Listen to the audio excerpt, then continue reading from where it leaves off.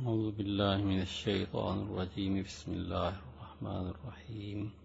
سورة أنزلناها وفرضناها وأنزلنا فيها آيات بينات لعلكم تذكرون. الثانية والثاني فاجلدوا كل واحد منهما 100 جلدة ولا تأخذكم بهما رأفة في دين الله إن كنتم تؤمنون بالله واليوم الآخر وليشهد عذابهما طائفة من المؤمنين. الزاني لا ينكح إلا زانية أو مشركة والزانية لا ينكحها إلا زان أو مشرك وحرم ذلك على المؤمنين. والذين يرمون المحصنات ثم لم يأتوا ب4 شهداء فاجلدوهم 80 جلدة ولا تقبلوا لهم شهادة أبدا وأولئك هم الفاسقون إلا الذين تابوا من بعد ذلك وأصلحوا فإن الله غفور رحيم.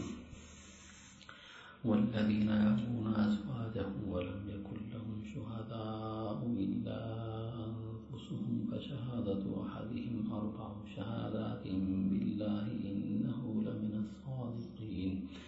والخامسة أن لعنة الله عليه إن كان من الكاذبين. ويدرأ عنها العذاب أن تشهد 4 شهادات بالله إنه لمن الكاذبين. والخامسة أن غضب الله عليها إن كان من الصادقين. ولولا فضل الله عليكم ورحمته وأن الله تواب حكيم. صدق الله العظيم. بسم اللہ الرحمن الرحیم.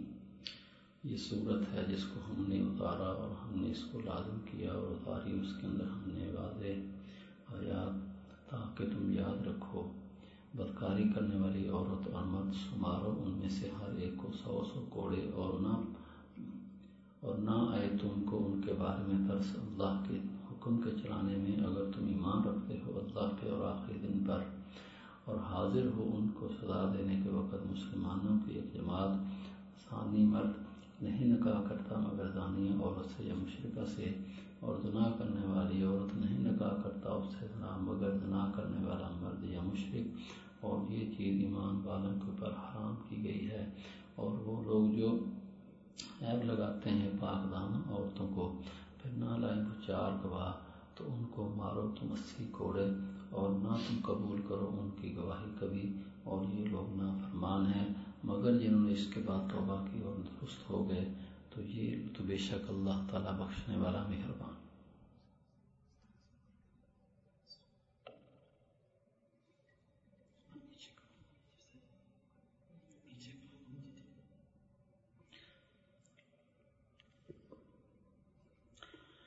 اور وہ لوگ جو اپنی بیویوں کے اوپر تہمت لگاتے ہیں اور نہ ہو ان کے لیے گواہ مگر ان کی جانیں تو ان میں سے ایک کی گواہی 4 گواہی ہیں. اللہ کی قسم بے شک وہ سچوں میں سے ہے.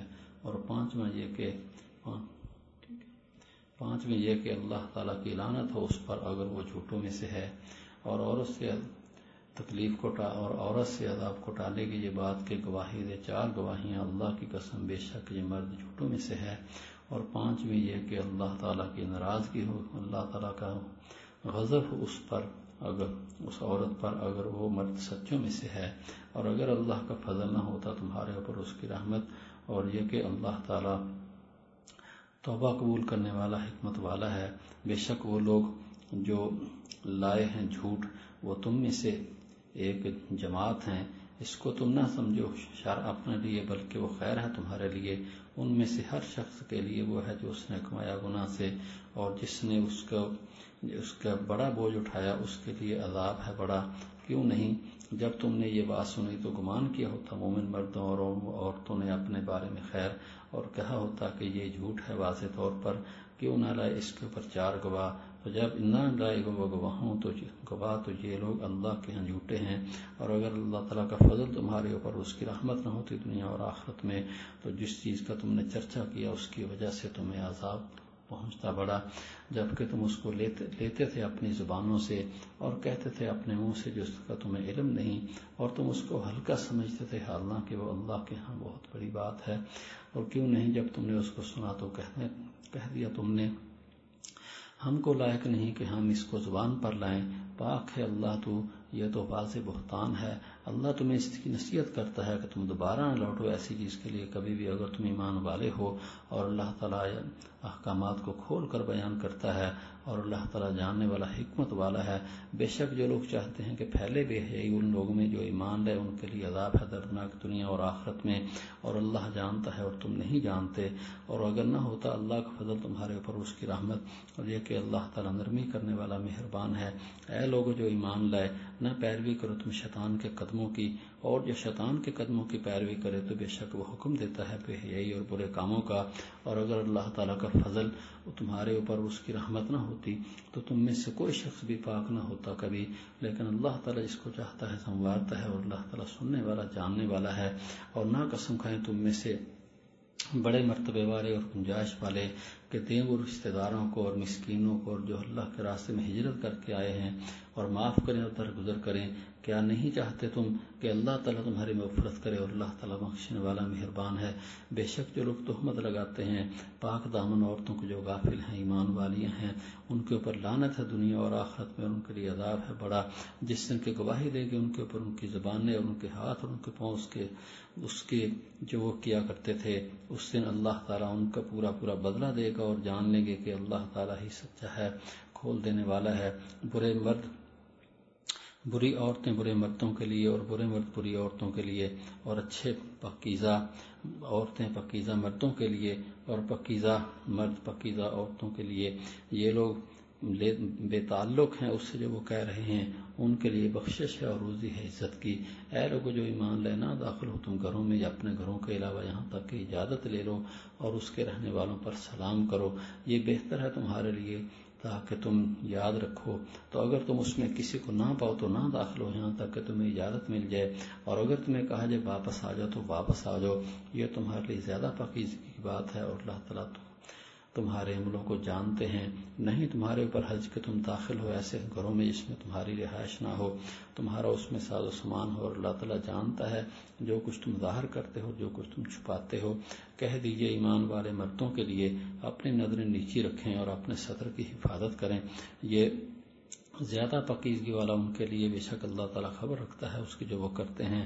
اور کہہ دیجئے ایمان والی عورتوں کے لیے کہ نیچے رکھیں وہ اپنی نگاہیں، اور چھپائیں اور بچا کر رکھیں اپنے سطر کو، اور نہ ظاہر کریں اپنی زینت مگر جو ظاہر ہو اس میں سے، اور وَلْيَضْرِبْنَ بِخُمُرِهِنَّ، اور ڈالیں وہ اپنے دوپٹے اپنے گریبان پر، اور نہ ظاہر کریں اپنی زینت مگر اپنے خامدوں کے لیے یا اپنے باپوں کے لیے، یا اپنے خامدوں کے باپوں کے لیے، یا اپنے بیٹوں کے لیے، یا اپنے خامدوں کے بیٹوں کے لیے، یا اپنے بھائیوں کے لیے، یا اپنے بھتیجوں کے لیے، یا اپنے بھانجوں کے لیے، یا اپنی عورتوں کے لیے، یا جن کے مالک ان کے دائیں ہاتھ، یا ان مردوں کے لیے تو پھیلی ہوں اور ان کو ذرا توجہ نہ ہو، یا وہ بچے جو نہیں مطلع ہوئے عورتوں کے راز پر، اور نہ ماریں وہ اپنے پاؤں تاکہ جانا جائے وہ جس کو چھپایا انہوں نے اپنی زینت سے۔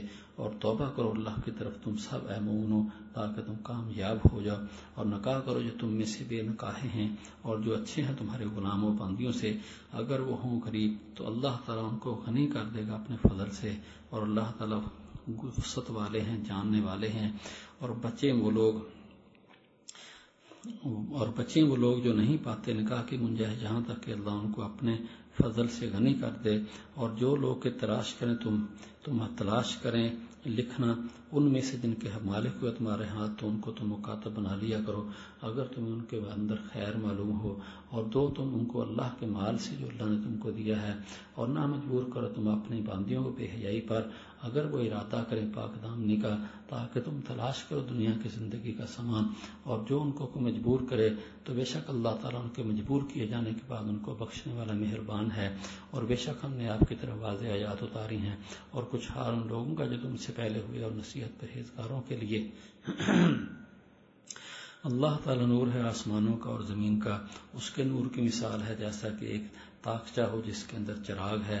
چراغ جو ہے وہ ایک شیشے کے اندر ہے اور شیشہ گویا کہ وہ روشن ستارہ ہے جس کو جلایا جاتا ہے. اس کو چراغ کو جلایا جاتا ہے بابرکت درخت سے جو زیتون کا ہے. نہ مشرقی نہ مغربی. قریب ہے کہ اس کی روشنی اس کا تیل جل اٹھے. قریب ہے کہ اس کا تیل روشن ہو جائے اگرچہ اس کو آگ نہ لگی ہو. روشنی پر روشنی ہے.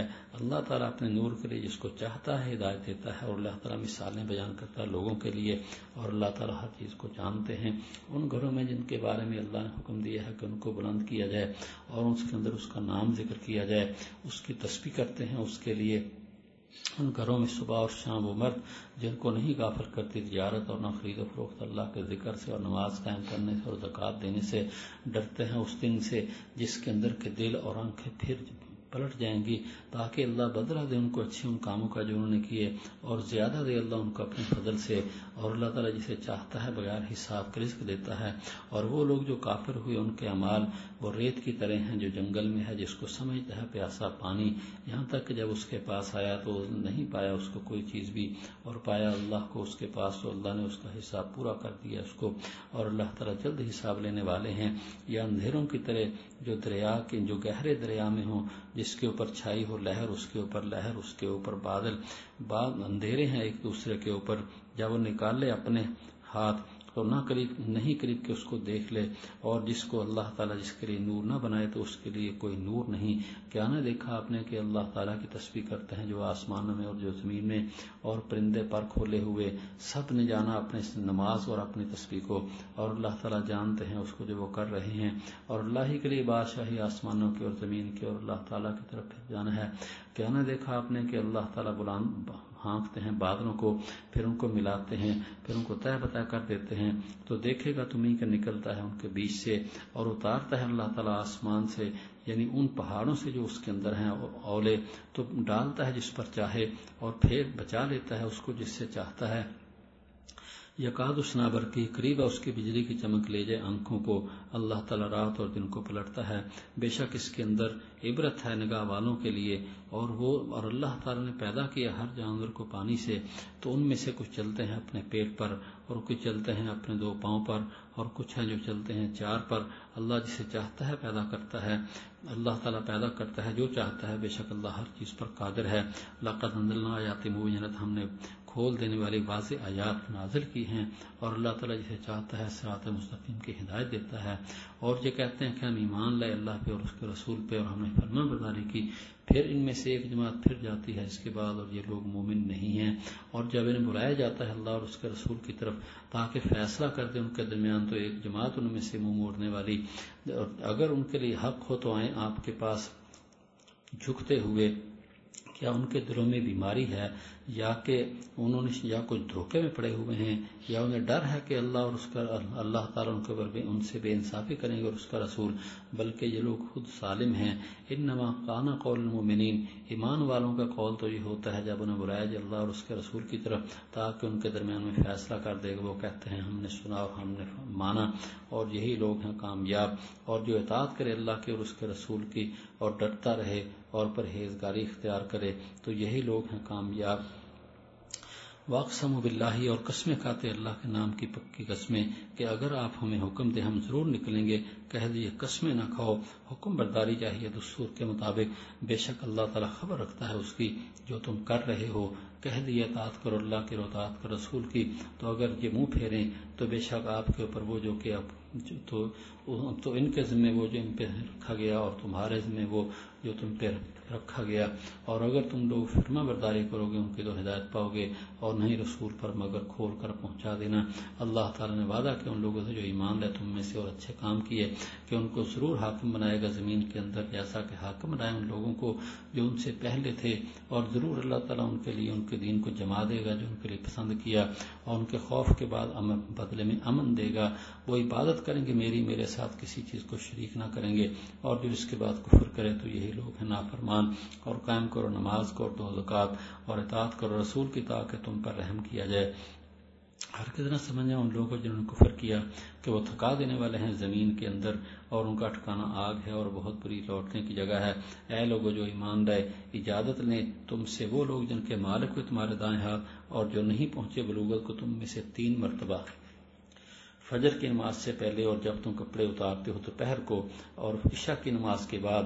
3 وقت ہیں بدل کھلنے کے تمہارے لیے، نہیں تمہارے اوپر نہ ان کے اوپر حرج اس کے بعد گھومنے والے ہیں تم میں سے، یہ تمہارے اوپر بعض پر۔ اسی طرح اللہ تعالیٰ بیان کرتا ہے تمہارے لیے آیات، اور اللہ تعالیٰ جاننے والا حکمت والا ہے۔ اور جب یہ بچے تم میں سے بلوغت کو پہنچے تو اجازت لیں جیسے اجازت لی وہ جو ان سے پہلے ہیں۔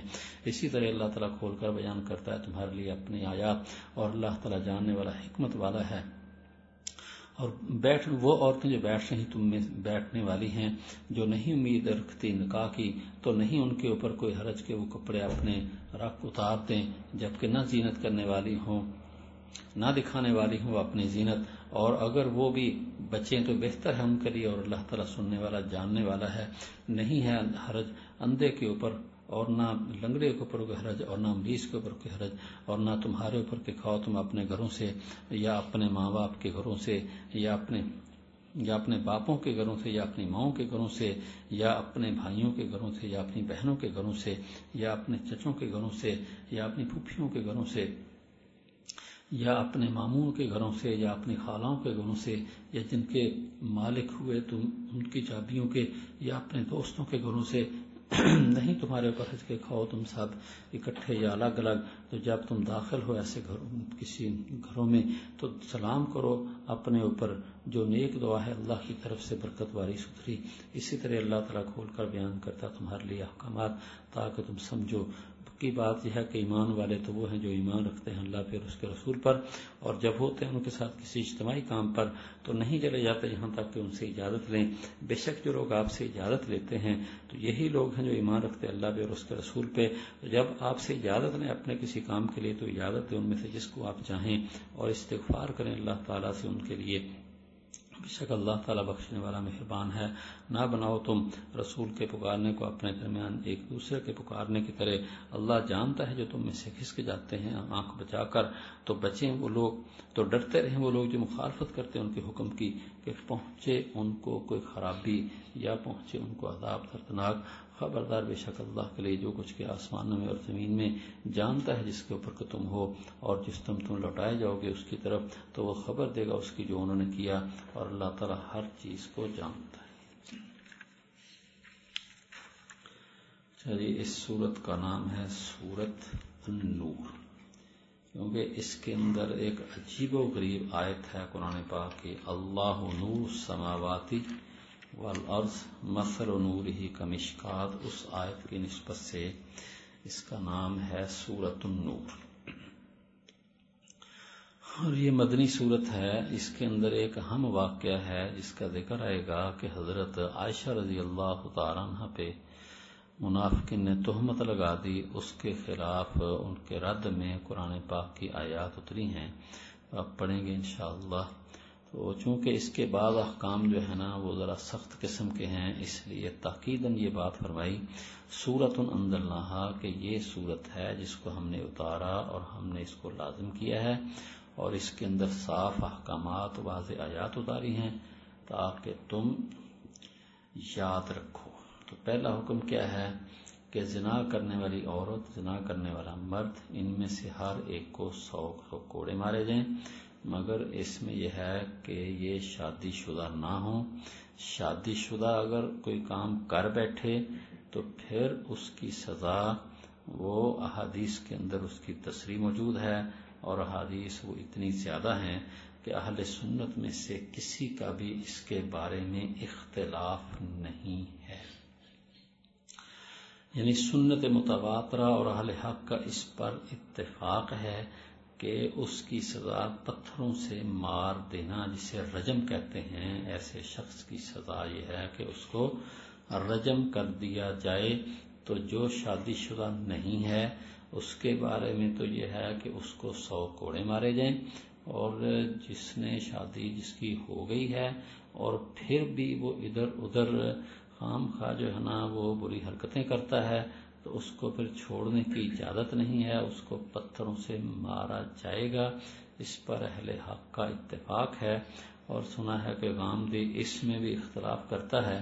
اور اسی طرح پر ضیاء الحق نے جب یہ حدود وغیرہ نافذ کرنے کی کوشش کی تو ساتھ ہی ایک تحریک اس قسم کی شروع ہو گئی، اور اخبارات میں جب مضامین آنے شروع ہو گئے منکر حدیث کی طرف سے، دین کا کام وہ ہوتا نہیں ہے، بس ایک نام ہو جاتا ہے، اور ساتھ ہی ایسے لوگ جو ہے نا وہ شروع ہو جاتے ہیں، تو ان کا حل جو ہے نا وہ صرف بیان بازی نہیں ہوتا، بلکہ ان کا حل جو ہے جس نے یہ کام کرنا ہو دین کا، وہ پھر لوگوں کی باتیں نہ سنیں، جیسے حکومت والے اپنے قوانین نافذ کرتے ہیں اور دوسرے چیختے چلاتے رہیں، کوئی پرواہ نہیں کرتے، جیسے بجلی کا بل بڑھا دینا ہے، عوام جو مرضی کرے کوئی پرواہ نہیں، بس جی ایک آرڈر دے دیا، چیختے چلاتے رہیں۔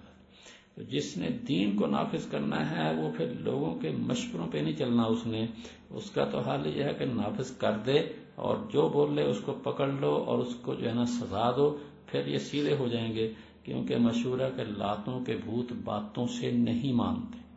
تو یہ کیا مطلب ہوا کہ جب اسلام کا ایک حکم نافذ ہی کرنا ہے، پھر جناب اس نے اختلاف کر لیا، پھر تو جان جاتی ہے چلی جائے، لیکن پیچھے ہٹنے کی اجازت نہیں ہے۔ حضرت عثمان رضی اللہ تعالیٰ عنہ کے بارے میں دیکھ لیجئے کہ جب وہ حاکم تھے اور لوگوں نے خام ان سے ناجائز مطالبے کیے، انہوں نے ان کے مطالبوں کو نہیں مانا، جان تو دے دی ہے لیکن اپنے عہدے کو نہیں چھوڑا، نہ ان کے غلط مطالبے کو مانا ہے۔ تو زیادہ سے زیادہ یہی ہوتا ہے دنیا میں، انسان کی جان چلی جائے، لیکن جو حکومت جس نے لے لی ہے اس کو پھر پیچھے ہٹنا بھی جائز نہیں ہے، اور نہ کسی حکم میں سستی کرنا جائز ہے۔ ساری دنیا مخالفت کرتی تو کرتی رہے، لیکن اپنا اس کو ذمہ داری ہے کہ وہ اللہ کے حکم کو پورا کرے۔ تو یہ جو حکم ہے، فرمایا کہ 100 کوڑے مارنا، تو یہ اس کے لیے ہے جس کی شادی نہ ہوئی ہو، اور جس کی شادی ہو چکی ہو تو اس کو پھر یہ نہیں بلکہ اس کو سنگسار کرنے کا حکم ہے، اور اسی کے اوپر صحابہ کا اتفاق رہا ہے، اور یہی مسئلہ سارے اہل سنت اسی کے اوپر عمل کرتے رہے ہیں۔ ہاں، اس میں یہ شرطیں ہیں، یہ نہیں ہے کہ جس کے بارے میں اٹھ کے الزام لگا دیا جائے، نہیں، بلکہ یہ ہے کہ یا تو وہ اقرار کرے آ کر، اور اقرار بھی قاضی کے پاس کرے، اور 4 مرتبہ اقرار کرے، اور پھر یہ ہے کہ یا 4 گواہ ہوں، اور گواہ بھی تازہ ہوں، یہ نہیں کہ جناب 2 سال پرانی بات شروع کر دیں، بلکہ نیا واقعہ ہو، بہت پرانا نہ ہو چکا ہو۔ ہاں، 2-4 دن 8 دن 10 دن یہ تو نئی بات ہے، لیکن جناب وہ کسی ضد میں آ کر 2 سال کے بعد یہ انہوں نے فلاں وقت کیا تھا، اس کی بات، ایسے لوگوں کی بات نہیں سنی جائے گی۔ اور وہ یہ نہ کہیں اور یہ جی عورت فلانے کے گھر میں چلی گئی یا مرد فلانے کے گھر میں چلا گیا، یہ بات کافی نہیں ہے، بلکہ پورا عین واقعہ کھلے لفظوں میں بیان کرنا ہوگا، یہ شرم کو ہٹانا ہوگا۔ یہ نہیں ہے کہ آخر ایک مسلمان کے اوپر اتنی بڑی سزا نافذ کرنی ہے اور پھر کہے ہم اشاروں سے بات کریں گے، کھل کر بات کرنی پڑے گی، اور پھر قاضی کی مجلس میں قاضی الگ الگ ان سے پوچھے گا، ان کے بیان اگر ایک جیسے ہوں گے تو پھر سزا دے گا، اور ان کے بارے میں یہ بھی تحقیق کرے گا کہ ان کی آپس میں کوئی عداوت تو نہیں ہے، تو پھر جا کے جو ہے نا یہ سزا نافذ ہوگی۔ اور تو یا پھر وہ خود اقرار کرے بار بار، فرمایا وَلَا تَأْخُذْكُمْ بِهِمَا رَأْفَةٌ، تمہیں ان کے بارے میں کوئی ترس نہ آئے اللہ کے حکم چلانے میں، اگر تم ایمان رکھتے ہو اللہ پہ اور آخری دن پر۔ اب یہ کہا جائے او جی یہ شریف عورت ہے، اس کے اوپر اتنی بڑی سزا ہو جائے گی، پورے جناب اس کے خاندان کی بدنامی ہو جائے گی، یہ ہو جائے، نہیں، ان باتوں کو نہیں سوچنا، یہ تو اللہ کے حکم چلانے میں کوئی نرمی نہیں کرنی، اسلامی حکومت کی ذمہ داری ہے، اگر وہ ایسا کرے گی، نرمی کرے گی، اللہ کے ہاں ان کو پکڑ ہوگی۔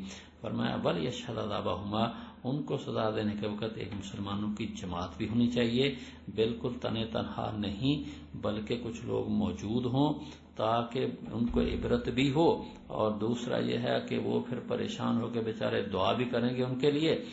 میں الزانی راجن کی ہوں، زانی جو ہے وہ نہیں نکاح کرتا مگر زانیہ سے یا مشرکہ سے، اور زانیہ نہیں نکاح کرتا اس سے مگر زانی یا مشرک۔ مطلب یہ ہے کہ سوچ سمجھ کر تعلقات قائم کرنے چاہیے۔ اگر ایک عورت کا کردار ٹھیک نہیں ہے تو شریف آدمی اس سے نکاح نہ کرے، اس واسطے کہ پھر بعد میں اس کو روکنا مشکل ہوگا۔ اور اسی طرح پر اگر مرد کا کردار ٹھیک نہیں ہے تو اس کو اپنی بچی نہ دی جائے، وہ اس کا پورے حقوق ادا نہیں کرے گا۔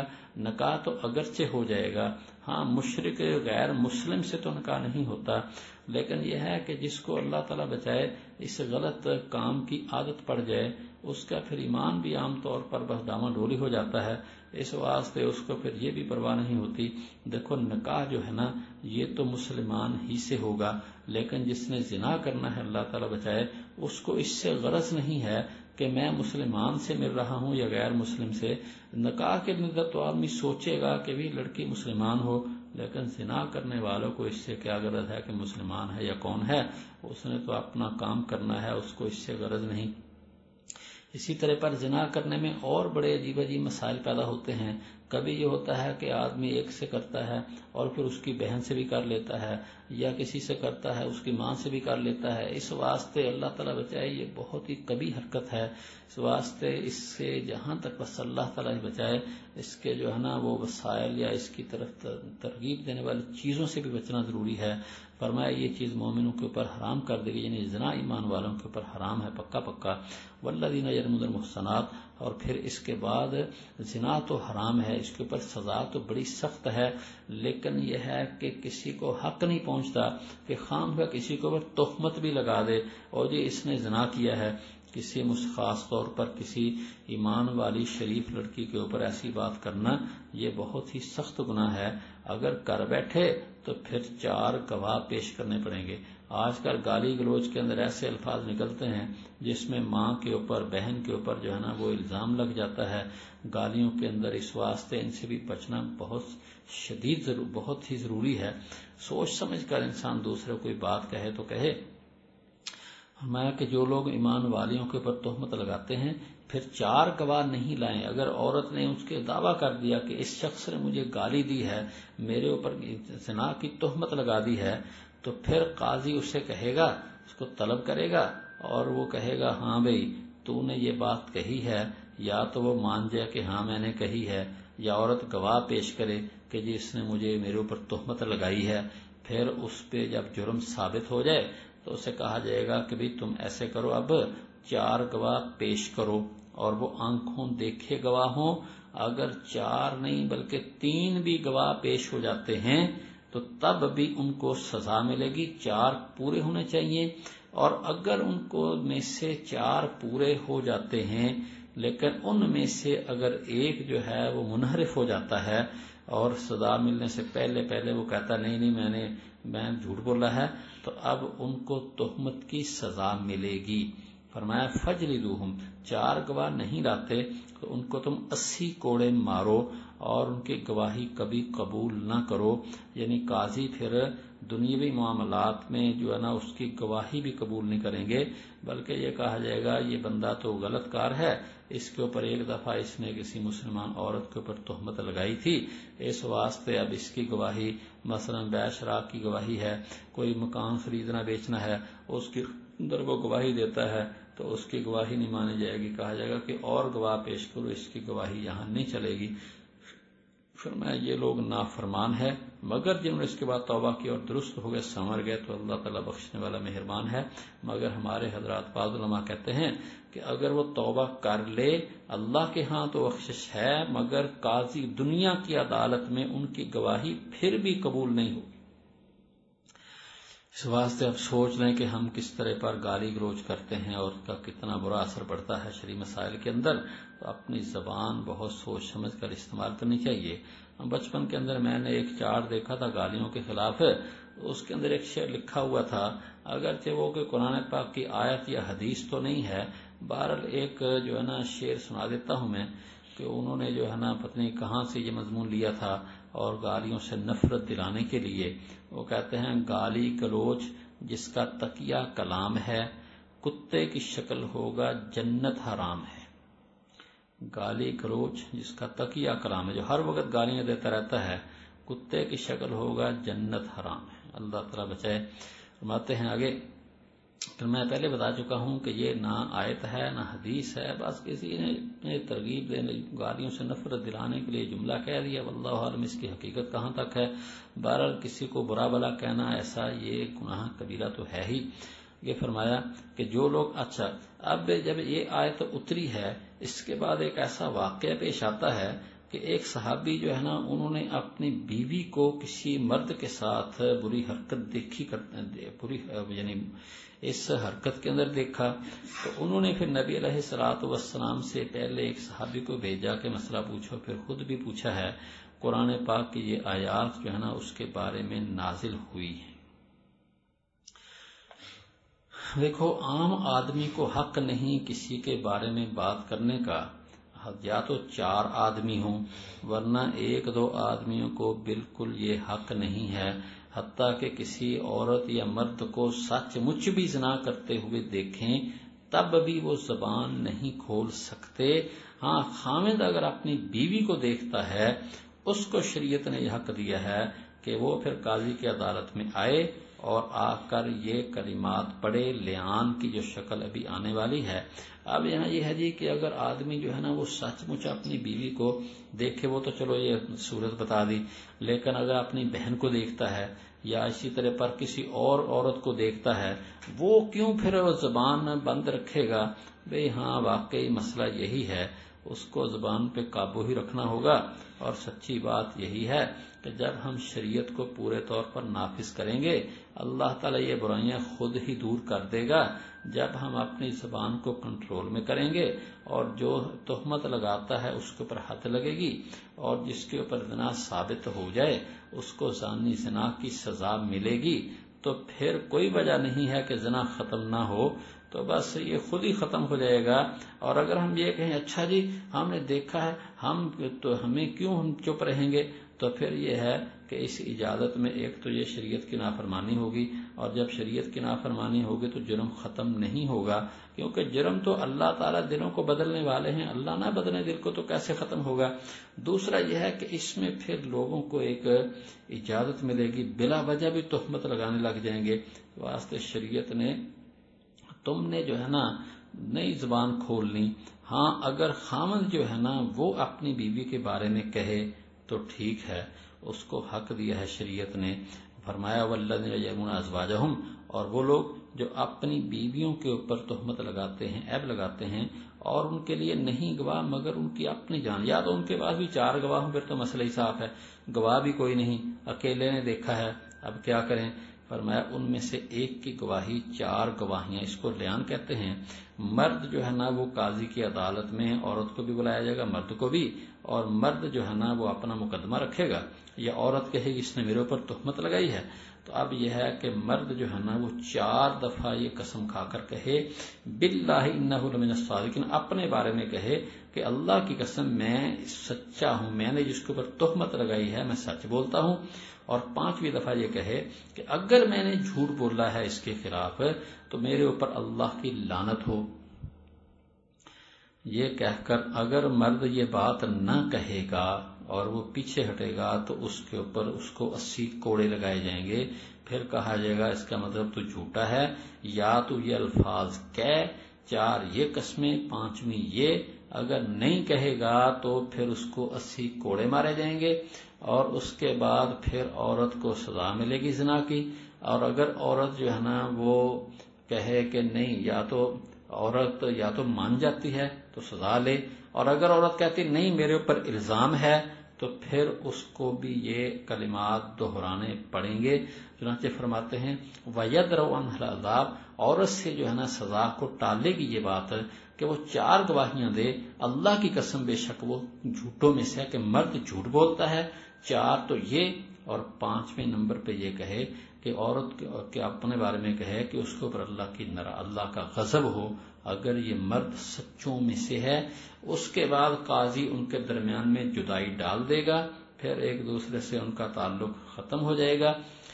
اور فرمایا کہ اچھا، اب اس کا مطلب یہ ہے کہ مرد، یعنی اگر کسی عورت کے مثلا بچہ پیدا ہو گیا خامد جو ہے نا وہ دوسرے ملک میں گیا ہوا ہے اور پیچھے عورت کے بچہ پیدا ہو گیا. اب شریعت یہ کہتی ہے کہ مثلا خامد سال ہو گیا اس کو ملا ہی نہیں، اور تم کہو کہ جی یہ بچہ کہاں سے آ گیا اور تہمت لگانی شروع کر دو. یہاں یا تو عورت خود اقرار کرے ٹھیک ہے، ورنہ کسی اور کو کہنے کی اجازت نہیں. ہاں خامند کہے کہ میں واقعی یہ بچہ میرا نہیں ہے تو ٹھیک ہے، کسی اور شخص کو بولنے کی اجازت شریعت نہیں دیتی. اس واسطے کہ یہاں جو ہے نا بہشتی زیور وغیرہ میں آپ دیکھ لیں وہاں تفصیلات ہیں. وہ کہتے ہیں ہو سکتا ہے کہ نکاح کے بعد جو ہے نا وہ کسی طرح بطور کرامت ہی کہ کسی بزرگ کی کرامت ہی صحیح یہ اکٹھے ہو گئے.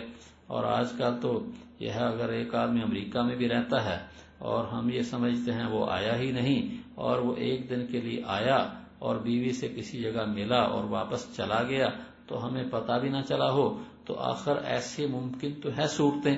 تو اس واسطے جو ہے نا کسی کے اوپر الزام لگانا زبان کھولنے کی شریعت اجازت نہیں دیتی.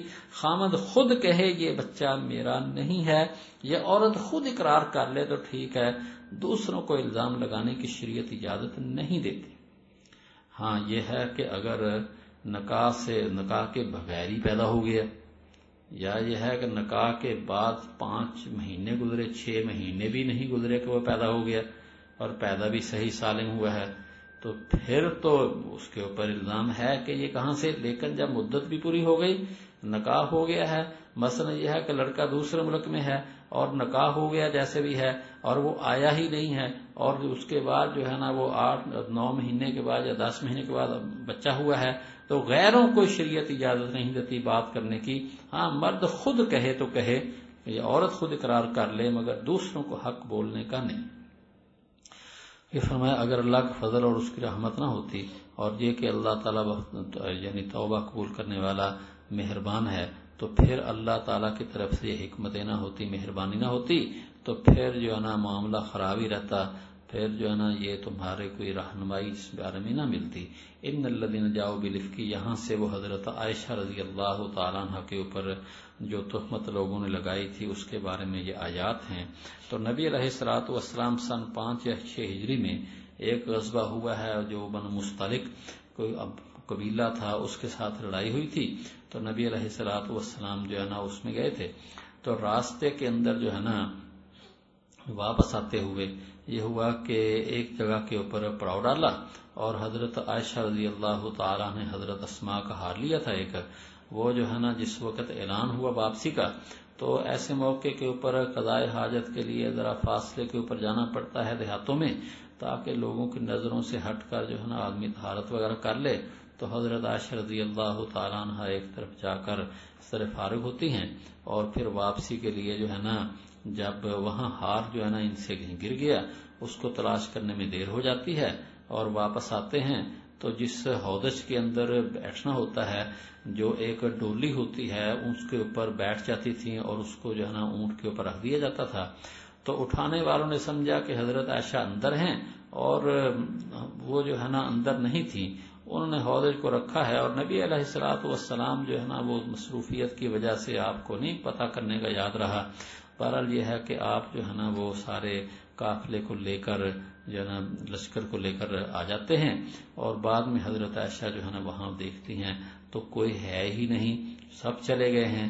تو انہوں نے یہ حکمت عملی کی، کہتی ہیں کہ میں وہیں ٹھہر گئی تاکہ اگر لوگ جب مجھے نہ دیکھیں گے تو پھر یہیں تلاش کرنے آئیں گے، اس واسطے آنے جانے سے کہیں بہتر ہے کہ یہیں ٹھہر جائے.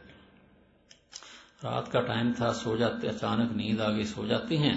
اور ایک صحابی جو ہے نا لشکر سے کہیں پیچھے تھے، صفوان ابن معطل رضی اللہ تعالیٰ عنہ، تو وہ جو ہے نا صبح کو وہاں سے پیچھے سے نکلے کہ کوئی رہی ہوئی چیز ہو لشکر کی، چلو لیتا ہوں. تو یہاں دیکھتے ہیں تو حضرت عائشہ فرماتی ہیں کہ بس سو گئی تھی تو پتہ نہ چلا، نیند کے اندر چہرے سے کپڑا اٹھ گیا ہوا تھا. تو وہ آتے ہیں، انہوں نے آ کے دیکھا ہے، کہتے ہیں کہ انہوں نے نا مجھے پہچان لیا اس واسطے کہ پردے کا حکم نازل ہونے سے پہلے انہوں نے مجھے دیکھا ہوا تھا.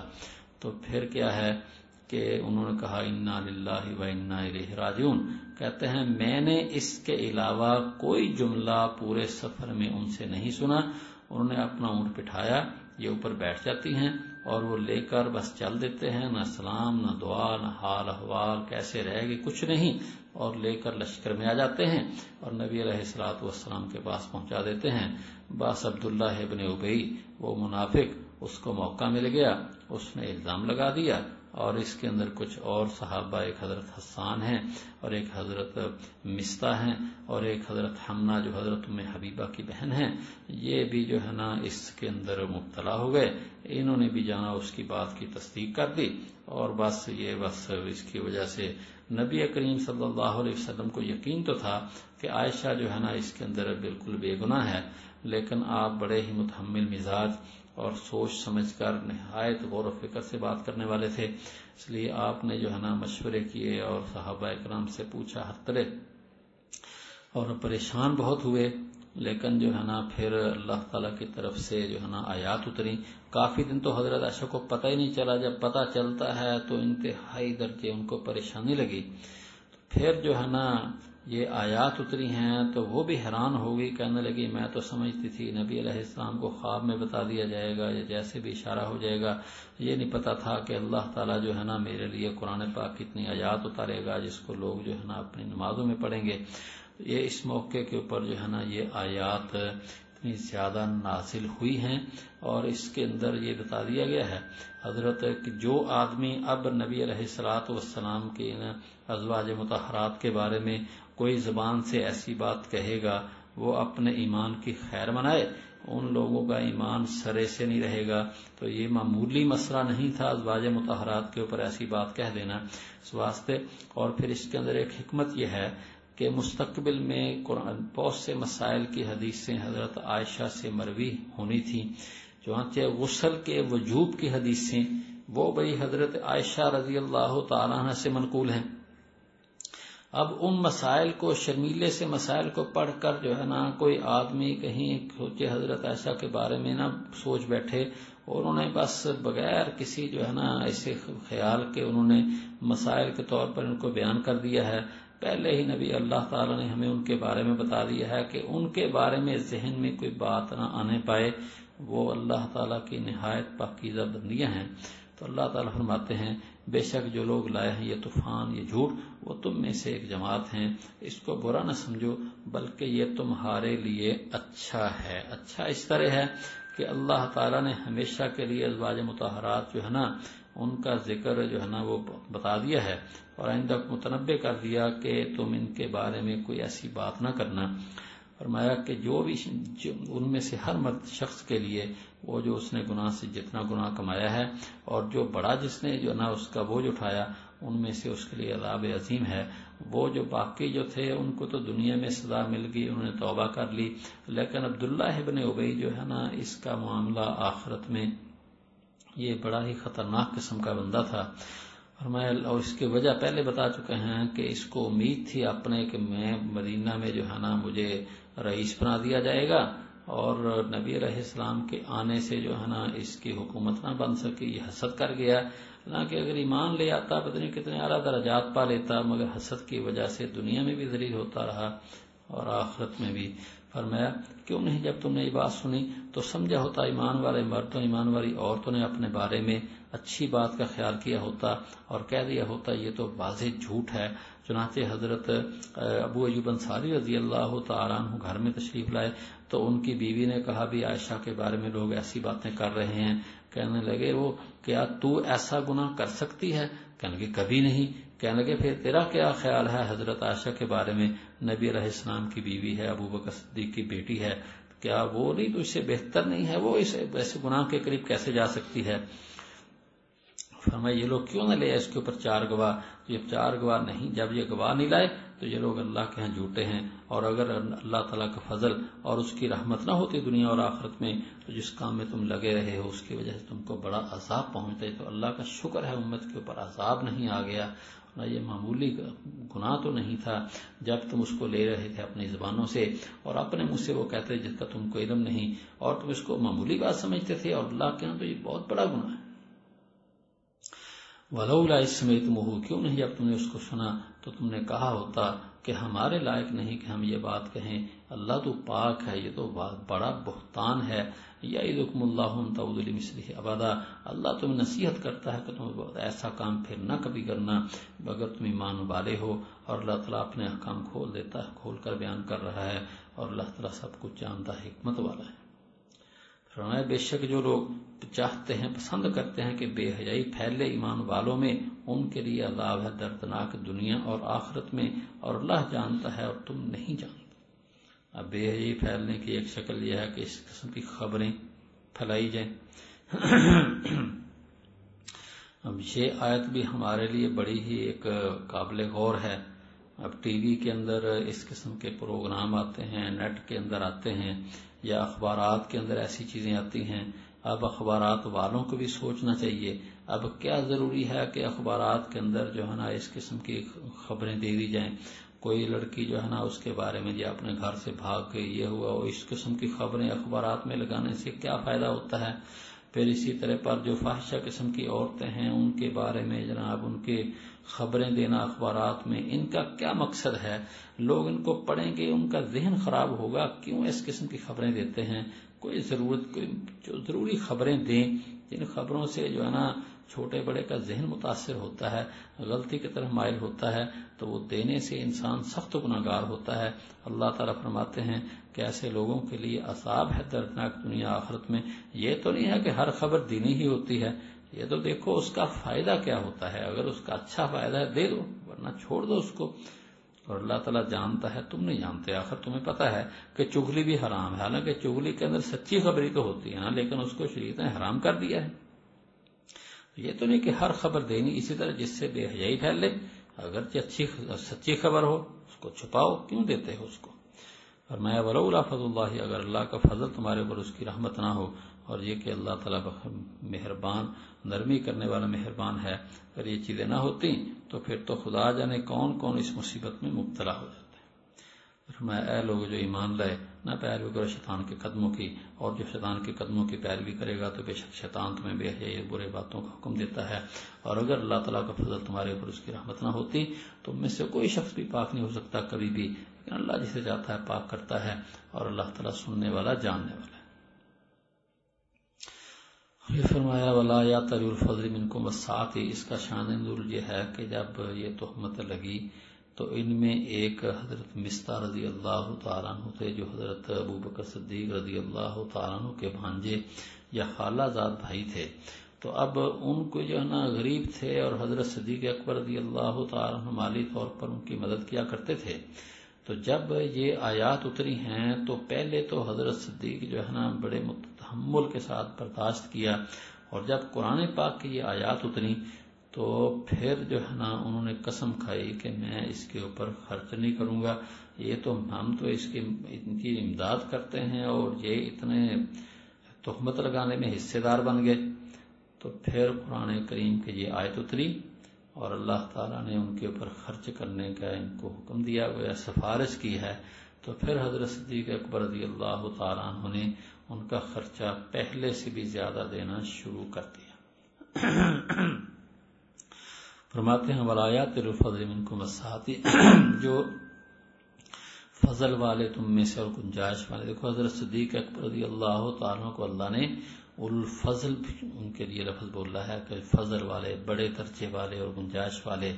تو وہ قسم نہ کھائیں اس بات سے کہ وہ رشتہ داروں کو، مسکینوں کو، اور ان کو جو اللہ کے راستے میں ہجرت کرنے والے ہیں، اور معاف کریں اور درگزر کریں۔ کیا تم نہیں چاہتے، نہیں پسند کرتے کہ اللہ تعالیٰ تمہاری بخشش کرے، اور اللہ تعالیٰ بخشنے والے مہربان۔ آگے پھر اس کو جو تہمت لگانے والے لوگ ہیں ان کو مزید کی مذمت ہے۔ فرمایا بے شک جو لوگ ایمان والی عورتوں کے، جو لوگ تہمت لگاتے ہیں پاک دامن اور بے خبر عورتوں کے اوپر جو ایمان لانے والی ہیں، ان کے اوپر لعنت کی گئی دنیا اور آخرت میں۔ اس کا مطلب یہ ہوا کہ ایمان والی عورتوں کی یہ خوبی بتائی ہے، غافلات، یعنی دنیا کے ان کو خبر نہیں ہونی چاہیے، اور آج یہ سمجھتے ہیں کہ بس سب کچھ ان کو معلوم ہونا چاہیے، نہیں، بلکہ جہاں تک ہو سکے عورتوں کو بس گھریلو معاملات کا پتہ ہونا چاہیے، اور باقی دنیاوی معاملات سے ان کو جہاں تک ہو سکے ان کو بے خبر. یہ نہیں کہ ہر لڑکی جب تک اس کو کمپیوٹر نہ آتا ہو، جب تک اس کو نیٹ چلانا نہ آتا ہو، جب تک اس کو انگریزی بولنا نہ آتا وہ سمجھو جیسے اس کو آتا جاتا ہی کچھ نہیں، بلکہ اس کی صفت یہ ہے کہ وہ دنیا کے ایسے کاموں سے بے خبر ہونا چاہیے. فرمایا لوئنوا فی الدنیا والآخرہ، ان کے اوپر دنیا آخرت میں لعنت ہے اور ان کے لیے عذاب ہے بڑا، جس دن کے ان کے اوپر گواہی دیں گے ان کے زبانیں اور ان کے ہاتھ اور ان کے پاؤں. تو دیکھو بولیں گے نہیں آخرت میں، زبان خود حرکت کرے گی اپنے طور پر اللہ کے حکم سے کہ ہاں اس نے یہ الزام لگایا تھا، اور ہاتھ پاؤں بتائیں گے کہ ہاں اس نے جو ہے نا یہ کارروائی کی تھی. اللہ تعالیٰ سے کون بات چھپا سکتا ہے؟ جو کرتے تھے سب ان کے یہ عذاب ہی بتا دیں گے. اور میں اس دن اللہ ان کو پورا بدلہ دے گا. ان کو پتہ چل جائے گا کہ اللہ تعالیٰ ہی سچا کھول دینے والا ہے، اللہ تعالیٰ ہر بات کو پورا بیان کرنے والا ہے. تو دنیا ہی میں اس بات کو مان لیں اور اللہ تعالیٰ کے عذاب سے ڈریں، سچی توبہ کر لیں. الخبیثات، بری عورتیں برے مردوں کے لیے اور بری مرد بری عورتوں کے لیے.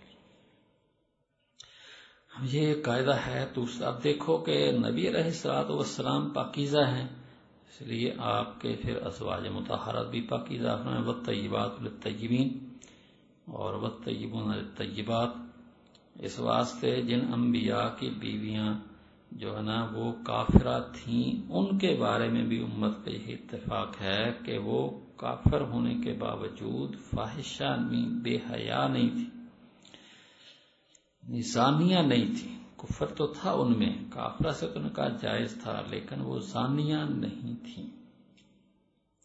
اور اس امت میں تو ایمان والی ہی سے نکاح جائز ہے، کافرہ سے جائز ہی نہیں ہے. پھر ازواج مطہرات نبی علیہ السلام کی مجلس میں رہ کر تو پہلے سے پاک صاف، پھر آپ کے پاس آنے کے بعد تو بہت اعلیٰ مقام تقویٰ کا اللہ نے ان کو عطا فرمایا. میں اولئک مبرؤون مما یقولون، یہ لوگ بے تعلق ہیں اس سے جو وہ کہتے ہیں. ان کے لیے مغفرت اور رزق روزی ہے عزت کی.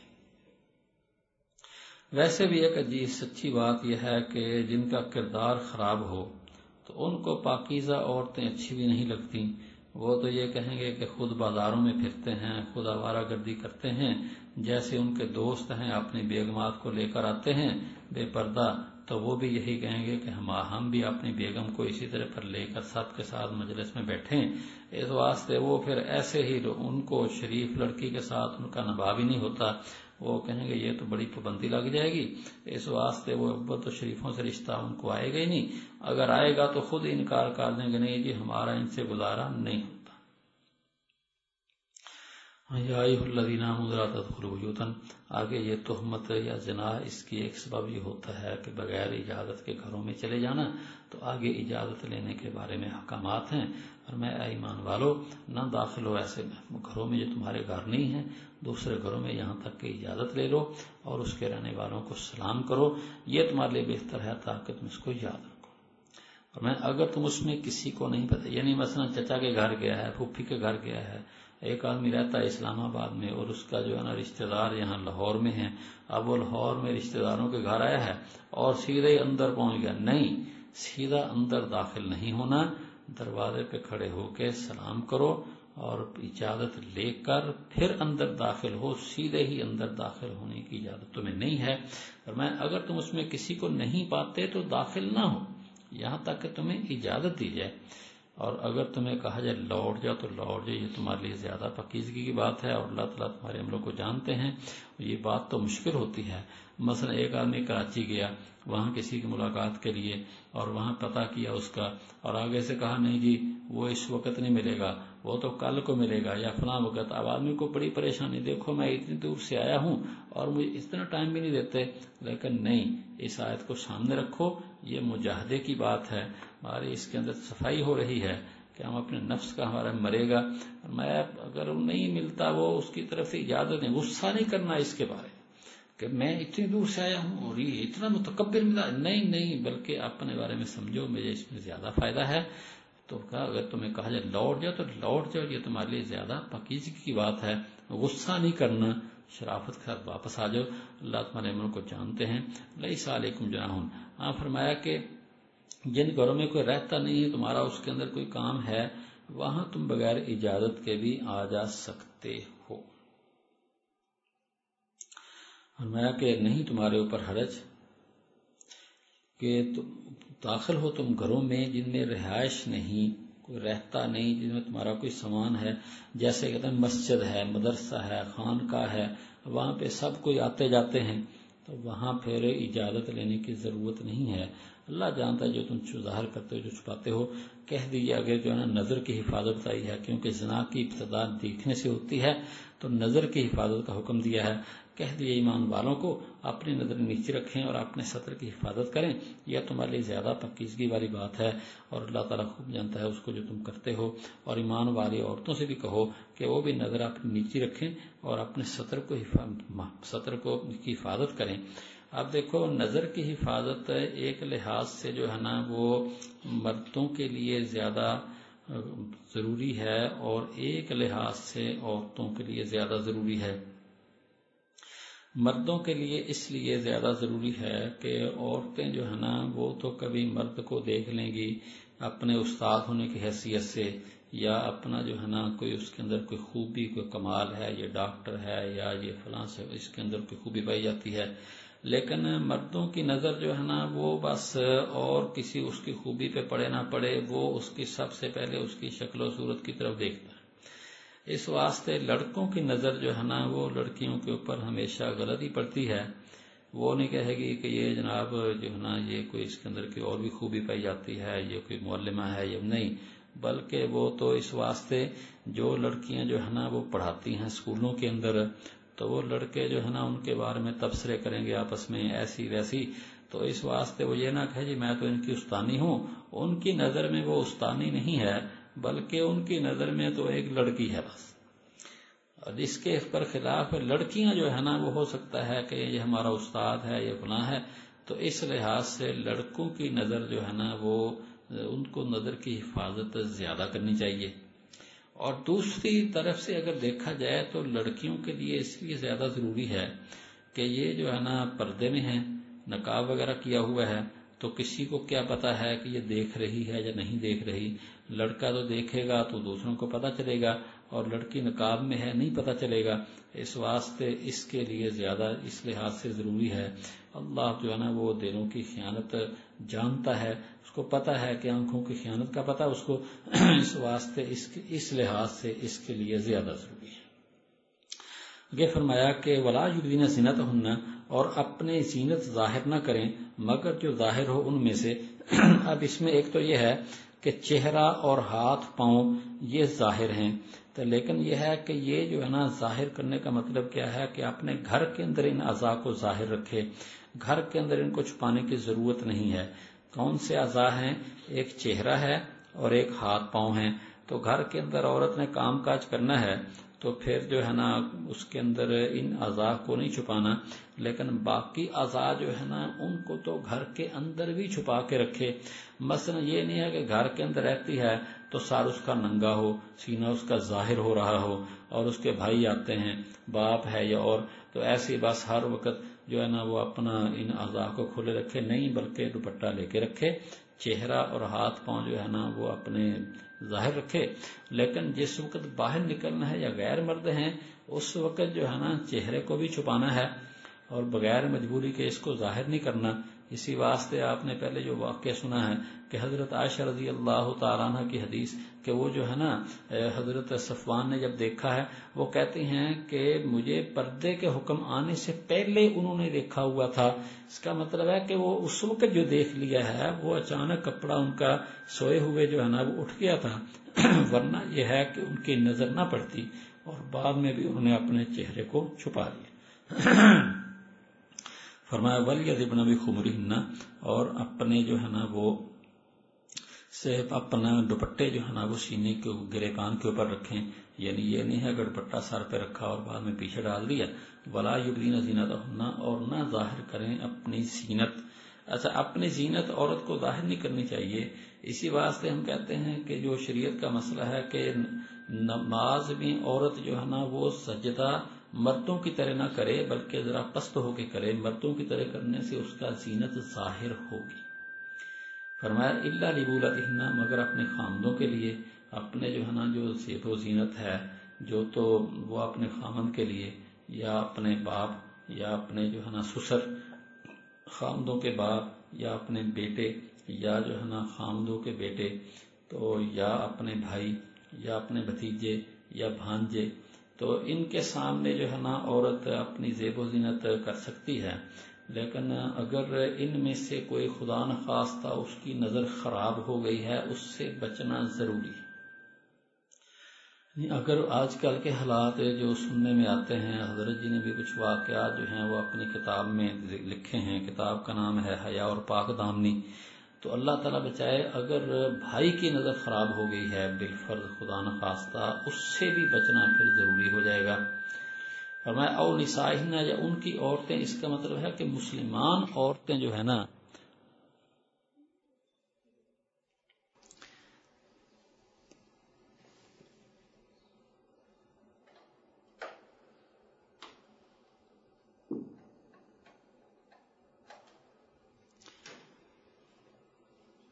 کا مطلب ہے کہ مسلمان عورتوں سے اپنی زیب و زینت کو چھپانے کی ضرورت نہیں ہے۔ اگر کافرہ عورتیں ہیں تو وہ بھی مرد کی طرح ہیں، غیر مرد کی طرح۔ فرمایا یا جن کے مالک ان کے دائیں ہاتھ پہلے زمانے میں غلام باندیا ہوتے تو یہاں باندیاں مراد ہیں۔ آگے ہے اب التابعین غیر اولی الارباتی، یا وہ مرد جو طفیلی ہیں اور ان کو کوئی عورتوں سے دلچسپی نہیں ہے۔ حضرت تھانوی رحمۃ اللہ علیہ بیان القرآن میں فرماتے ہیں کہ اس سے مراد وہ جو ہے نا جن میں کم عقل دیوانے قسم کے لوگ ہیں اور ایسے ہی مانگنے کے لیے مثلا آگے ہیں، تو وہ یہاں مراد ہیں۔ اگر یہ نہیں ہے کہ جو بھی نوکر چاکر گھر کے، وہ یہاں مراد نہیں ہیں، بلکہ جن میں عقل کم ہے اور ایسے ہی بس گھروں میں محلے میں پھرتے رہیں، تو وہ لوگ یہاں مراد ہیں۔ جن میں عقل سمجھ ہے وہ ہرگز ان میں داخل نہیں ہے، وہ نوکر بھی ہو اس سے پردہ ضروری ہے، یا وہ لڑکے جو نہیں مطلع ہوئے، نہیں ان کو پتا عورتوں کے راز بھی، یعنی چھوٹی عمر کے ہیں تو ان سے پردے کی ضرورت نہیں ہے۔ ولا یضربن، اور اپنے پاؤں نہ ماریں تاکہ ظاہر ہو جائے، معلوم ہو جو چھپایا انہوں نے اپنی زینت سے۔ یعنی اگر عورتوں نے اپنے پاؤں کے اندر کوئی پازیب وغیرہ پہنا ہوا ہے تو پھر اگر پاؤں زور سے ماریں گی تو پھر اس کی آواز آئے گی، تو ایسا بھی نہ کرے۔ اب اس کا مطلب کیا ہے کہ یہ جو ناچ گانا ہے وہ اس کی وجہ سے بھی منع ہو گیا، حرام ہو گیا کہ اس کے اندر یہ چیزیں ہوتی ہیں، پاؤں زور سے مارنے پڑتے ہیں، اور پاؤں چلتے ہوئے بھی زور سے مارنے کی جو ہے نا اجازت نہیں ہے، اور اس کو بطور فن کے اختیار کرنا اور دیر تک ایسے مار مار کے اپنے آپ کو پیش کرنا، یہ کس طرح جائز ہو جائے گا؟ فرمایا وَتُوبُوا إِلَى اللَّهِ جَمِيعًا، اور توبہ کرو اللہ کی طرف صاحب ایمان والو تاکہ تم کامیاب ہو جاؤ۔ یہ فرمایا کہ نکاح کر دو، تو یہ جو ہے نا نکاح جلدی کر دینا بھی زنا کے راستے میں ایک رکاوٹ ہے، اور دیر سے نکاح کرنا یہ بھی ایک اس کے لیے ذریعہ بن جاتا ہے۔ فرمایا جو غیر شادی شدہ ہیں ان کا تم نکاح کر دو۔ اسی طرح پر اب یہاں جو ہے نا خواب ایم اصل میں اس کو کہتے ہیں کہ جو پہلے شادی ہو چکی ہے لیکن اس کے بعد جو ہے نا وہ طلاق ہو گئی، یا یہ کہ اس کا خامد لڑکی کا فوت ہو گیا ہے، یا لڑکا ہے اس کی بیوی فوت ہو گئی ہے، تو ان کا بھی کہا ہے کہ ان کا بھی نکاح جو ہے نا وہ کر دیا کرو۔ اب یہاں جو ہے نا مولانا شبیر احمد سنانی فرماتے ہیں کہ جو لوگ جو ہے نا وہ ایسے جو ہے نا نکاح کے اوپر نفرت کا اظہار کرتے ہیں، وہ سمجھ لیں کہ ان کا ایمان سلامت نہیں۔ ہندوؤں کے ہاں یہ رواج ہے، جس کی ایک دفعہ شادی ہو گئی نا، مثلا لڑکی کی شادی ہو گئی، خامن فوت ہو گیا، بس پھر وہ اس کی شادی دوبارہ نہیں کرتے، مگر ہماری شریعت میں یہ مسئلہ نہیں ہے۔ ہندوؤں کے رسم و رواج کی وجہ سے ایسا کرنا ہمارے لیے بالکل جائز نہیں ہے، بلکہ جتنی جلدی ہو سکے عدت کے بعد اس کا نکاح کر دینا چاہیے۔ اس طرف میں جو نیک تمہارے غلام باندیا، پہلے زمانے میں غلام باندیا ہوتے تھے، ان کے بھی کہا ہے کہ ان کے بھی تم نکاح کر دیا کرو۔ اور آگے فرمایا ان یکونو، اگر وہ غریب ہیں، یعنی جس کی تم شادی کر رہے ہو وہ لڑکے اگر غریب ہیں، اللہ اپنے فضل سے ان کو غنی کر دے گا، اور اللہ تعالیٰ بہت وسعت والے ہیں، جاننے والے ہیں۔ اتنا ہے کہ لڑکے جو ہے نا وہ آوارہ نہ ہوں اور ان کو فکر ہو، اپنے ذمہ داری کا احساس کرنے والے ہوں، تو پھر یہ ہے کہ جب ان کا نکاح ہوگا اور وہ دین کو سمجھتے ہیں، ذمہ داری کا احساس کرتے ہیں، وہ خود ہی کوشش کریں گے، اللہ برکت دینے والے ہیں۔ اور آگے فرمایا کہ جن کو اندر نکاح کی طاقت نہیں ہے وہ بھی بے حیائی کی ان کو بھی اجازت قطعاً نہیں ہے، بلکہ وہ لوگ جو ہے نا وہ اپنا بچنا ان کے لیے بھی ضروری ہے، اللہ کی طرف سے آزمائش ہے۔ وَلْيَسْتَعْفِفِ الَّذِينَ، اور بچیں وہ لوگ عافیت کے یعنی پاک دامن رہیں وہ لوگ بھی جو نکاح کی ہمت نہیں پاتے یہاں تک کہ اللہ ان کو اپنے فضل سے غنی کر دے۔ اور والذین یبتغون الکتاب، پہلے زمانے میں جو غلام باندیاں ہوتے تھے، اور اب ان کے بارے میں ہے کہ اگر کوئی غلام ہے اور وہ کہتا ہے جی میرے ساتھ لکھ لکھیا کر لو اور میں اتنے عرصے کے اندر آپ کو جو ہے نا جتنے پیسے کہیں میں لا کے دے دیتا ہوں، اب اس کو شریعت میں مکاتبت کہتے ہیں یا کتابت کہتے ہیں۔ تو اب یہ ہے اس کا یہاں کہتے ہیں کہ اگر کوئی ایسا غلام کہہ رہا ہے تو تم ٹھیک ہے تو ٹھیک ہے جی ہمیں پیسے دے دو اور پھر تم آزاد ہو جاؤ، تو شریعت اس کی اجازت دیتی ہے۔ اور شریعت نے پھر یہ بھی اس کو اجازت دی ہے کہ وہ اپنے لوگوں سے زکوٰۃ کا پیسہ لے کر بھی اگر آقا کو دے دیتا ہے تو آقا کے لیے وہ لینا بھی جائز ہے۔ فرمایا جو تم میں سے کتابت تلاش کرے ان میں سے، کتابت چاہے ان میں سے جن کے مالک تمہارے دائیں ہیں یعنی جو تمہاری غلامی میں ہیں، ان کو مکاتب بنا دو۔ اگر تم ان میں کوئی خیر دیکھتے ہو، تمہیں پتا ہے کہ یہ آزاد ہونے کے بعد اچھے کام کرے گا، آزاد کر دو۔ اور ان کو اللہ سے مال سے دو جو اللہ نے تم کو دیا ہے، یعنی زکوٰۃ بھی دے سکتے ہیں، دوسرے تعاون بھی کر سکتے ہیں۔ وَلَا تُكْرِهُ فَتَيَاتِكُمْ، یہاں ایک اور بری حرکت ہے، اس سے روکا گیا ہے۔ عبداللہ ابن ابی رئیس المنافقین جو ہے نا، اس کے اندر جہاں اور بری حرکتیں تھیں، اسی طرح پر اس کے اندر ایک گندی عادت یہ تھی کہ اس نے کچھ باندیاں رکھی ہوئی تھیں اور ان سے وہ غلط کاری کرواتا تھا، اس طرح پر بھی وہ کمائی کیا کرتا تھا۔ تو اللہ تعالی نے اس سے منع کیا ہے۔ اچھا، جب وہ باندیاں جو نا کچھ مسلمان ہو گئیں اور انہوں نے اس کام کو چھوڑ دیا تو اب وہ مارا کرتا تھا ان کو، تو اللہ نے اس سے منع کیا ہے۔ فرمایا اپنی باندیوں کو غلط کام پہ مجبور نہ کرو، اگر وہ چاہیں پاک صاف رہنا، اگر وہ پاک دامنی چاہتے ہیں تو یہ تو یعنی ایک شرم دلانے کے لیے کہ دیکھو وہ تو پاک دامن رہنا چاہتی ہیں اور تم مالدار ہو کر ان کے آقا ہو کر ایسا کام کر رہے ہو، تو اگر وہ چاہیں تو پھر تو ان کو سزا دینی پڑے گی، ان کو تو زبردستی روکنا تمہارے اوپر ضروری ہے۔ تم اتنے بغیرت ہو گئے ہو، وہ پاک دامن رہنا چاہتی، تم پھر اس کام میں، تاکہ تم دنیا کی زندگی کا سامان تلاش کرو۔ فرمایا جو ان کو مجبور کرے تو بے شک اللہ ان کے مجبور کیے جانے کے بعد بخشنے والا مہربان ہے، ان کی تو بخشش ہو جائے گی لیکن آقا کی آخرت بہت خراب ہوگی۔ اور بے شک ہم نے آپ کی طرف آیات واضح اتاری ہیں اور کچھ حال ان لوگوں کا جو پہلے ہو چکے ہیں اور نصیحت پرہیزگاروں کے لیے ہے۔ آپ پہلے لوگوں کے حالات سے سمجھو کہ حضرت مریم کا واقعہ ہے، یا اسی طرح پر حضرت مریم یا حضرت یوسف علیہ السلام کا، جن کے اوپر لوگوں نے تہمتیں لگائی تھیں، اللہ تعالی نے ان کو ان کی پاک دامنی کا اظہار کیا ہے۔ اسی طرح حضرت عائشہ رضی اللہ تعالیٰ عنہ کی پاک دامنی کا اعلان کر دیا۔ آگے وہ مشہور آیت ہے، اللہ نور السماوات والارض مثل نورہ کمشکات فیہا مصباح۔ یہاں جو ہے نا کہ اللہ تعالی کہ نور ہے آسمان و زمین کا، یعنی زمین و آسمان میں جتنی رونق ہے وہ سب اللہ تعالی کی مہربانی سے ہے، اس کی مدد نہ ہو تو یہ سب ویران ہو جائے۔ آگے کہا کہ اس کے نور کی مثال جو ہے نا وہ ایک تاقچے کی طرح ہے، جس کے اندر جو ہے نا وہ ایک چراغ رکھا ہوا ہے۔ پہلے اس مثال کو سمجھ لیں، پھر دیکھیں اس کو فٹ یہ کس طرح ہے۔ پہلے ہم یہ سمجھا دیتے ہیں مثال کس بات کی ہے۔ مثال اس کی دی گئی ہے کہ اللہ تعالی نے ایمان والے کے دل میں جو ایک صلاحیت رکھی ہے ایمان کو قبول کرنے کی، اللہ تعالی کی محبت، اللہ کے احکام سنتے ہی وہ فوراً عمل کرنے لگ جاتا ہے۔ جس کے دل میں ایمان نہیں ہے یا ایمان کمزور ہے، وہ 100 باتیں سوچتا ہے یا اعتراض کرنے لگ جاتا ہے، لیکن جس کے دل میں ایمان ہے اس کو بس اتنا پتہ چل جائے یہ اللہ کا حکم ہے، وہ فوراً اس کو قبول کرتا ہے اور اس کو عمل میں لاتا ہے۔ تو اس کی مثال یہ ہے کہ جیسے ایک چراغ ہے اور اس کو لگی ہوئی ہے، اس کے اندر اچھا قسم کا تیل ہے، اور جو ہی اس کو جو ہے نا وہ آگ لگتی ہے، قریب پہنچتی ہے، فوراً وہ جلنے لگ جاتا ہے. اسی طرح پر ایمان والے کے دل میں جو ہے نا وہ ایسا ایک جذبہ ہے، ایسی اللہ نے اچھی قوت رکھی، صلاحیت رکھی ہے کہ جو ہی شریعت کے احکام ملتے ہیں وہ فوراً ان کو قبول کر لیتا ہے، یا اس کی فطرت ہی ایسی بنی ہوئی ہے کہ بس جو احکام وہ کہتا ہے ہاں بالکل یہ شریعت بالکل میری طبیعت کے مطابق ہے. فرمایا اللہ نور السماوات، اللہ نور ہے آسمان و زمین کا. اس کے نور کی مثال جیسا کہ ایک تاک جس کے اندر چراغ ہے. تو یہ تاک کیا ہے؟ یہ سمجھو کہ مومن کا سینہ ہے، اور اس کے اندر جو چراغ ہے یہ اس کا دل ہے.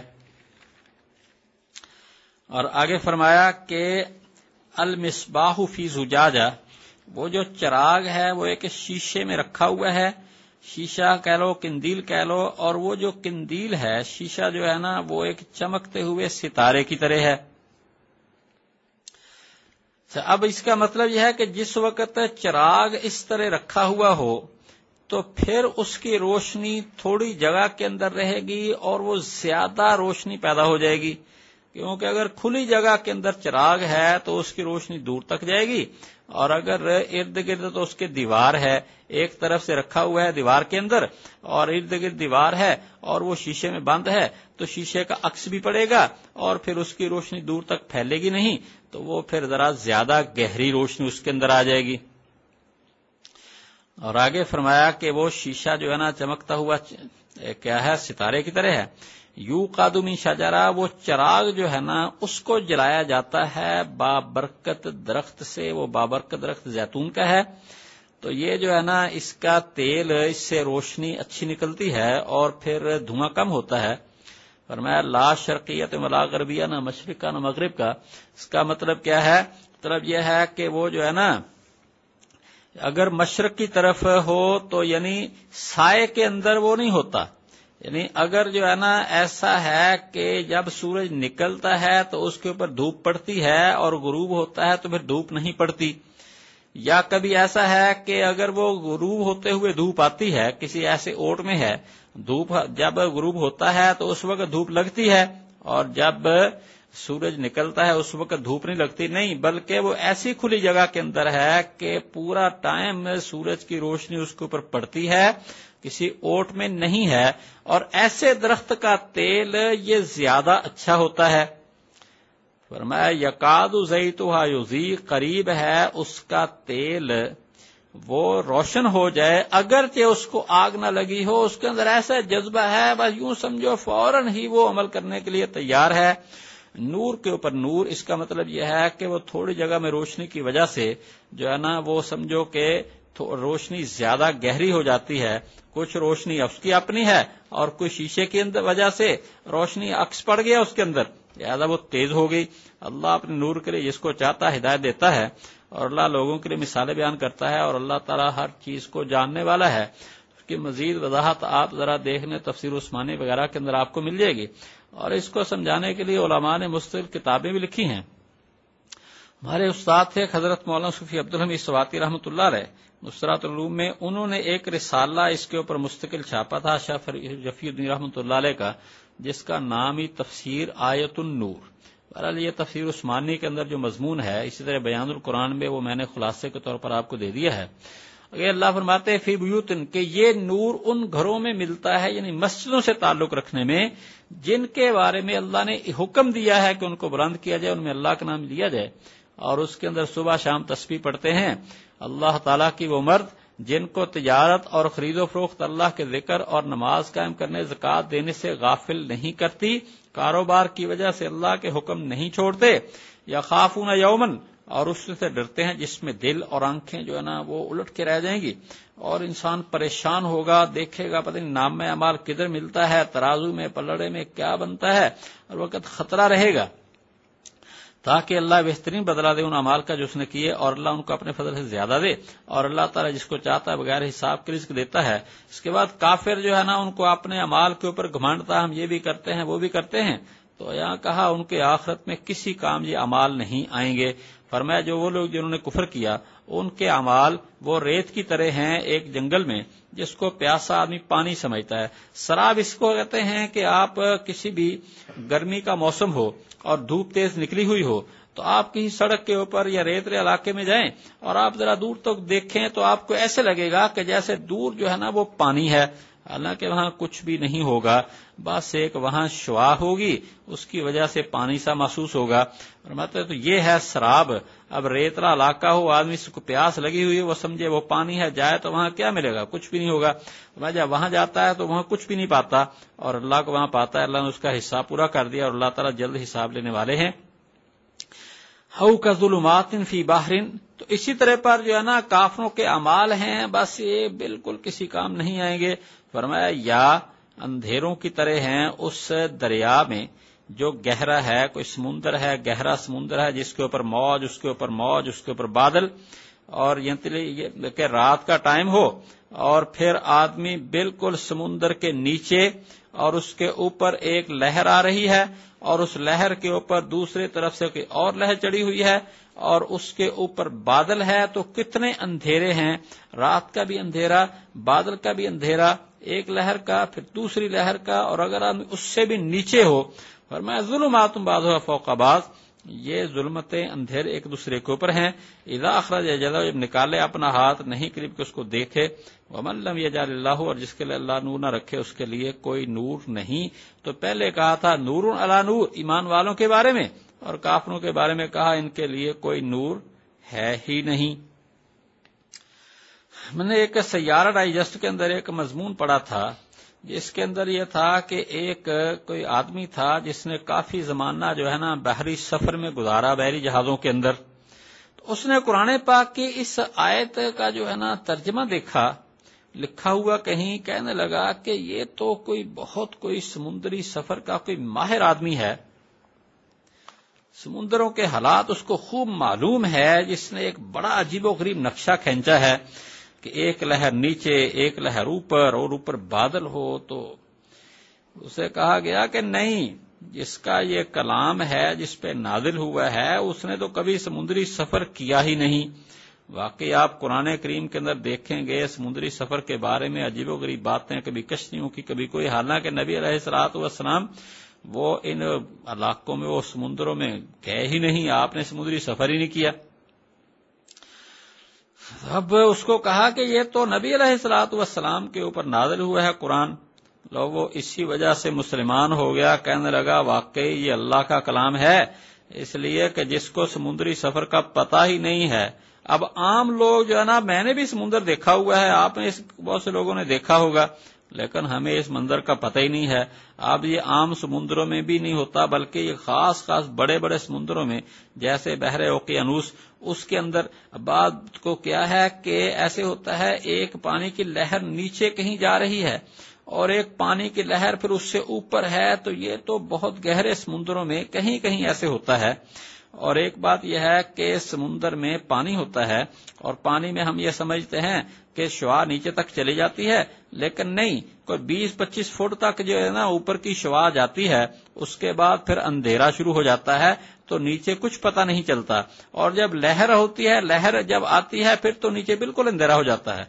तो ये बड़ी बसीरत की बात है, लेकिन अल्लाह ताला तो सब कुछ जानते हैं, वास्ते ये उसका कलाम होने की ऐसे मिसालें ये भी इसकी दलील हैं कि वाकई ये अल्लाह का कलाम है।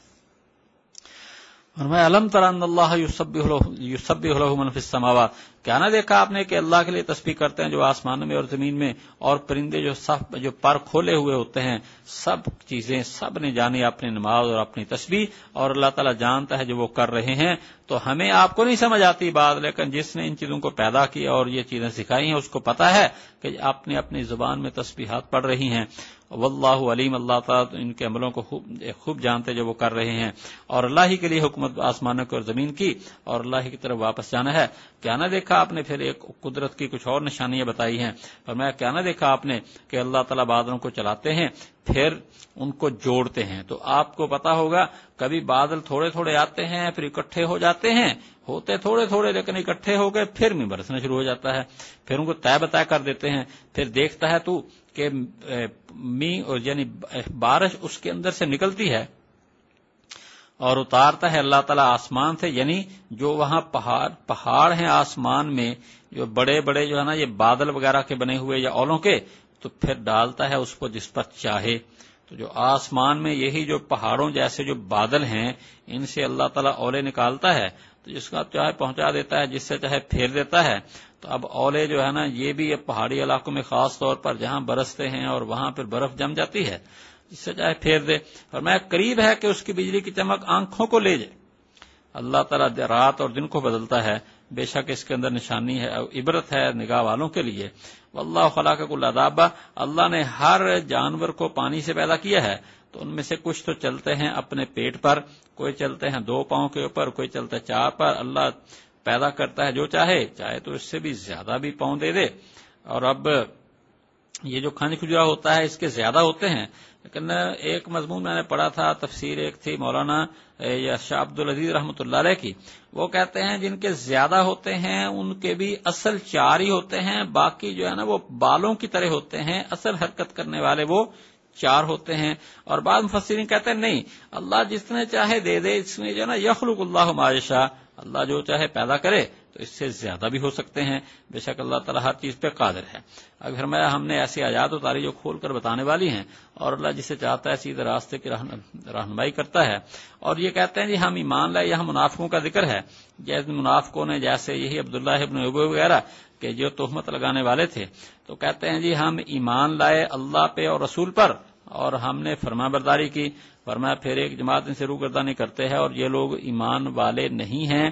پھر ایک ان کی بات بتائی کہ جب اپنے حق میں فیصلہ ہونے کی امید ہے پھر یہ آ جاتے ہیں، اور جب ان کو اپنے حق میں فیصلے کی امید نہیں پھر پیچھے بھاگتے ہیں. حالانکہ آ جانا چاہیے، جیسا بھی ہو ہر حکم کو قبول کرنا ضروری ہے. فرمایا جب ان کو بلایا جاتا ہے اللہ اور اس کے رسول کی طرف تاکہ فیصلہ کریں ان کے درمیان میں، تو ان میں سے ایک گروہ منہ موڑ رہا ہوتا ہے، اور اگر ان کا حق بنے پھر آئیں گے، بس پھر تو قبول کرتے ہوئے آ جائیں گے. تو اس کا مطلب ہے کہ اپنے فیصلہ اپنی ذات کے اپنے فائدے میں ہے تو آ گئے، اور اپنے خلاف ہے تو بھاگ گئے.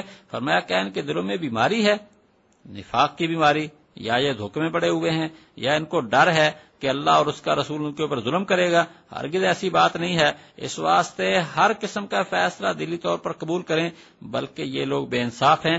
انما کان قول المؤمنین، ایمان والوں کی بات تو یہ ہوتی جب انہیں اللہ اور اس کے رسول کی طرف بلایا جائے تاکہ ان کے درمیان میں فیصلہ کریں کہ وہ کہیں سمعنا واطعنا، ہم نے سنا اور مانا. اور یہی لوگ ہیں کامیاب، اور جو اطاعت کرے اللہ اور اس کے رسول کی، اور وہ ڈرتا رہے اور بچ کر چلے، تو یہی لوگ ہیں کامیاب. اور انہوں نے اللہ کے نام کی پکی قسمیں کھائیں، اگر آپ ہمیں حکم دیں گے تو ہم ضرور نکلیں گے. نبی علیہ السلام کو یقین دہانی کرتے جی آپ ہمیں کہیں، ابھی تیار ہیں. نہیں قسمیں نہ کھاؤ، ایسی فرما برداری چاہیے جو مشہور جو دستور کے موافق ہے. قسمیں کھانے کی کیا ضرورت ہے؟ کیا دوسرے صحابہ اکرام قسمیں کھایا کرتے تھے ہم نکلیں گے؟ نہیں، جب حکم ہو نکل گئے. تو لوگوں کو ایسے اوپر سے کہنے کی کیا ضرورت ہے؟ بے شک اللہ تعالیٰ خبر رکھے، اللہ تعالیٰ کو خبر ہے جو تم کر رہے ہو. کہہ دیجئے اطاعت کرو اللہ کی اور اطاعت کرو رسول کی، تو اگر تم منہ پھیرو گے تو تمہارے اوپر وہ جو رکھا گیا ہے، اور ان کے اوپر وہ جو رکھا گیا تمہارے اوپر جو تم پہ رکھا گیا. مطلب یہ ہے کہ اگر تم نبی علیہ الصلوۃ والسلام کی نہیں مانو گے تو پھر نبی علیہ السلام تو اپنی ذمہ داری ادا کر چکے، لیکن تم نے جو ہے نا اپنی ذمہ داری ادا نہیں کی، تمہاری پکڑ ہوگی، اور نبی علیہ السلام کو اللہ نے کچھ نہیں کہنا، تم اپنی خیر مناؤ. اس لیے فرمایا اگر تم لوگ نبی علیہ السلام کی اطاعت کرو گے تو ہدایت پاؤ گے، اور اللہ کے رسول کے اوپر تو کھول کر پہنچا دینا ہے، اور وہ یہ کام کر چکے ہیں. آگے اس کے بعد ایمان والوں کو خوشخبری دی ہے، فرمایا وعدہ کیا اللہ تعالیٰ ان لوگوں سے جو ایمان ہے تم میں سے اور اچھے کام کیے کہ اللہ تعالیٰ ان کو زمین کے اندر حکومت دے گا جیسا کہ اللہ تعالیٰ نے حکومت دی ان کو جو ان سے پہلے تھے، اور اللہ تعالیٰ ان کے لیے ان کے دین کو جو ہے نا جما دے گا جو اللہ نے ان کے لیے پسند کیا، اور اللہ ان کے خوف کے بعد ان کو امن عطا فرمائے گا. وہ میری عبادت کریں گے، میرے ساتھ کسی کو شریک نہ کریں گے، اور جو اس کے بعد کفر کرے تو یہی لوگ ہیں نافرمان. یہاں جو وعدہ ہے نا یہ خلافت راشدہ کا وعدہ ہے. تو یہ خاص طور پر جو 4 خلفائے راشدین ان کے ساتھ ان کو اللہ نے جو حکومت دی ہے اس دور میں یہ وعدہ پورا ہوا ہے۔ حضرت امیر معاویہ رضی اللہ تعالیٰ عنہ وہ ان 4 خلفاء میں نہیں ہیں، اس واسطے جب خلافت راشدہ کا لفظ بولا جاتا اہل سنت کے ہاں تو اس سے مراد حقیقت میں یہی 4 خلفاء ہوتے ہیں، حضرت ابو بکر صدیق رضی اللہ تعالیٰ عنہ، حضرت عمر فاروق رضی اللہ تعالیٰ عنہ، حضرت عثمان غنی رضی اللہ تعالیٰ عنہ اور حضرت علی مرتضی رضی اللہ تعالیٰ عنہ، اس لیے کہ یہ ان صحابہ کے ساتھ وعدہ ہے کہ جو مکہ کے اندر پریشان ہوتے تھے اور مکہ والے ان کے اوپر ظلم و ستم کرتے تھے، اس واسطے فرمایا دیکھو پہلی بات تو یہ کہی ہے کہ جو دین اللہ نے پسند کیا وہ جما دے گا، اور یہ بھی کہا کہ ان کے خوف کے بعد اللہ ان کو امن دے دے گا۔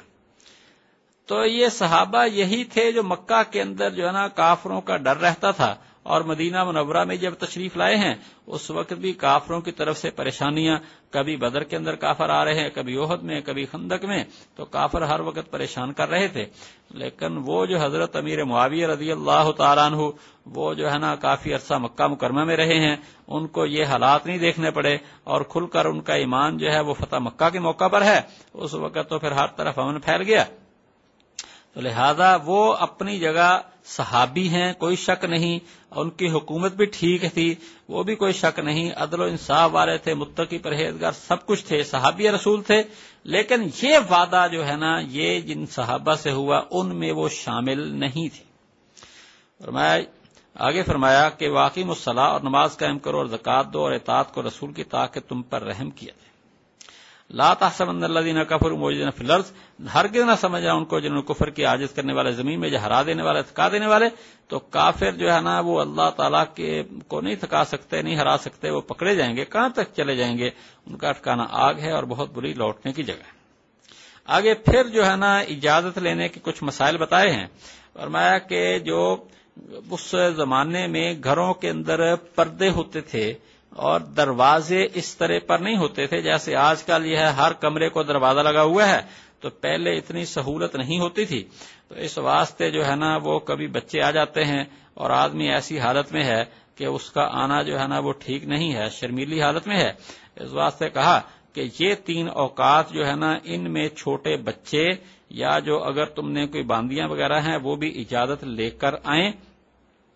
فرمایا اے ایمان والو اجازت لیں وہ جن کے مالک تمہارے دائیں ہاتھ، اور وہ جو نہیں پہنچے بلوغت کو، جو چھوٹے ہیں تم میں، 3 مرتبہ فجر کی نماز سے پہلے، اور جب تم اپنے کپڑے اتارتے ہو دوپہر کو، اور عشاء کی نماز سے پہلے، عشاء کی نماز کے بعد 3 یہ چھپنے کے وقت، یہ بدن کھلنے کے وقت ہے تمہارے لیے، نہیں تمہارے اوپر اور ان کے اوپر کوئی حرج۔ ان کے بعد وہ چکر لگانے والے ہیں تمہارے اوپر، ایک بعض ان میں سے ایک دوسرے پر، پھر تو وہ گھر کے افراد ہیں، آنا جانا رہتا ہے، لیکن یہ جو اوقات ہیں ان میں اجازت لے کر آئیں۔ ہمسائے کا بچہ ہے کوئی 5 سال کا، 7 سال کا، وہ بھی ان اوقات کے اندر جو ہے نا وہ پوچھ کر ہی گھر میں آئے، لیکن جب دروازے لگ گئے ہیں تو پھر جو ہے نا ان کی ضرورت نہیں رہی۔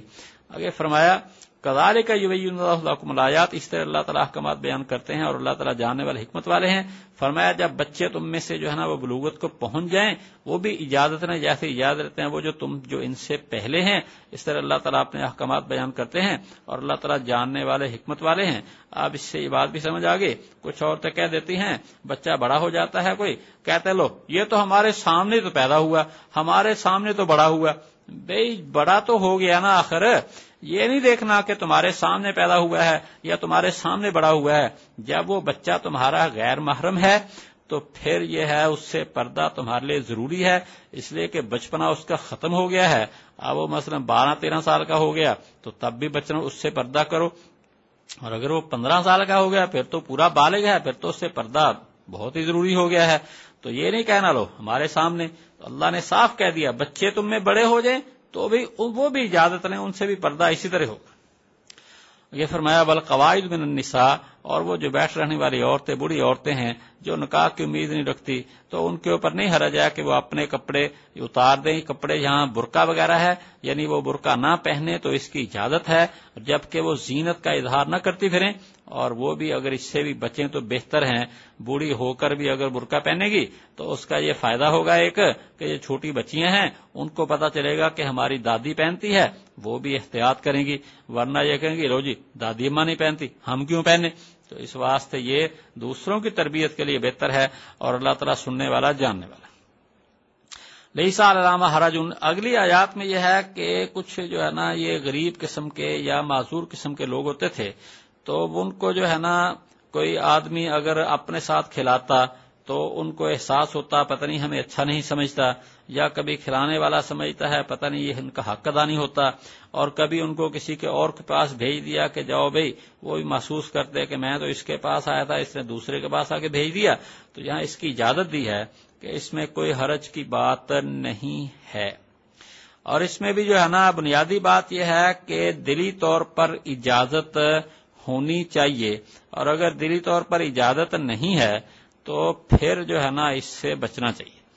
فرمایا کہ نہیں ہے حرج اندھے پر، اور نہیں حرج ہے لنگڑے پر، اور نہیں مریض کے اوپر کوئی حرج، نہ تمہارے اوپر کہ کھاؤ تم اپنے گھروں سے یا اپنے ماں باپ کے گھروں سے یا اپنے پھوپھیوں کے گھروں سے یا اپنے بھائیوں کے گھروں سے یا اپنے بہنوں کے گھروں سے یا اپنے چچوں کے گھروں سے یا اپنی یہ من بیوتی آبائکم. ہاں دوبارہ ترجمہ اس کا کہ کھاؤ تم اپنے گھروں سے یا اپنے باپ دادا کے گھروں سے یا اپنی ماں کے گھروں سے یا اپنے بھائیوں کے گھروں سے یا بہنوں کے گھروں سے یا چچوں کے گھروں سے یا پھوپھیوں کے گھروں سے یا اپنے ماموں کے گھروں سے یا خالاؤں کے گھروں سے یا جن کے مالک یا جن کے یا وہ کے مالک ہوئے تم اس کے خزانوں کے، یعنی کسی کے گھر کی کنجیاں تمہارے پاس ہیں، جس نے تمہیں اپنا جیسے کوئی تم نوکر ہو اس نے تمہیں اپنا اختیار دیا ہوا ہے، یا اپنے دوستوں کے گھروں سے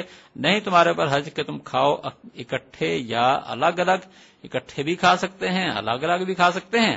جب داخل ہو تم گھروں میں تو سلام کر لیا کرو اپنے اوپر. تحیت اچھی دعا ہے اللہ کی طرف سے بابرکت ستری. جب گھر میں جانا ہے السلام علیکم کہہ کے جاؤ، اور یہ السلام علیکم ایسا اچھا جملہ ہے کہ اس جیسا جملہ دعا کا ملاقات کا کسی مذہب کے پاس نہیں ہے. اب انگریزی میں جو بھی لفظ بولتے گڈ مارننگ کرتے رہیں، لیکن یہ ہے کہ السلام علیکم ایک بہت اچھی قسم کی دعا ہے. فرمایا کذالک، اس طرح اللہ تمہارے لیے بیان کرتا ہے آیات تاکہ تم سمجھو. السلام علیکم کا معنی کیا ہوتا ہے؟ تمہارے اوپر سلامتی ہو، ہر قسم کی پریشانی سے تم محفوظ رہو، کوئی تمہیں جو ہے نا دکھ تکلیف نہ پہنچنے پائے. اور اس کو جو ہے نا پورے طور پر پورے لفظ ہی ادا کرنے چاہیے. مختصر السلام علیکم اس کا معنی خراب ہو جاتا ہے، اس کا معنی تم جلدی مرو، تمہیں موت آ جائے. تو نہیں، السلام علیکم پورا لفظ اسی طرح پر کہنا ہوگا.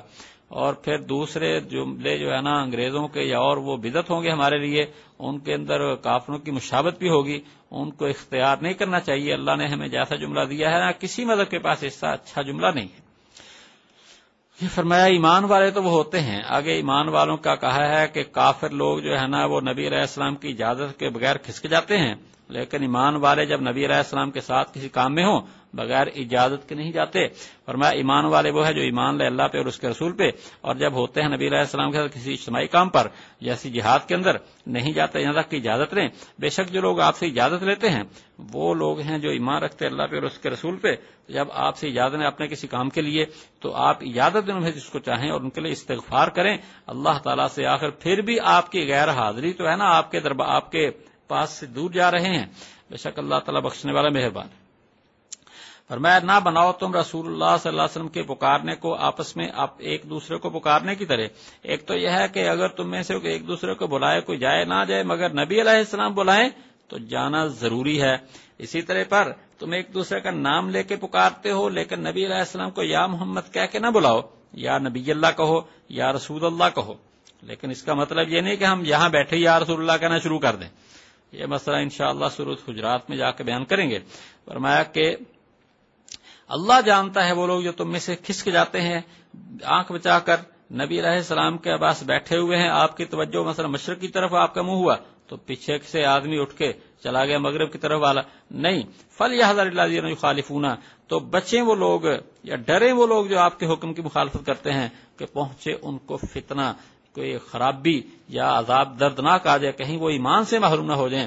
خبردار بے شک اللہ کے لیے جو آسمان میں اور جو زمین میں جانتا ہے جس کے اوپر کہ تم ہو، اور جس دن تم اس کی طرف اٹھائے جاؤ گے تو تمہیں خبر دے گا اس کی تو وہ بندوں کو خبر دے گا ان باتوں کی جو انہوں نے کیا ہے، اور اللہ تعالیٰ ہر چیز کو جانتے ہیں۔ بسم اللہ الرحمن الرحیم۔ تبارک الذی نزل الفرقان علی عبدہ لیکون للعالمین نذیرا۔ بہت بابرکت ہے وہ ذات جس نے اتارا فرقان اپنے بندے کے اوپر تاکہ جہان والوں کے لیے ڈرانے والے ہو جائیں۔ وہ جس کے لیے بادشاہی ہے آسمانوں کی اور زمین کی، اور نہیں اس نے پکڑا کوئی بیٹا اور نہ اس کے لیے کوئی شریک ہے بادشاہت میں، اور اس نے ہر چیز کو پیدا کیا ہے، تو اس نے جو ہے نا سب کا الگ الگ اندازہ رکھا ہے، اور انہوں نے اللہ تعالیٰ کے سوا کئی جو ہے نا خدا بنا لیے ہیں۔ نہیں پیدا کرتے وہ کسی چیز کو اور وہ پیدا کیے جاتے ہیں، اور نہیں مالک ہیں وہ اپنے جانوں کے لیے نقصان کے اور نفع کے، اور نہیں مالک ہیں وہ موت کے اور نہ زندگی کے اور نہ جھوٹنے کے۔ اور کہا ان لوگوں نے جنہوں نے کفر کیا، نہیں ہے جو مگر ایک جھوٹ ہے جس کو اس نے بنا لیا ہے، اور اس کے اوپر مدد کی ہے دوسرے لوگوں نے، تو وہ آ گئے ہیں بے انصافی اور جھوٹ پر۔ اور انہوں نے کہا ہے پہلے لوگوں کے قصے کہانیاں جس کو لکھا ہے تو یہ پڑھے جاتے اس پر صبح اور شام۔ کہہ دیجیے اتارا اس کو اس نے جو جانتا ہے پوشیدہ باتیں آسمانوں میں اور زمین میں، بے شک وہ بڑا بخشنے والا مہربان ہے۔ اور انہوں نے کہا کیا ہے اس رسول کو جو کھاتا ہے کھانا اور چلتا ہے بازاروں میں، کیوں نہیں اتارا گیا اس کی طرف کوئی فرشتہ کہ ہوتا ہے اس کے ساتھ ڈرانے والا، یا اس کی طرف اتار دیا یا اس کی طرف ڈال دیا جاتا کوئی خزانہ، یا ہوتا اس کے لیے باغ جس سے کھاتا۔ اور ظالموں نے کہا نہیں پیروی کرتے تو مگر ایک جادو شدہ کیے ہوئے آدمی کی، دیکھ کیسے آپ کے لیے باتیں بناتے ہیں، تو یہ گمراہ ہو گئے، بس اس سے راستہ نہیں پا سکتے۔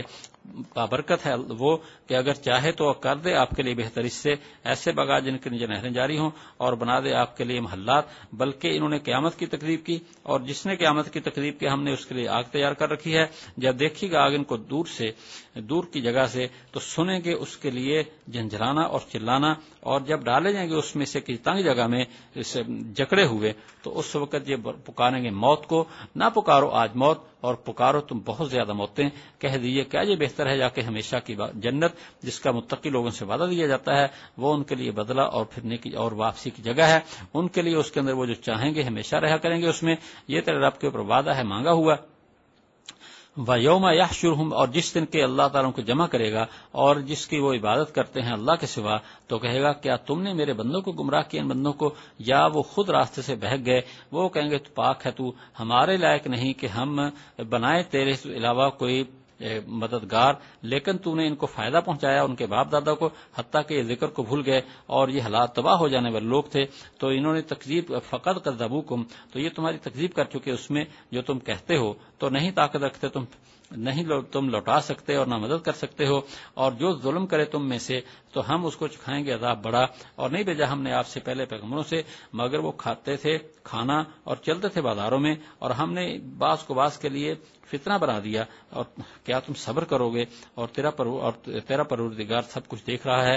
اور کہا ان لوگوں نے جو ہماری ملاقات کی امید نہیں رکھتے، کیوں نہیں ہتارے گے ہمارے اوپر فرشتے یا ہم اپنے رب کو دیکھتے، تو وہ تکبر کیا انہوں نے اپنے جی میں، اور وہ بہت زیادہ حد سے دور نکل گئے۔ جس دن دیکھیں گے فرشتوں کو ان کے لیے کوئی خوشخبری نہیں ہوگی اس دن مجرمین کے لیے، وہ کہیں گے کہ آڑ ہو جو روک دی جائے، اور آئیں گے ہم اس کی طرف جو انہوں نے کام کیے ہیں، ہم بنا دیں گے اس کو اڑتی ہوئی خاک۔ جنت والے اس دن بہتر ہوں گے ٹھکانے میں اور بہتر ہوں گے آرام میں، جس دن کے آسمان پھٹے گا بادل کے ساتھ اور فرشتے جو ہے نا وہ لگاتار اتارے جائیں گے، تو بادشاہت اس دن سچی رحمان کے لیے ہوگی، اور وہ دن کافروں کے اوپر بڑا مشکل ہوگا۔ اور جس دن کے ظالم کاٹے گا اپنے ہاتھ، کہے گا کاش کہ میں نے رسول کے ساتھ راستہ بنایا ہوتا، اے میری خرابی، کاش کہ میں نے فلانے کو دوست نہ بنایا ہوتا، اس نے مجھے ذکر سے گمراہ کر دیا، اس کے بعد کیوں میرے پاس آیا۔ اور شیطان انسان کو وقت پہ دگا دینے والا ہے، اور کہیں گے رسول اے میرے پروردگار بے شک میری قوم نے اس قرآن کو نظر انداز کیے رکھا تھا۔ اور اسی طرح پر ہم بناتے ہیں ہر نبی کے لیے دشمن مجرموں سے، اور کافی طرح پروردگار ہدایت دینے والا اور مددگار۔ اور کہا ان لوگوں نے جنہوں کفر کیا کیوں نہیں اتارا گیا اس کے اوپر قرآن ایک ہی دفعہ، اسی طرح تاکہ ہم اس کے ساتھ آپ کے دل کو ثابت رکھیں، اور ہم نے اس کو تھوڑا تھوڑا کر کے سنایا ہے۔ اور نہیں لاتے آپ کے پاس کوئی سوال مگر ہم لاتے ہیں ٹھیک جواب اور زیادہ وضاحت کی بات۔ وہ لوگ جو کہ جمع کیے جائیں گے اپنے چہروں کے بل دوزخ کی طرف، یہ برے مرتبے والے ہیں اور زیادہ بہکے ہوئے ہیں راستے میں۔ اور وہ لوگ اب وَلَقَدْ آتَيْنَا، اور ہم نے دی ہے موسیٰ علیہ السلام کو کتاب، اور ان کے ساتھ ان کے بھائی ہارون کو ان کا کام مددگار بنایا. تو ہم نے کہا جاؤ ان قوم کی طرف جنہوں نے ہماری آیات کی تکذیب کی، تو انہوں نے ان کو پھر ہم نے سب کو غارت کر دیا. اور نوح علیہ السلام کی قوم جب انہوں نے انبیاء کی تکذیب کی، ہم نے ان کو ڈبو دیا اور ہم نے ان کو لوگوں کے لیے نشانی بنا دیا، اور ہم نے تیار کیا ظالموں کے لیے عذاب دردناک. اور عاد اور ثمود اور رس والے اور کنویں والے اور بہت سی جماعتیں اس کے درمیان، اور ہر ایک کو کے لیے ہم نے مثالیں بیان کی اور سب کو ہم نے غارت کر دیا. اور وہ آ چکے ہیں ایسے ایک بستی پر جس کے اوپر برا مینہ برسایا گیا، کیا وہ نہیں اس کو دیکھ رہے، بلکہ وہ نہیں امید رکھتے جی اٹھنے کی، دوبارہ اٹھنے کی، اور جب آپ کو دیکھتے ہیں تو آپ کو مذاق ٹھٹھا ہی بنا لیتے ہیں. کیا یہ ہے جس کو اللہ نے رسول بنا کر بھیجا ہے؟ قریب ہے کہ یہ ہمیں بہکا دے ہمارے معبودوں سے، اگر ہم نہ جمے رہیں اس کے اوپر. اور وہ انقریب جانیں گے. جس وقت آپ دیکھیں گے کون زیادہ گمراہ ہے راستے میں. کیا دیکھا آپ نے جس نے اپنے خواہشات کو اپنا معبود بنا لیا ہے؟ کیا آپ اس کے اوپر، کیا آپ اس کے ذمہ دار ہیں؟ کیا آپ سمجھتے ہیں کہ ان اکثر سنتے ہیں یا سمجھتے ہیں؟ نہیں ہے مگر جانوروں کی طرح، بلکہ وہ ان سے بھی زیادہ گمراہ راستے والے ہیں. کیا نہ دیکھا آپ نے اپنے پروردگار کو کیسے اس نے سایہ لمبا کیا ہے، اور اگر چاہے تو اس کو ٹھہرا دے. پھر ہم نے سورج کو اس کے اوپر علامت بنا دیا ہے، پھر ہم اس کو سمیٹتے ہیں اپنی طرف آہستہ آہستہ. اور وہ ہے جس نے کہ بنایا تمہارے لیے رات کو پردہ، رات کو اس نے بنایا لباس، اور نیند کو آرام، اور اس نے دن کو بنایا ہے اٹھنے کے لیے. اور وہ ہے جس نے کہ چھوڑا ہواؤں کو خوشخبری دینے کے لیے اپنی رحمت سے پہلے، اور اتارا ہم نے آسمان سے پانی پاک کرنے والا تاکہ ہم زندہ کریں اس کے ساتھ مردہ شہر کو، اور پلائیں ہم اس کو ان میں سے جن کو ہم نے پیدا کیا، جانوروں کو اور بہت سے انسانوں کو. اور ہم نے اس کو تقسیم کیا ہے ان کے درمیان تاکہ یہ غور و فکر کریں. تو انکار کیا اکثر لوگوں نے سوائے ناشکری کے. اور اگر ہم چاہیں تو ہم بھیجیں ہر بستی کے اندر کوئی ڈرانے والا، پس نہ کا پیروی کریں آپ کافروں کی، اور جہاد کریں ان سے آپ اس قرآن کے ساتھ جہاد بڑھا. اور وہی ہے جس نے چلایا دو دریاؤں کو، یہ میٹھا ہے پیاس بجھانے والا، اور یہ کھاری ہے کڑوا، اور ان کے درمیان میں ایک پردہ بنا دیا اور ایک آڑ روکی ہوئی. اور وہی ہے جس نے کہ پیدا کیا پانی سے انسان کو، تو بنایا اس کے لیے بنایا اس کو خاندان والا اور سسرال والا. اور تیرا پروردگار سب کچھ کر سکتا ہے. اور یہ عبادت کرتے اللہ کے سوا اس کی جو نہ ان کو نفع دے نہ نقصان دے. اور کافر اپنے پروردگار کی طرف سے پیٹ پھیر رہا ہے. اور نہیں بھیجا ہم نے آپ کو مگر خوشخبری دینے والا اور ڈرانے والا بنا کر. کہہ دیجئے میں تم سے اس کے اوپر کوئی اجرت نہیں مانگتا، مگر جو چاہے کہ اپنے پروردگار کے راستہ اختیار کرے اور توکل کر آپ بھروسہ کریں آپ اس ذات پر جو قائم رہنے میں زندہ ہے، جس کو موت نہیں، اور آپ اس کی تعریف کے خوبیوں کے ساتھ اس کو یاد کریں. اور کافی ہے تیرا پروردگار اپنے بندوں کے گناہوں کی خبر رکھنے والا، وہ جس نے پیدا کیا آسمانوں کو اور زمین کو، اور جو ان کے 6 دنوں میں پھر عرش کے اوپر قائم ہوا. رحمان، پس آپ پوچھیں اس کے بارے میں کسی خبر رکھنے والے سے. اور جب کہا جاتا ہے ان کو کہ سجدہ کرو رحمان کو، کہتے ہیں رحمان کیا ہے؟ کہ ہم سجدہ کریں اس کو جس کا تو حکم دیتا ہے، اور یہ چیز ان کو بدکنے میں زیادہ کر دیتی ہے. بابرکت ہے وہ اللہ جس نے بنایا آسمان کے اندر بڑے ستاروں کو، اور بنایا اس کے اندر ایک چراغ بنایا اس کے اندر چراغ اور چاند روشن. اور وہی ہے جس نے کہ بنایا رات اور دن کو ایک دوسرے کے پیچھے آنے والے، اس کے لیے جو ارادہ کرے کہ وہ سمجھے یا ارادہ کرے وہ شکر کرنے کا. اور رحمان کے بندے وہ ہیں جو چلتے ہیں زمین کے اوپر نرمی سے، اور جس وقت ان کو مخاطب بناتے ہیں جاہل وہ کہتے ہیں سلام. اور وہ لوگ کہ جو رات گزارتے ہیں اپنے رب کے لیے سجدے اور قیام کی حالت میں، اور وہ لوگ جو کہتے ہیں ہمارے پروردگار ہم سے دوزخ کا عذاب پھیر دیجئے، بے شک اس کا عذاب چمٹ جانے والا ہے، بے شک وہ بہت بری جگہ ٹھہرنے کی، بہت بری جگہ ہے رہنے کی. اور وہ لوگ کہ جب خرچ کرتے ہیں تو وہ حد سے نہیں، تو اسراف نہیں کرتے اور نہ بخل کرتے ہیں، اور اس کے درمیان میں اعتدال ہے. اور وہ لوگ جو نہیں پکارتے اللہ کے ساتھ کسی اور خدا کو، اور نہیں قتل کرتے اس جان کو جس کو اللہ نے عزت دی ہے مگر کسی جائز حق کے ساتھ، اور نہیں زنا کرتے، اور یہ کر لے تو وہ ملے گا گناہ کو، اس کے لیے عذاب بڑھایا جائے گا قیامت کے دن، اور اس کے اندر وہ رہے گا ذلیل و خوار ہو کر ہمیشہ. مگر جس نے توبہ کی اور ایمان لایا اور اس نے اچھے کام کیے تو ان لوگوں کے برائیوں کو اللہ تعالیٰ نے کیوں سے بدل دے گا. اور اللہ تعالیٰ بخشنے والا مہربان ہے. اور جو توبہ کرے اور اچھے کام کرے تو وہ خاص طور پر اللہ کی طرف رجوع کر رہا ہے. اور وہ لوگ جو کہ نہیں حاضر ہوتے غلط جھوٹے کاموں میں، اور جس وقت وہ گزرتے ہیں فضول چیزوں کے پاس سے تو گزر جاتے ہیں شرافت سنجیدگی کے ساتھ، اور وہ لوگ جب ان کو نصیحت کی جاتی ہے ان کے رب کی آیات کے ساتھ تو نہیں گر پڑتے اس کے اوپر وہ بہرے اندھے ہو کر. اور وہ لوگ جو کہتے ہیں ہمارے پروردگار ہمیں عطا فرما ہماری بیویوں سے ہماری اولاد سے آنکھوں کی ٹھنڈک اور ہمیں پرہیزگاروں کا پیشوا بنا. اور وہ لوگ جو کہ یہ لوگ ہیں جن کو بالا خانے بدلے میں دیے جائیں گے اس وجہ سے جو انہوں نے صبر کیا، اور ملیں گے اور پائیں گے اس کے اندر دعا اور سلام خالدین فیہا، اس میں ہمیشہ رہیں گے. بہت اچھی ٹھہرنے کی جگہ اور بہت اچھی رہنے کی جگہ ہے. کہہ دیجئے ما یعبأ بکم ربی، میرا پروردگار تمہاری پرواہ نہیں کرے گا. اگر نہ ہو تمہارا پکارنا تو تم نے تکذیب کر لی تو ہو جائے گا یہ تو مڈ پیر ہو جائے گی.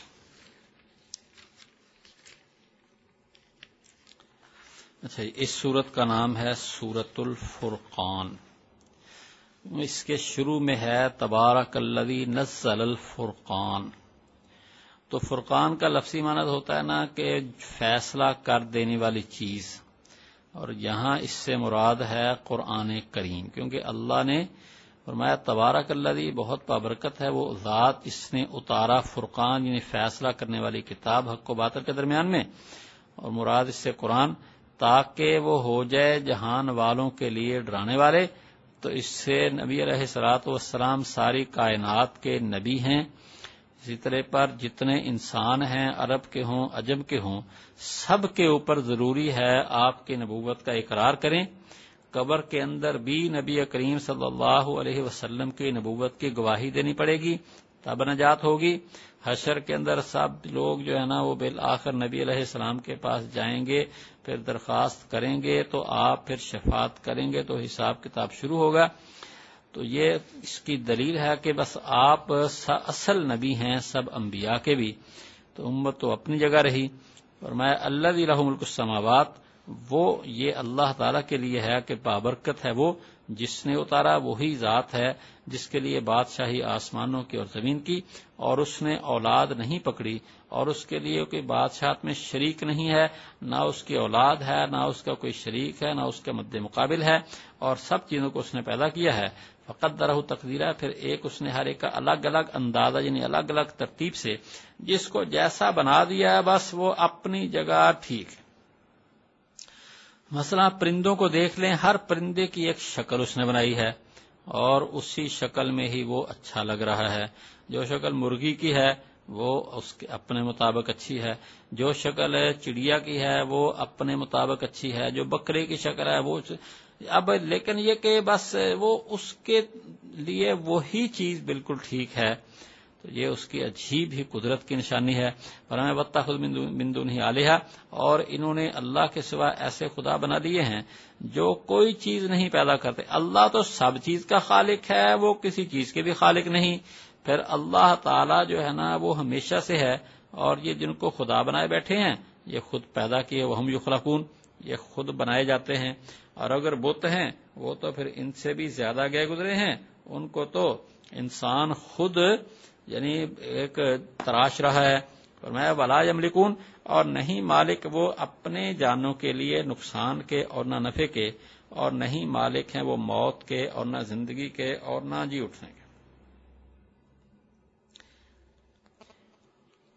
یہ اللہ تعالی بس کامل اختیار وہ اللہ تعالی ہی کا ہے. زندہ انسان کو بظاہر بڑا اختیار ہے لیکن کامل اور فل اختیار اس کو بھی نہیں ہے. وہ جو کچھ بھی کر رہا ہے وہ اللہ تعالی کی مہربانی سے کر رہا ہے. اگر اللہ تعالی اس کی مرضی نہ ہو تو وہ کچھ بھی نہیں کر سکتا. وقال، اور جو بت ہیں وہ تو کچھ اختیار رکھتے ہی نہیں سرے سے، ان میں جان ہی کوئی نہیں، اختیار ارادہ ہی کوئی نہیں. وقال الذین کفروا، اور کافروں نے کہا یہ تو جھوٹ ہے جو اس نے خود بنا لیا ہے اور اس کے اوپر اور لوگوں نے مدد کی ہے. جو قرآن پاک کی آیات ہے کہتے ہیں جی یہ تو کچھ خود بناتا ہے، کوئی دوسرے مل کر بنا رہے ہیں. فرمایا فقط جاؤ، یہ بے انصافی اور جھوٹ پر آ گئے ہیں. آخر ان کا بھی اتنا بڑا جتھا ہے، یہ ایک دو یہودی یا عیسائی غلام ان کی طرح نسبت کرتے ہیں کہ نبی علیہ السلام ان کے پاس بیٹھے جی انہوں نے یہ کلام بنا دیا. بھئی تم اتنے فصیح و بلیغ ہو، تم خود بنا کے لے آؤ نا کلام. اور یہ فصاحت و بلاغت یا جو اچھا کلام ہے یہ ایک ایسی نعمت ہے عرب کے پاس کہ جو اب تک موجود ہے. وہ لوگ اب تک شعر و شاعری جو ہے نا اس کے اندر ماہر ہیں اور اچھا کلام کرتے ہیں, اچھا کلام سمجھتے ہیں. اور قرآن کریم کو اللہ نے جو ہے نا ایسا محفوظ کیا ہے, یہ تو محفوظ ہے ہی, عربی زبان محفوظ بھی ہے اور دنیا میں اس زمانے سے کہیں زیادہ پھیل بھی گئی ہے. عام لوگ تو اتنا اس کو پڑھے نہ پڑھیں, لیکن غیر مسلموں کے بہت سے ادارے ایسے ہیں جن میں عربی کی بڑی مہارت ہے اور کتنے مستشرقین ہیں وہ انگریز ہیں, عیسائی ہیں, یہودی ہیں, لیکن ان کو عربی بڑی ٹھیک ٹھاک آتی ہے. لیکن مجال کیا ہے قرآن پاک کی کسی مختصر صورت کا بھی وہ مقابلہ کر لیں اور الزام لگاتے ہیں اس کے اوپر ایسی صورت پیش کرو. وقالو, اور انہوں نے کہا یہ پہلوں کے قصے کہانیاں ہیں, یہ اس کو جو ہے نا بس لکھ رکھا ہے تو صبح شام پڑھا جاتا ہے ان پر. اصل میں یہ ہے کہ صبح شام جو ہے نا 2 نمازیں فرض تھی اس زمانے میں شروع میں, تو فجر کی ایک عصر کی اور ایک فجر کی. اب مسلمان نبی علیہ السلام کے پاس آتے تھے اور آپ قرآن سناتے تھے اور کہ نئی آیت اتری ہے وہ پڑھ دی تو کہنے لگے جی معاذ اللہ یہ بس لکھ رکھا ہے, صبح شام تو یہ بس بہتان بازی کرتے ہیں. کہہ دی اتارا اس کو اس ہستی نے جو سب چھپی ہوئی باتیں جانتا ہے, سب علم غیب اس کے پاس ہے آسمانوں اور زمینوں میں, بے شک وہ بخشنے والا مہربان ہے. توبہ کرو بخشش ہو جائے گی. وقالوا ما لهذا رسول, اور انہوں نے کہا کیا اس رسول کو کھاتا ہے کھانا اور چلتا ہے بازاروں میں. تو پہلے تو قرآن پاک کی حقانیت کو ذکر کیا ہے, اللہ کی توحید کو. اب نبی علیہ السلام کی رسالت کے اوپر اعتراض ہے, اس کا جواب دیتے ہیں یہ دیکھو جی یہ کھانا کھاتا ہے, کیوں نہیں اس پر اتارا گیا فرشتہ ہوتا ہے اس کے ساتھ ڈرانے والا. ایک تو یہ ہے جی نبی کی شخصیت پر اعتراض ہے کہ یہ بازاروں میں بھی آتے جاتے ہیں اور کھانا بھی کھاتے ہیں. اور دوسرا یہ ہے کہ جناب ان کے ساتھ کوئی فرشتہ نہیں ہے, اور پھر یہ کہ ان کے پاس کوئی وافر مقدار میں پیسے ہوں, چلو لوگوں کو مسلمان کر لیں, یا یہ ہے یوں کا ان کے طرف خزانہ ڈالا جائے, یا ان کے پاس کوئی ایسا باغ ہو جس سے خود کھائیں. تو یہ محنت مزدوری یا یہ کہ عام انسانوں کی طرح یہ بھی زندگی گزارتے ہیں, اسپیشل مال ان کے پاس نہیں ہے. اور ظالموں تو یہاں تک کہہ دیا تم تو ایک جادو والے آدمی کی معاذ اللہ اس کی پیروی کرتے جس پر جادو ہو چکا ہے, میں دیکھ کیسے آپ کے لیے باتیں بناتے ہیں. تو یہ راہ سے بہہ گئے, یہ کوئی یعنی ان کو گمراہ ہو گئے, کوئی راستہ نہیں پاتے, ایک بات کے اوپر بھی نہیں جمتے, کبھی کوئی اعتراض, کبھی کہہ دیا جادو, کبھی کہہ دیا شاعر, کبھی کچھ. تو یہ ان کو خود راستہ نہیں ملتا, جبکہ نبی علیہ الصلوۃ والسلام نے ایک ہی دعویٰ رکھا ہے کہ آپ اللہ کے نبی ہیں, رسول ہیں. آپ نے کبھی ان سے انحراف نہیں کیا, آپ نے کبھی نہیں کہا مجھے خدائی اختیار مل گئے ہیں جن کا یہ مطالبہ کر رہے ہیں. باقی رہی بات کہ جی آپ کے پاس یہ نعمت نہیں, کہا اللہ چاہے نعمتیں دے سکتا ہے لیکن یہ ماننا نہیں چاہتے, یہ آخرت کو نہیں مانتے. اگر ان کا یقین ہو کہ ہمیں اللہ کے ہاں پیش ہونا ہے کبھی ایسی بات نہ کہیں. فرمایا بہت بابرکت ہے وہ ذات کہ اگر چاہے تو آپ کے لیے بنا دے اس سے بہتر ایسے باغات بنا دے جس کے نیچے نہریں جاری ہیں, اور آپ کے لیے محلات بنا دے. اصل بات یہ کہ انہوں نے آخرت کی تقریب کی قیامت کا انکار کیا ہوا, تقریب کرتے ہیں, اور جو قیامت کا تقریب کرے ہم نے اس کے لیے آگ تیار کر رکھی ہے. اور وہ آگ کیسی ہوگی, دنیا کی آگ کی طرح نہیں ہوگی, تیز بھی بہت ہوگی, پھر اس کے اندر اتنی سمجھ ہوگی. فرمایا اذا رأتهم من مکان بعید, جب اس کو دیکھیں گے دور کی جگہ سے, سنیں گے اس کے لیے جھنجھلانا اور چلانا. دور سے دیکھیں گے تو اس کی بڑی خطرناک قسم کی آواز ہوگی.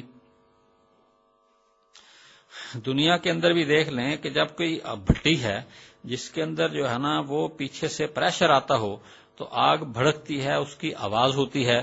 اور دوزخ کی آواز تو بہت ہی خطرناک ہوگی, جیسے کوئی سانپ ہے اور وہ آگے بول رہا ہو, اس کی پھنکار آواز ہوتی ہے. شیر ہے وہ چلاتا ہے, کتا بھونکتا ہے, اس کی آواز ہوتی ہے, اور یہ تو بہت ہی خطرناک آواز ہوگی. فرمایا پھر کیا ہے, جب ان کو بلاخر ڈالا جائے گا ان مجرموں کو, وَإِذَا أُلْقُوا مِنْهَا مَكَانًا ضَيِّقًا, جب ان میں کسی تنگ جگہ میں ڈالا جائے گا جکڑے ہوئے, پھر یہ اس وقت موت کو پکاریں گے. تو تنگ جگہ میں ایک تو یہ ہے کہ جہاں پریشانی ہوتی ہے وہاں کھلی جگہ بھی تنگ ہو جاتی ہے, اور دوسرا یہ ہے کہ ان کو جکڑا ہوا ہوگا, اور تیسرا یہ ہے کہ پھر مار پیٹ ہر طرف سے, تو بڑے ہی تنگی کے ساتھ جو ہے نا ہر طرف سے وقت ان کے اوپر گزرے گا. پھر کہا جائے گا, کہیں گے ہم مر ہی جائیں, لیکن مرنے سے اس وقت دعا کرنے اس وقت کوئی فائدہ نہیں ہوگا. فرمایا نہ پکارو تم ایک موت کو, پکارو تم بڑی موتیں جتنا مرضی کر لو اب موت نہیں آئے گی، یہ دنیا کے اندر سیدھے ہو جاتے تو فائدہ ہوتا۔ کہہ دیجئے کیا یہ بہتر ہے یا ہمیشہ کے باغات جن کا ایمان والوں سے وعدہ دیا جاتا ہے ان کے لیے بدلہ اور پھر جانے کی جگہ ہوگی، ان کے لیے ان کے لہم فیہا ما یشاؤون، ان کے لیے اس جنتوں میں وہ ہوگا جو چاہیں گے ہمیشہ رہیں گے۔ یہ تیرے رب کے اوپر وعدہ ہے مانگا ہوا، یعنی یہ ہے کہ یہ دعا بھی کرتے ہیں ایمان والے اور پھر اللہ تعالیٰ سے کہیں ربنا آتنا ما وعدتنا علی رسلک، اے پروردگار ہمیں وہ عطا فرما جس کا تو نے اپنے رسولوں سے اپنے رسولوں کی وساطت سے ہم سے وعدہ کیا۔ وَيَوْمَ يَحْشُرُهُمْ، اور جس دن اللہ ان کو جمع کرے گا اور جن کی وہ عبادت کر رہے ہیں اللہ کے ماں سوا، یعنی یہ مشرک جو ہیں وہ بھی اور جن کی یہ عبادت کر جن کے معبود وہ بھی آ جائیں گے، تو اللہ کہے گا کیا تم نے میرے ان بندوں کو گمراہ کیا ہے یا یہ خود راستے سے بھٹک گئے ہیں؟ وہ کہیں گے اللہ تو پاک ہے، ہمارے لائق نہیں ہے کہ ہم تیرے سوا کوئی اور مددگار بنائیں، ہم تو کسی کو شریک تیرا کرتے ہی نہیں، ہم ان کو کیسے کہتے کہ یہ ہمیں بنائیں، ہم تو خود تیری عبادت کرنے والے ہیں۔ چنانچہ حضرت عیسیٰ علیہ السلام کے بارے میں آپ نے پڑھا سورۃ مائدہ کے آخر میں، وہ صاف کہیں گے اللہ میں نے تو وہی بات کہی جس کا تو نے مجھے حکم دیا ہے، اور جن کو جو واقعتاً گمراہ کرنے والے ہیں وہ بھی صاف اعلان کریں گے ہم نے ان کو کچھ نہیں کہا تھا، وہ وہاں مکر جائیں گے اور وہ بھی ان سے کوئی طرفداری نہیں کریں گے۔ آگے فرمایا وَلَٰكِن مَّتَّعْتَهُمْ، لیکن تو نے ان کو فائدہ پہنچانے کے باپ دادا کو، حتیٰ کہ یہ نصیحت کو بھول گئے اور یہ قوم جو ہے نا وہ تباہ ہو جانے والے ہیں۔ اللہ فرمائیں گے فَقَدْ كَذَّبُوكُم بِمَا تَقُولُونَ، جو تم کہتے ہو اس میں یہ تمہاری تکذیب کر چکے ہیں، تم ان کو اپنا بڑا سمجھتے تھے، انہوں نے کہہ دیا ہمارا ان سے کوئی تعلق نہیں ہے، بس تم نہیں طاقت رکھتے پھیرنے کی اور نہ مدد کرنے کی، اب یہ عذاب تمہیں لینا ہی پڑے گا۔ وَمَن يَظْلِم مِّنكُمْ، اور جو تم میں ظلم کرے تو ہم اس کو چکھائیں گے عذاب بڑا۔ وَمَا أَرْسَلْنَا قَبْلَكَ مِنَ الْمُرْسَلِينَ، رہی بات انہوں نے جو اعتراض کیا تھا یہ کیسا رسول ہے جو کھانا کھاتا ہے بازاروں میں چلتا ہے، فرمایا ایسے ہی اللہ نے پہلے رسولوں کو بھیجا ہے، وہ بھی کھانا بھی کھاتے تھے بازاروں میں بھی چلتے تھے، فرمایا نہیں بھیجا ہم نے آپ سے پہلے کوئی پیغمبروں سے مگر وہ کھاتے تھے کھانا اور چلتے تھے بازاروں میں، اور ہم نے ان کو ایک دوسرے کے لیے آزمائش بنا دیا ہے کہ آپ صبر کرو گے تو مسلمانوں سے کہا ہے حوصلہ کے صبر کریں، یہ ان کی باتوں کی وجہ سے پریشان نہ ہوں اور آپ کا پروردگار دیکھ رہا ہے۔ قال الذين لا يرجون لقاءنا، اب ایک اور ان کی حرکت بتائی ہے، فرمایا یہ کہتے ہیں جی ہمارے اوپر فرشتے آئیں، فرمایا جو لوگ ہماری ملاقات کی امید نہیں رکھتے انہوں نے کہا کیوں نہیں اتارے گے ہمارے اوپر فرشتے یا ہم اپنے پروردگار کو دیکھ لیتے، فرمایا لقد استكبروا في انفسهم، انہوں نے تکبر کیا اپنے جی میں اور یہ جو ہے نا حد سے بہت دور نکل گئے۔ یہ اپنی اوقات دیکھیں، کیا ہم اس قابل ہیں فرشتے انسانوں پہ آ جائیں وہ تو مر جائیں، موت کے وقت فرشتے آئیں گے پھر انسان زندہ نہیں رہ سکے گا۔ فرمایا جس دن یہ دیکھیں گے فرشتوں کو اس دن کوئی خوشخبری نہیں ہوگی مجرموں کو، اور یہ کہیں گے ہجرم مہجورا، یعنی کوئی ایسی آڑ ہو ایسی جو درمیان میں روک دی جائے، بس اب جو ہے نا ابھی کہتے آئے فرشتے، جب فرشتے آ جائیں گے پھر کہیں گے کوئی ہے صورت ہم سے یہ ختم ہو جائیں کسی طرح ہم سے پیچھے رہ جائیں، لیکن پھر وہ پیچھے نہیں رہیں۔ فرمایا وَقَدِمْنَا إِلَىٰ مَا عَمِلُوا، اور جو کچھ انہوں نے کیا ہم وہاں پہنچیں گے اس کی طرف، کاموں کی طرف بنا دے گے ہم ان کو اڑتی ہوئی خاک، یعنی فرشتے آئیں گے تو پھر ان کے جو دنیا میں کیے ہوئے اعمال بالکل بیکار ہو جائیں گے کیونکہ ایمان پلے ہے نہیں تو ان کا کوئی فائدہ نہیں ہوگا۔ ہاں جو جنت والے ہیں اس دن وہ ٹھکانہ بھی بہتر ہوگا اور ان کا آرام بھی اچھا ہوگا۔ وَيَوْمَ تَشَقَّقُ السَّمَاءُ بِالْغَمَامِ، اور جس دن کے آسمان پھٹے گا بادل کے ساتھ اور فرشتے لگاتار اتارے جائیں گے۔ اب یہ جو ہے نا قیامت کے اندر مختلف مناظر ہیں، مختلف موقع ہیں۔ ایک موقع یہ ہے کہ حساب کتاب شروع ہونے سے پہلے جو ہے نا وہ آسمان ایک کتاب ہے جو مولانا شارفی الدین کی، اس کا نام ہے علامات قیامت، انہوں نے یہ تفصیلات لکھی ہیں کہ ایسا ہوگا کہ آسمان پھٹے گا تو پھر کچھ بہت نور ظاہر ہوگا، تو پھر انسان پوچھیں گے کہ اللہ تعالیٰ تمہارے اندر ہیں، وہ کہیں گے نہیں، تو پھر کیا ہوگا؟ وہ کہیں گے ہم پہلے آسمان کے فرشتے ہیں، وہ آئیں گے اور پھر سب ہر طرف بیٹھ جائیں گے، اس میں وہ گھیرا ڈال لیں گے، اس کے بعد پھر اسی طرح اور زیادہ نور ہوگا، پھر کہیں گے کہ اللہ تعالیٰ ان میں ہے، کہیں گے نہیں ہم تو ہے نا دوسرے آسمان کے فرشتے، اس طرح سب کے فرشتے اتریں گے، اس کے بعد پھر اللہ تعالی کی تجلی ہوگی، سب کے بعد تو پھر تو ایسی تجلی ہوگی کہ بس سب ہی بے ہوش ہو جائیں گے، اور پھر نبی علیہ السلام کو ہوش آئے گا، اسی طرح پر دوسروں کو بھی۔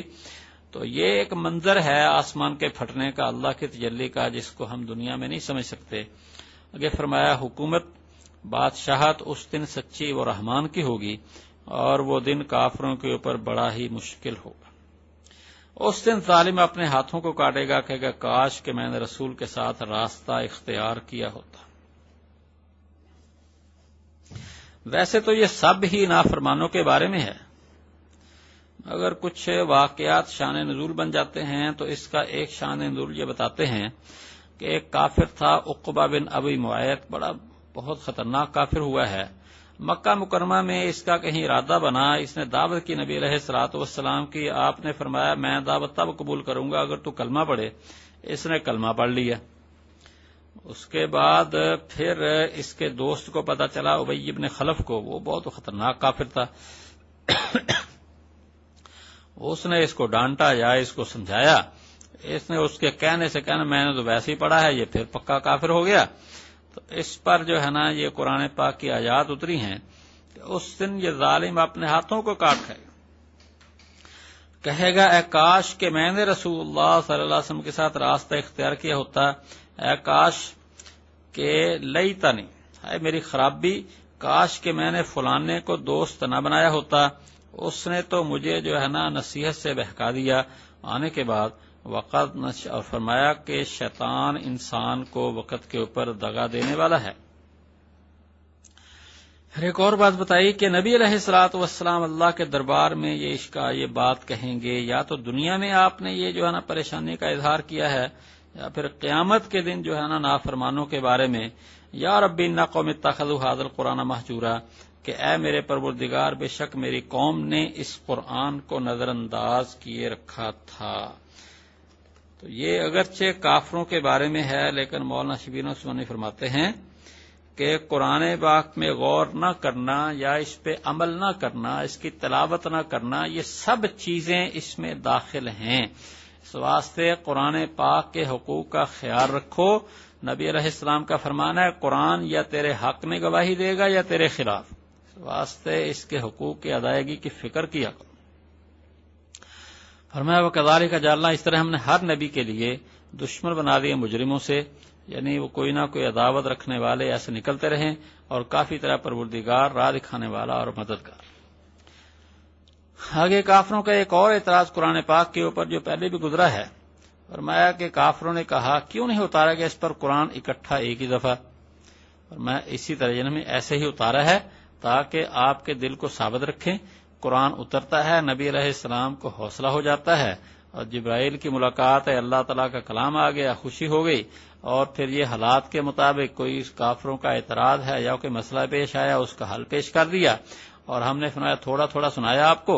اس کا یہ ہے کہ یاد کرنا بھی آسان، یاد کروانا بھی آسان، چنانچہ نبی علیہ السلام نے اس کو حفظ کر لیا، صحابہ کو حفظ کروایا، اور اب تک ماشاءاللہ امت کے اندر حفاظ کا سلسلہ آ رہا ہے۔ ولا یاتونک بمثل، فرمایا کوئی بھی سوال یہ لوگ لاتے ہیں تو ہم اس سے جو ہے نا ٹھیک بات اس کے جواب میں اور بہتر وضاحت جو ہے نا وہ لے آتے ہیں۔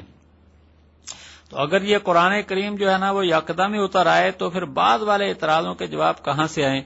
تو پھر وہی اگر بعد میں پھر قرآن پاک اترے پھر وہ یہی اعتراض کریں گے۔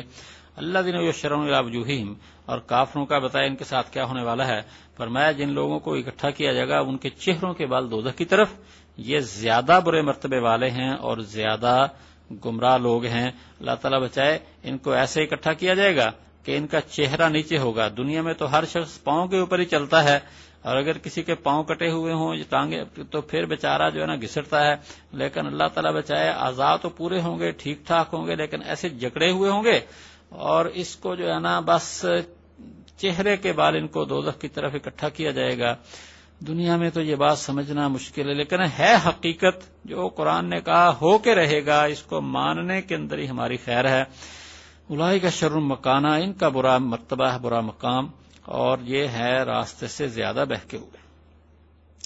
آگے پھر کچھ واقعات سنائے ہیں فرمایا کہ ہم نے موسیٰ علیہ السلام کو کتاب دی اور ہم نے ان کے ساتھ ان کے بھائی ہارون کو ان کا مددگار بنا دیا، تو ہم نے کہا کہ جاؤ اس قوم کے درمیان ہماری آیات کی تقریب یعنی فرعون اور اس کے جو ہے نا وہ کرندے جو بھی تھے، تو ہم نے ان سب کو جو ہے نا پھر کیا ہے غارت کر کے رکھ دیا، نہیں مانے تباہ ہو گئے۔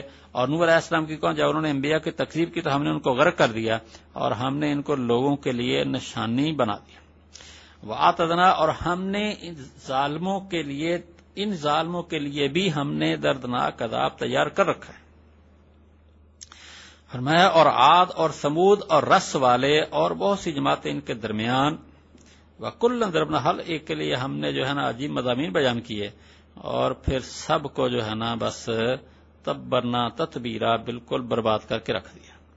ان کے واقعات پہلے بھی گزرے ہیں، عاد، ثمود، قوم نوح کا اور فرعون کا واقعہ بھی گزرا ہے، لیکن یہ اصحاب الرس کا یہاں ذکر آیا ہے، اس کے بارے میں جو ہے نا پوری وضاحت نہیں ملتی عام کتابوں میں۔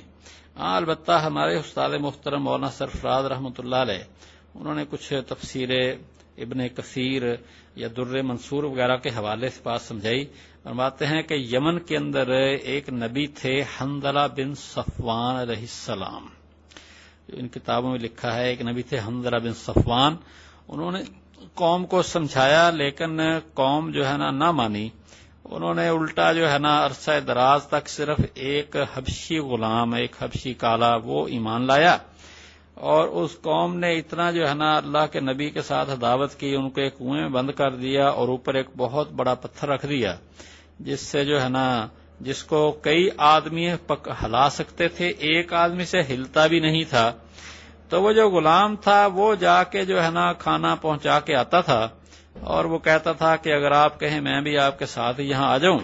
بہرحال یہ ہے کہ کافی دنوں کے بعد وہ لوگ جو کافر تھے وہ وہاں گئے اور انہوں نے سمجھا کہ وہ ختم ہو گئے ہوں گے، مر گئے ہوں گے، اور وہاں جا کے پوچھا، آواز دی تو انہوں نے اندر سے کہہ دیا یا قوم عبد اللہ، اے میری قوم اللہ کی عبادت کرو۔ انہوں نے اپنے فریضہ رسالت کو ادا کیا۔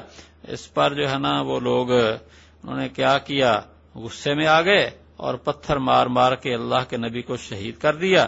اس پر جو پھر اس کے اوپر جو ہے نا پتھروں سے وہ سارا کنواں بھر دیا، تو اللہ تعالیٰ اچھا پھر بعد میں ناچنے لگے، وہاں پہ تماشے کرنے لگے، تو پھر اللہ تعالیٰ کی طرف سے ان کے اوپر عذاب آیا اور آگ برسی اور وہ سارے کے سارے ہلاک کر دیے گئے۔ آگے فرماتے تو رس کا منع ہوتا ہے کنواں، تو انہوں نے کنویں کے اندر اپنے نبی کو عذاب دیا تھا، اس واسطے ان کو اصحاب رس کہا جاتا ہے۔ فرمایا کلاً ضربنا لہ الامثال، ہم نے سب کے لیے مثالیں بیان کی اور ہم نے سب کو پھر غارت کر دیا۔ اور یہ آئے ہیں اس بستی پر جس کے اوپر بری بارش برسی، یعنی قوم لوط کی بستی، کیا یہ نہیں دیکھتے اس کو، بلکہ یہ واپسی یعنی اٹھنے کی، مرنے کے بعد اٹھنے کی امید نہیں کرتے، اس واسطے ان واقعات سے کوئی عبرت حاصل نہیں کرتے۔ وَإِذَا رَأَوْكَ، اور جب یہ آپ کو دیکھتے ہیں تو نہیں بناتے آپ کو مگر ہنسی مذاق ٹھٹھا کرتے ہیں آپ کے ساتھ، اور کیا کہتے ہیں، کیا اس کو اللہ نے رسول بنایا؟ بھئی یہ غریب یعنی مالی طور پر کمزور ہیں اور یتیم ہیں، اللہ نے ان کو رسالت دے دی۔ اب بڑی عمر کے جو تھے آپ سے ابو جہل وغیرہ، وہ دیکھتے تھے آپ عمر پہ چھوٹے ہیں اور مالی طور پر بھی کمزور ہیں، بس وہ اپنے مال پیسے کی وجہ سے جو ہے نا وہ مذاق اڑایا، آپ خراب کر لی۔ وہ کہنے لگے قریب ہے، بے شک قریب ہے کہ یہ ہمیں گمراہ کر دے ہمارے معبودوں سے، اگر ہم نہ جمے اس پر، اس کا اتنا اچھا اخلاق ہے، اتنی اچھی اچھی باتیں ہیں، ہم تو بس جمے رہے ہیں اندھے مقلد اندھے، بس ہم تو یہ سمجھے بس کچھ بھی ہو ہم نے اپنا دین نہیں چھوڑنا، ورنہ یہ تو ہمیں ہلا دیتا۔ فرمایا اللہ فرماتے ہیں ان کو پتہ چلے گا جب عذاب دیکھیں گے کون ہے زیادہ برے گمراہ راستے والے، ان کا کہ یہ ہمیں گمراہ کر دیتا ہمارے معبودوں سے، پتہ چلے گا کون زیادہ گمراہ ہے۔ کیا آپ نے دیکھا ہے اس کو جس نے اپنا معبود اپنی خواہش کو بنا لیا؟ کہ آپ جو ہے نا اس کے ذمہ دار ہوں گے؟ یہ کیسے ہیں؟ ایک تو جو بھی خواہشات کے پیچھے چلنے والے ہیں، اور دوسرا ایک یہ ہے کہ آج ایک بت پسند آیا، ایک پتھر پسند آیا، اس کو تراش کے بت بنا لیا، کل کوئی اور پتھر پسند آ گیا، اس کو تراش کے بت بنا لیا، پہلے کو نکال دیا، توڑ دیا۔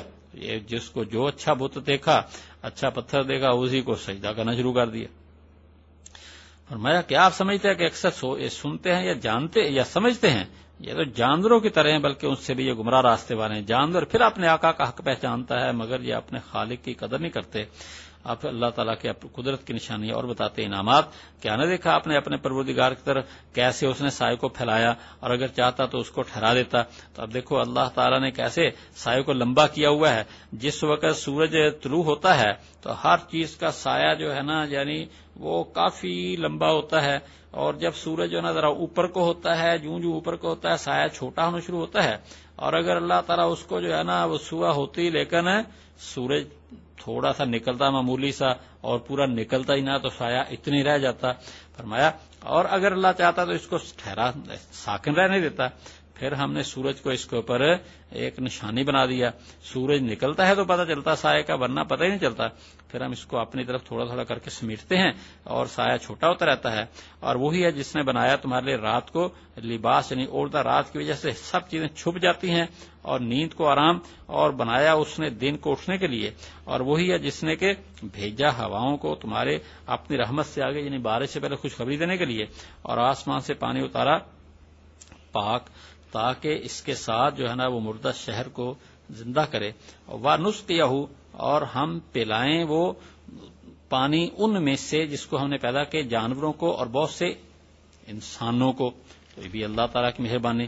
ولا کا صرف ہم نے یہ پانی تمہارے درمیان تقسیم کیا ہے تاکہ یہ پانی ان کے تقسیم کر دیا. بارش کا پانی کسی کو زیادہ ملا کسی کو کم ملا تاکہ یہ لوگ غور و فکر کریں. تو اکثر لوگوں نے انکار کیا, سوائے ناشکری کے. اور اگر ہم چاہتے ہر بستی کے اندر ایک رسول بھیج دیتے, ایک نبی بھیج دیتے, بس آپ کافروں کی نہ پیروی. لیکن اللہ تعالیٰ کی مہربانی ہے, اللہ نے آپ کو ساری کائنات کا نبی بنا دیا ہے.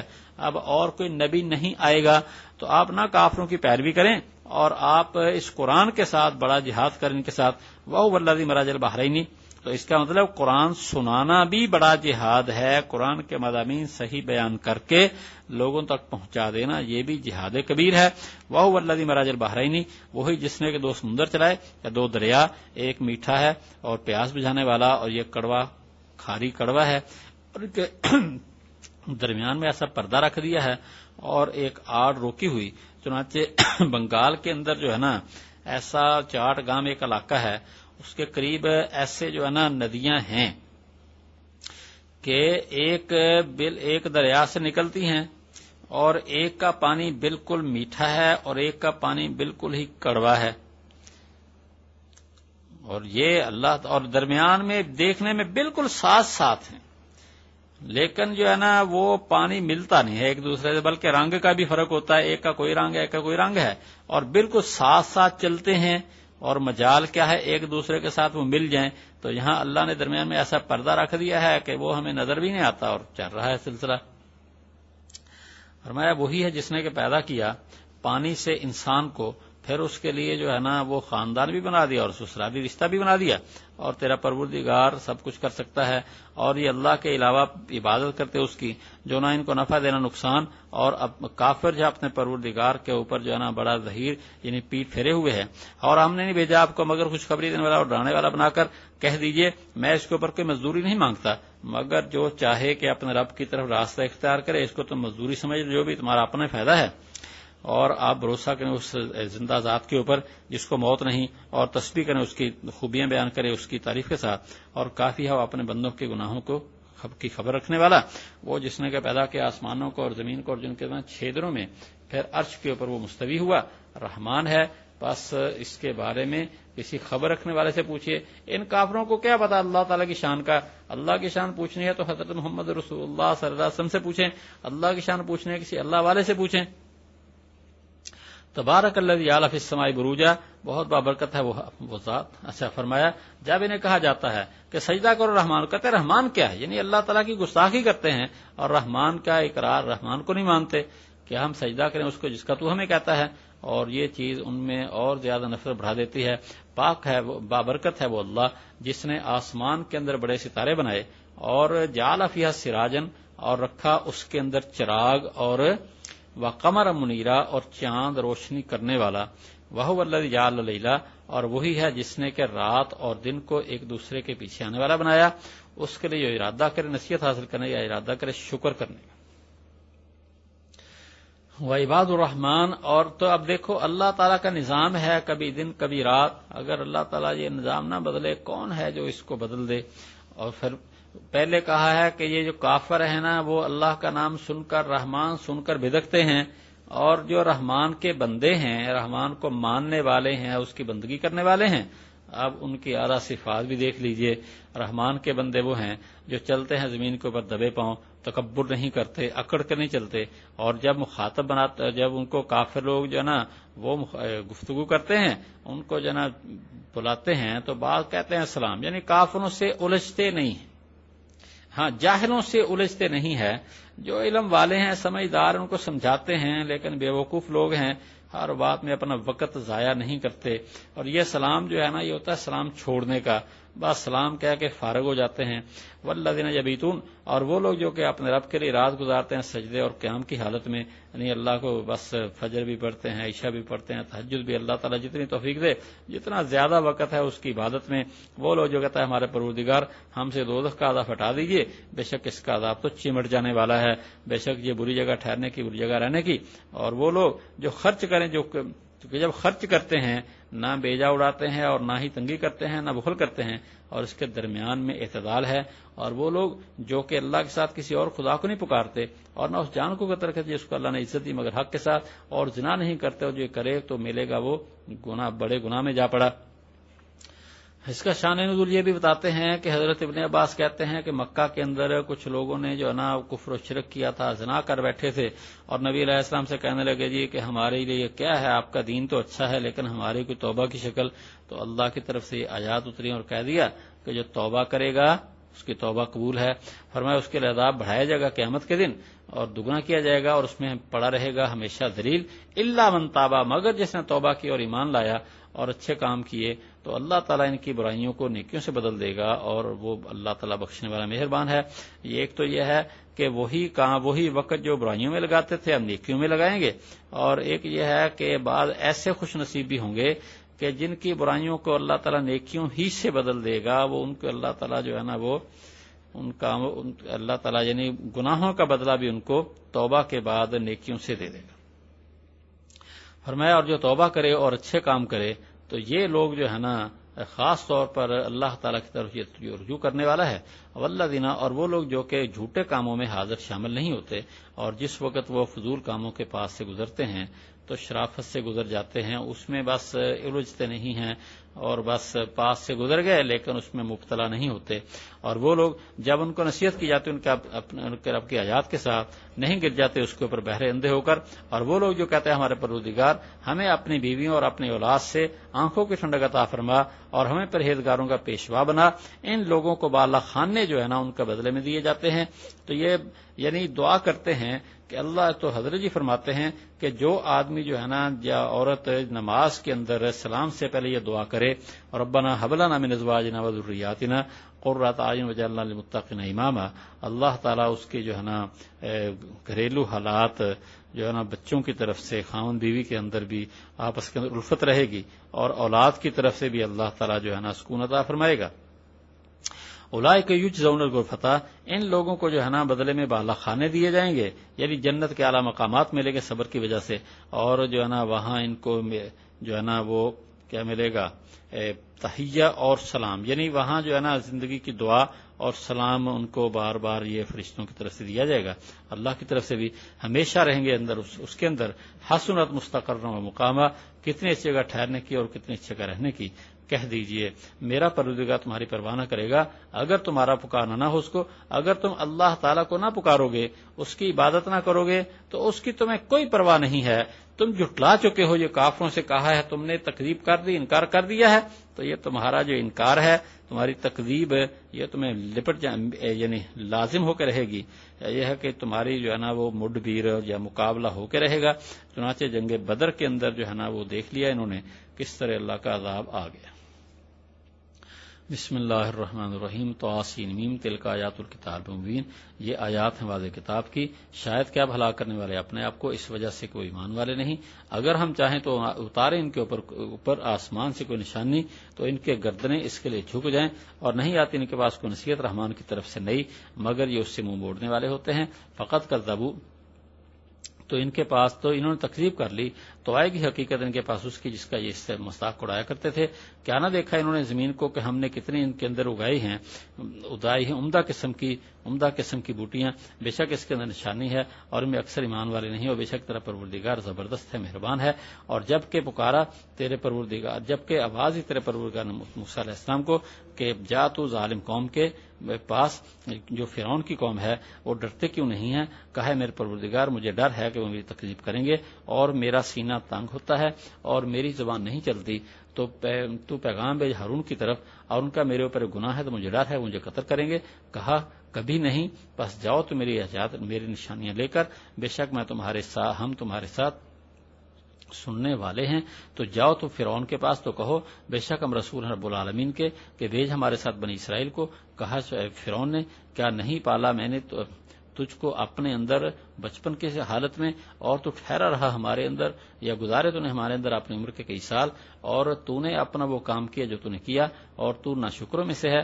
کہا میں نے یہ کام کیا اس وقت اور میں تھا غلطی کرنے والوں سے, تو میں بھاگ گیا تم سے جا میں تم سے ڈرا. پھر میرے پروردگار نے مجھے عطا فرمائی دانشمندی اور بنا دیا مجھ کو پیغمبروں سے, تو کیا اور یہ نعمت ہے جس کا تو احسان کرتا ہے مجھ پر اس وجہ سے کہ تو نے غلام بنائے رکھا بنی اسرائیل کو. کہا فرعون نے کیا رب العالمین, کہا رب آسمانوں کا اور زمین کا اور جن کے درمیان, اگر ہو تم یقین کرنے والے. کہا اس نے ان کو جو اس کے گرد تھے کیا تم سنتے نہیں, کہا تمہارا رب اور رب تمہارے پہلے باپ دادا کا. کہا بے شک تمہارا وہ رسول جس کو تمہاری طرف بھیجا گیا وہ تو مجنون ہے. کہا رب مشرق کا اور مغرب کا اور جن کے درمیان, اگر ہو تم عقل رکھنے والے. کہا اگر تو نے کوئی خدا بنایا میرے سوا تو میں تجھے کر دوں گا قیدیوں میں. کہا کہ اگرچہ میں لاؤں کوئی واضح نشانی کوئی واضح چیز. کہا کہ لیا تو اگر تو ہے سچوں میں سے, تو ڈالا اپنے عصا کو تو وہ ہو گیا واضح اجتہا, بڑا سانپ بن گیا, اور نکالا ونزع یدہ, اور اپنا ہاتھ نکالا تو وہ سفید تھا دیکھنے والوں کے لیے. کہا اس نے سرداروں کے لیے جو اس کے ارد گرد تھے یہ تو جادوگر ہے جاننے والا, ارادہ کرتا ہے نکال دے تم کو تمہاری زمین سے اپنے جادو کے ساتھ, تو تم مجھے کیا حکم دیتے ہو. انہوں نے کہا ڈھیل دے اس کو اس کے بھائی کو اور بھیج تو شہروں کے اندر جمع کرنے والے لائیں تیرے پاس ہر علم والے جادوگر کو. فجمع السحرۃ, تو جمع کیا گیا جادوگروں کو ایک متعین وعدے کے وقت, اور کہا گیا لوگوں کے لیے کیا تم اکٹھے ہونے والے ہو شاید کہ ہم جادوگروں کی پیروی کریں اگر ہوں وہی غالب. تو جب جادوگر آئے انہوں نے کہا فرعون کو کیا ہمارے لیے اجرت ہوگی اگر ہم ہی غالب ہوں. اس نے کہا کہ ہاں, اور تم تو اس وقت قریبی لوگوں میں سے ہو جاؤ گے. کہا ان کو موسیٰ علیہ السلام نے ڈالو جو تم ڈالنے والے ہو. تو انہوں نے اپنی رسیاں اور اپنی لاٹھیاں ڈالی, اور انہوں نے کہا فرعون کی عزت کی قسم بے شک ہم ہی غالب ہیں. تو ڈالا موسیٰ علیہ السلام نے اپنی لاٹھی کو, تو وہ تو نگلنے لگا جو کچھ انہوں نے بنایا ہوا تھا. تو جادوگر سجدے میں ڈال دیے گئے. تو انہوں نے کہا ہم ایمان لائے رب العالمین پر جو رب ہے موسیٰ اور ہارون کا. کہا فرعون نے کیا تم اس پر ایمان لائے اس سے پہلے کہ میں نے تم کو اجازت دی, بے شک یہ تمہارا بڑا ہے جس نے تم کو جادو سکھایا ہے, تو تمہیں پتہ چل جائے گا. لأقطعن أيديكم, میں تم کو تمہارے ہاتھ کاٹوں گا تمہارے الٹی جانب سے, اور تم سب کو میں اکٹھے سولی دوں گا.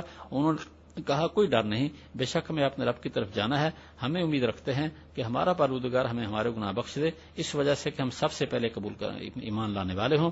اور ہم نے وحی کی موسیٰ علیہ السلام کی طرف کہ لے چل میرے بندوں کو, بے شک تمہارا پیچھا کیا جائے گا. تو فرعون نے شہروں کے اندر جمع کرنے والوں کو چھوڑا, بے شک یہ ایک جماعت ہے مختصر, اور بے شک یہ ہمیں غصہ دلانے والے ہیں, اور بے شک ہم سب خطرہ محسوس کرتے ہیں. تو نکالا ہم نے ان کو باغات اور چشموں سے اور خزانوں سے عمدہ مکانوں سے.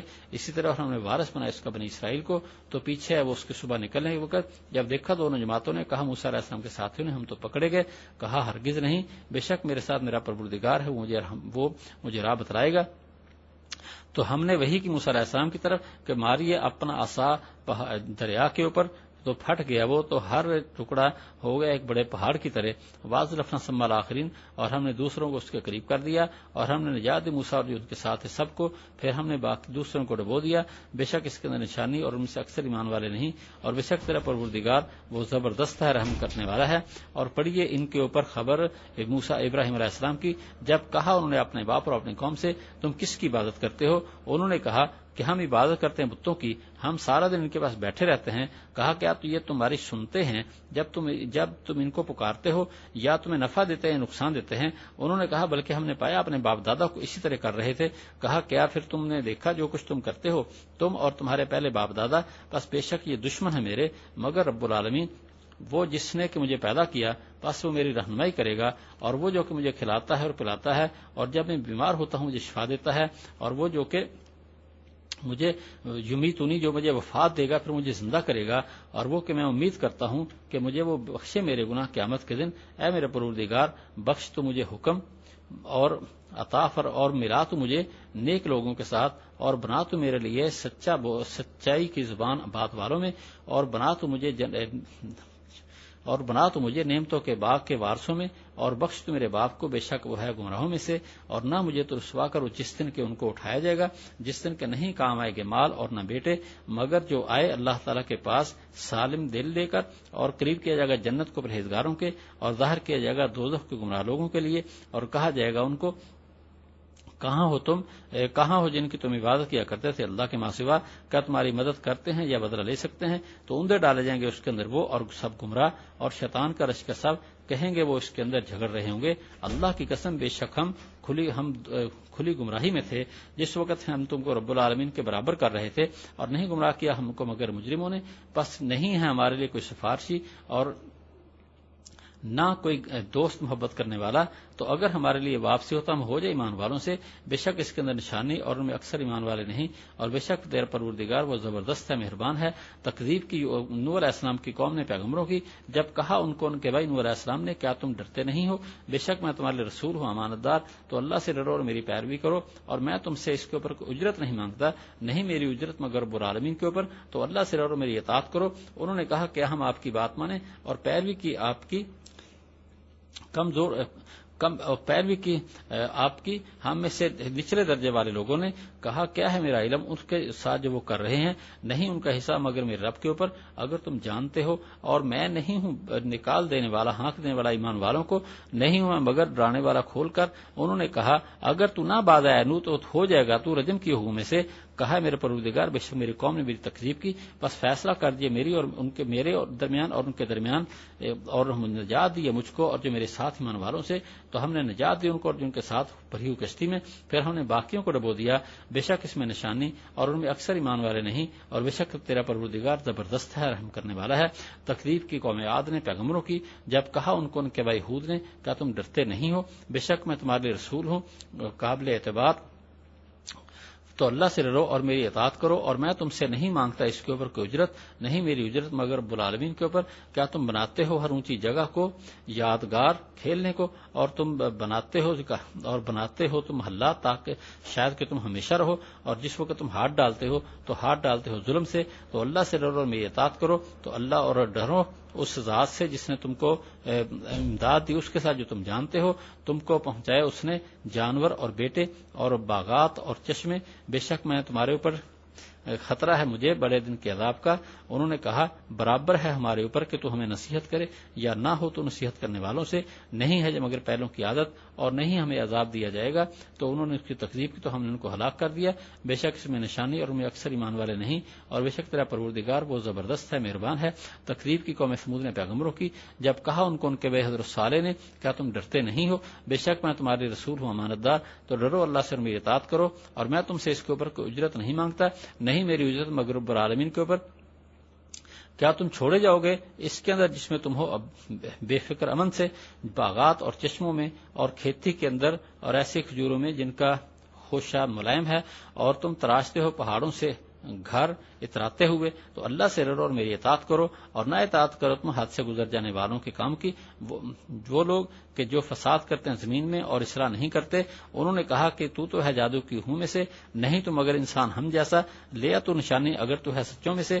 کہا یہ اونٹنی اس کے لیے ایک دن کے پینے کی باری اور تمہارے لیے ایک دن کے پینے کی باری ہے، اور نہ اس کو تم ہاتھ لگاؤ برائی کے ساتھ کہ پکڑے تم کو بڑے دن کا عذاب۔ تو انہوں نے اس کو کاٹ دیا، پھر وہ شرمندہ ہو گئے۔ تو پکڑا ان کو عذاب نے، بے شک اس میں نشانی اور نہیں ان میں سے اکثر ایمان والے، اور بے شک تیرا پروردگار وہ زبردست رحم کرنے والا ہے۔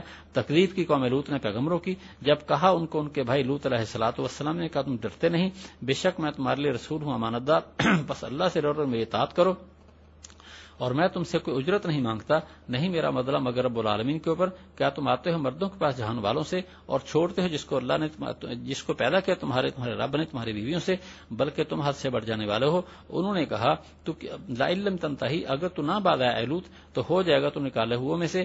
کہا کہ میں تمہارے عمل سے بیدار ہوں، اے میرے پروردگار نجات دے مجھ کو اور میرے گھر والوں کو اس سے جو وہ کر رہے ہیں۔ تو ہم نے نجات دی ان کو، ان کے گھر والوں کو، سب کو، سوائے بڑھیا کے جو پیچھے رہ جانے والوں سے۔ پھر ہم نے باقیوں کو غارت کر دیا اور ہم نے ان کے اوپر ایک مین برسایا، تو کتنا برا ہے مین ڈرائے ہوں کا، بے شک اس کے اندر نشانی ہے اور نہیں ان میں اکثر ایمان والے، اور بے شک تیرا پروردگار وہی زبردست ہے، مہربان ہے۔ تکذیب کی بن والوں نے پیغمبروں کی، جبکہ کہا ان کو شعیب علیہ الصلوۃ والسلام نے کیا تم ڈرتے نہیں، بے شک میں تمہارے لیے رسول ہوں امانت دار، پر ڈرو اللہ سے اور میری اطاعت کرو، اور میں تم سے اس کے اوپر کوئی اجرت نہیں مانگتا، نہیں میرا بدلہ مگر رب العالمین کے اوپر۔ پورا کرو تم ناپ کو اور نہ ہو جو کم دینے والوں سے، اور تول لو تم سیدھے ترازو کے ساتھ، اور لوگوں کو ان کی چیزیں کم نہ دو، اور زمین میں فساد کرتے ہوئے مت پھرو، اور اللہ سے ڈرو جس نے تم کو پیدا کیا اور پہلی مخلوق کو۔ انہوں نے کہا کہ تو ہے جادو کے ہوئے میں سے اور نہیں تم اگر بشر ہم جیسا، اور ہم تجھے سمجھتے جھوٹوں میں سے، بس گرا ہمارے اوپر ٹکڑا آسمان سے اگر ہے سچوں میں سے۔ کہا میرا پروردگار جانتا جو تم کر رہے ہو۔ تو تکذیب کی انہوں نے اس کی، تو پکڑا ان کو سائبان کے دن کے عذاب نے، بے شک وہ بڑے دن کا عذاب تھا، بے شک اس میں نشانی اور ان میں اکثر ایمان والے نہیں، اور بے شک تیرا پروردگار زبردست ہے، مہربان ہے۔ اور یہ اتارنا ہے رب العالمین کا، اتارا اس کو روح الامین نے تیرے دل کے اوپر تاکہ تو ہو جائے ڈرانے والوں سے، عربی واضح عربی زبان میں، اور بے شک یہ پہلے لوگوں کے قصوں میں سے ہے، اور یہ پہلے لوگوں کی کتابوں میں ہے۔ کیا ان کے لیے نشانی نہیں کہ جانتے ہیں اس کو بنی اسرائیل کے علماء، اور اگر ہم اس کو اتارتے کسی اجمی کے اوپر، وہ ان کے اوپر پڑتا تو یہ اس پر ایمان لانے والے نہ ہوتے۔ اسی طرح ہم نے چلایا اس کو مجرموں کے دلوں میں، نہیں مان لاتے اس پر، یہاں تک کہ دیکھے وہ دردناک عذاب تو آئے گا ان کے پاس اچانک، اور ان کو خبر بھی نہیں ہوگی، تو وہ کہیں گے کیا حل نحن منظرون، کیا ہمیں کچھ مہلت ہے، کیا ہمارے عذاب کو جلدی چاہتے ہیں، کیا دیکھا آپ نے کہ اگر ہم ان کو کئی سال تک فائدہ پہنچائیں پھر آ جائے ان کے پاس جس کا ان کے وعدہ دیا جاتا ہے، نہیں کام آئے گا وہ جس میں جو ان کو فائدہ پہنچایا جاتا ہے، اور نہیں ہم نے ہلاک کی کوئی بستی مگر اس کے لیے ڈرانے والے ہیں یاد دلانے کو، اور نہیں وما كنا ظالمین، اور ہم ظالم نہیں ہیں، اور نہیں اتارا اس کو جنات نے، اور نہیں مناسب ان کے لیے، اور نہ بھی اس کی طاقت رکھتے ہیں، بے شک وہ سننے سے روکے ہوئے ہیں، دور کیے ہوئے ہیں، پس نہ پکار تو اللہ کے ساتھ کسی اور خدا کو کہ ہو جائے گا تو عذاب دیے ہوں سے، اور ڈرا تو اپنے قریبی رشتے داروں کو، اور جھکا تو اپنا بازو ان لوگوں کے لیے جو آپ کی پیروی کریں ایمان والوں سے۔ تو اگر آپ کی نافرمانی کریں تو کہہ دیجئے میں بری اس سے جو تم کر رہے ہو، اور آپ بھروسہ کریں زبردست رحم کرنے والے پر، وہ جو کہ دیکھتا ہے آپ کو جب آپ کھڑے ہوتے ہیں اور آپ کا چلنا پھرنا سجدہ کرنے والوں میں، بے شک وہ سننے والے جاننے والے ہیں۔ کیا خبر دوں میں آپ کو اس پر جس کے اوپر جنات شیاطین نادر اترتے ہیں، وہ ہر جھوٹ بولنے والے گناہگار پر ڈالتے ہیں وہ سنی ہوئی باتیں، اور اکثر ان کے وہ جھوٹے ہیں، اور شعراء پیر بھی کرتے ہیں ان کے گمراہ لوگ۔ کیا نہ دیکھا آپ نے کہ وہ ہر وادی میں ہر میدان میں سر مارتے پھرتے ہیں، اور کہتے ہیں جو نہیں کرتے مگر جو لوگ ایمان لائے اور انہوں نے اچھے کام کیے اور اللہ کو بہت یاد کیا، اور بدلہ یہ اس کے بعد ان کے اوپر ظلم ہوا، اور جان لے وہ جنہوں نے ظلم کیا کہ کس کروٹ وہ الٹتے ہیں۔ اچھا جی، یہ ہے سورت شعراء۔ شعراء جو ہے نا، یہ شاعر کی جمع، شعر کہنے والے، اور شعر آپ جانتے ہیں، تو اس سورت کو شعراء اس لیے کہتے ہیں کہ اس میں شعراء کے بارے میں باقاعدہ آخر میں ذکر ہے، وَالشُّعَرَاءُ يَتَّبِعُهُمُ الْغَاوُونَ۔ اور یہ سورت بھی مکی ہے، اور اس کے اندر پہلی قوموں کے یعنی کافروں کے اعتراضات، ان کے جوابات، اور پھر پہلے انبیاء کے حالات بہت ہی مختصر آیات میں۔ دیکھو یہ آیات، یہ سورت جو ہے نا، اس کی آیات ماشاءاللہ بہت زیادہ ہیں، شاید سورت بقرہ کے بعد اتنی آیات سورت بقرہ کی آیات ہیں 286، اور اس کی آیات ہیں 227، اور اس کے ماشاءاللہ 40 رکوع ہیں، جبکہ اس کے صرف 11 رکوع ہیں، اور آیات اس کی بہت زیادہ 227 محل. یہ دوسرے نمبر پر قرآن پاک میں یہ صورت ہے جس کی اتنی زیادہ آیات بنتی ہیں، جبکہ رکوع اس کے اتنے زیادہ نہیں ہیں. تو یہ بس پھر اللہ تعالیٰ کے کلام میں عجیب ایک رونق چاشنی کہ مختلف انبیاء کے واقعات، بعض واقعات کئی کی جگہ پہ، لیکن ہر جگہ عجیب و غریب نرالا انداز ہے. اور اب یہ مختصر آیات ہیں اور ان میں ہر آیت پھر ماشاءاللہ ایسے ہیرے جواہرات کی طرح ہے. تو یہ بس کوئی کسی اور بندے کے بس کی بات نہیں ہے. کوئی بنا سنوار کے ایک آدھ جملہ بول دے گا، ایک آدھ کتاب لکھے گا، دوسرے میں اور انداز اختیار کرنا پڑے، اس کے بس میں نہیں ہوگا. اللہ تعالیٰ نے جتنا بھی کلام ہے اس کا بس عجیب و غریب ہے. اس کی ابتدا جو ہے نا وہ طاسین میم حروف مقطعات سے ہے. تلک آیات الکتاب، اس کے بعد قرآن پاک کا تعارف، اور پھر نبی علیہ السلام کو یہ کہا گیا دیکھو یہ آیات ہیں وعدے کتاب کی، اس واسطے اس کو ماننے میں سمجھنے میں کوئی دشواری نہیں. لیکن یہ لوگ نہیں مانتے تو نبی علیہ السلام کو پریشانی ہوتی تھی. اتنی وضاحت ہے، اتنے دلائل، مگر پھر نہیں مانتے، پریشان ہوتے. اللہ تعالیٰ حوصلہ دیتے ہیں، فرماتے ہیں شاید کہ آپ ہلاک کر لیں اپنے آپ کو اس وجہ سے کہ وہ ایمان نہیں لا رہے. اللہ تعالیٰ کی حکمت ہے، حوصلے سے کام لیں. فرمایا ان نشان نزل علیہم، اگر ہم چاہیں ہم ان کے اوپر آسمان سے کوئی نشانی اتاریں تو ان کی گردنیں اس کے آگے جھک جائیں، ہمارے لیے کوئی مشکل نہیں ہے، یہ مجبور ہو جائیں ماننے کے لیے. لیکن اللہ تعالیٰ کی حکمت یہ ہے کہ سب لوگ جو ہیں وہ نہ مانیں. یہ بس جو اختیار دیا ہے بندے کو، جو اپنے اختیار سے مانے وہ تو قابل قبول ہے، جو ایسے مانیں گے ان کا ایمان کیا قبول ہوگا. اور پھر یہ ہے بس اس کی حکمت ہے، اس نے جنت کو بھی پیدا کیا، دوزخ کو بھی پیدا کیا ہے. فرمایا نہیں آتی ان کے پاس کوئی نصیحت رحمان کی طرف سے نہیں، مگر یہ اس سے منہ موڑنے والے ہوتے ہیں. تو بس انہوں یہ تقریب کر بیٹھے ہیں تو ان کے پاس آ جائے گی حقیقت اس کی جس کا یہ مذاق اڑایا کرتے تھے. اولم جو لرزی، پھر اب اللہ تعالیٰ اپنی قدرت کی نشانیاں بتاتے ہیں. کیا انہوں نے زمین کو نہ دیکھا؟ ہم نے کتنی اس کے اندر جو ہے نا عمدہ قسم کی چیزیں اگائی ہوئی ہیں، عمدہ قسم کی بوٹیاں یا پھل وغیرہ سبزیاں. تو یہ آخر کس نے پیدا کیا؟ بندہ سوچے تو یہ کیسے پیدا ہو گیا زمین سے؟ بے شک اس میں نشانی اور اکثر میں ماننے والے نہیں ہیں. اور بے شک تیرا پروردگار وہ زبردست ہے، مہربان ہے. زبردست ہے، جب چاہے عذاب دے سکتا ہے، مہربان ہے، اس نے مہلت دی ہوئی ہے، کوئی ایمان لے آئے توبہ کر لے، اس کی مہربانی ہے. وائی نادا ربو کا، اور جب تیرے پروردگار نے موسیٰ علیہ السلام کو آواز دی کہ آئیے ظالم قوم کے پاس، ان کو پکارا ہے کہ ظالم جو گناہگار قوم ہے ان کے پاس جاؤ، جو فرعون کی قوم ہے. الا یتقون، کیا وہ ڈرتے نہیں؟ قال ربی انی اخاف، کہا ہے میرے پروردگار مجھے ڈر ہے کہ وہ میری تکذیب کریں گے. یہ پہلے بھی آپ پڑھ چکے ہیں، موسیٰ علیہ السلام کو کوہ طور کے اوپر نبوت ملتی ہے، اس کے بعد فرعون کے پاس جانے کا حکم ہوتا ہے.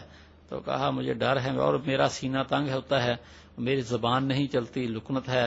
تو حضرت ہارون کو بھی آپ نبی بنا دیجئے. اور یہ کہ ان کا میرے اوپر ایک گناہ ہے، ایک بندہ میں نے ان کا مار دیا، جس کا تفصیلی ذکر جو ہے انشاءاللہ اگلی صورت میں آ جائے گا، بلکہ اس صورت میں بھی کچھ ملے گا. قال کلا، اللہ نے فرمایا ہرگز نہیں، آپ کو وہ قتل نہیں کر سکتے. جاؤ میری نشانیاں لے کر، میں تمہارے ساتھ، ہم تمہارے ساتھ سننے والے ہیں. تو وہ آؤ، تم جاؤ، تم دونوں فرعون کے پاس کہو ہم رب العالمین کے رسول ہیں، بھیجا ہمارے ساتھ بنی اسرائیل کو. اور جب چلے جاتے ہیں فرعون سے بات ہوتی ہے، فرعون کہتا ہے الم ربی کا فینا ولیدا، کیا ہم نے تجھے اپنے اندر پرورش نہیں کی جب آپ چھوٹے بچے تھے؟ کہنے لگے موسیٰ پتا ہے ہمارے گھر کے اندر رہ کے تو پلا ہے، وَلَبِثْتَ فِينَا مِنْ عُمُرِكَ سِنِينَ، اور تو نے ہمارے اندر اپنے عمر کے بڑے سال گزارے ہیں. چنانچہ 30 سال موسیٰ علیہ السلام نے یہاں گزارے، 10 سال مدین میں، اور 40 سال کی عمر میں واپس آئے تو اللہ نے نبوت عطا فرما دی. وَفَعَلْتَ فَعْلَتَكَ، اور تو نے اپنا وہ کام کیا جو کیا. مطلب یہ کہ ایک بندے کو مار دیا تو نے، اور تھا تو رہا ہے تو نہ شکروں میں سے، تو یہ تو شکر ادا کرنا چاہیے، اور تو ہمارے اوپر آ کے سوار ہو گیا. آپ نے فرمایا فعلتھا اذا، میں نے وہ کام کیا اور میں اس وقت غلطی کر بیٹھا. اب دیکھو یہاں پہ غور کریں ذرا کہ موسیٰ علیہ السلام 10 سال کے بعد واپس آ رہے ہیں، اور اتنے عرصے میں کیس بہت ہی پرانا ہو جاتا ہے. دنیا کے اندر جو عدالتیں ہیں وہ بھی اتنے پرانے کیس کا کیا کریں. اب جب موسیٰ علیہ السلام کو وہ پکڑ نہیں سکے، موسیٰ علیہ السلام نے کسی بندے کے سامنے اقرار نہیں کیا تھا کہ ہاں میں نے قتل کیا ہے. ایک اس آدمی کو پتا تھا جس کو مارا آپ نے مکہ، اور دوسرا ایک بنی اسرائیل کا ایک اور آدمی تھا، وہ آپ پڑھیں گے آگے سورۃ قصص میں، 2 ہی آدمی تھے، ایک تو مر گیا، وہ تو ختم ہی ہو گیا، اور جو دوسرا تھا اس نے بتایا نہیں۔ دوسرے دن پھر جو ایک اور آدمی سے الجھ رہا ہے، اور موسیٰ علیہ الصلوۃ والسلام کو بلایا، آپ قریب جاتے ہیں، اس نے کہہ دیا کہ تو نے کل بھی ایک آدمی کو مارا تھا، آج مجھے مارنے لگا ہے۔ اس نے جناب یہ راز کھول دیا۔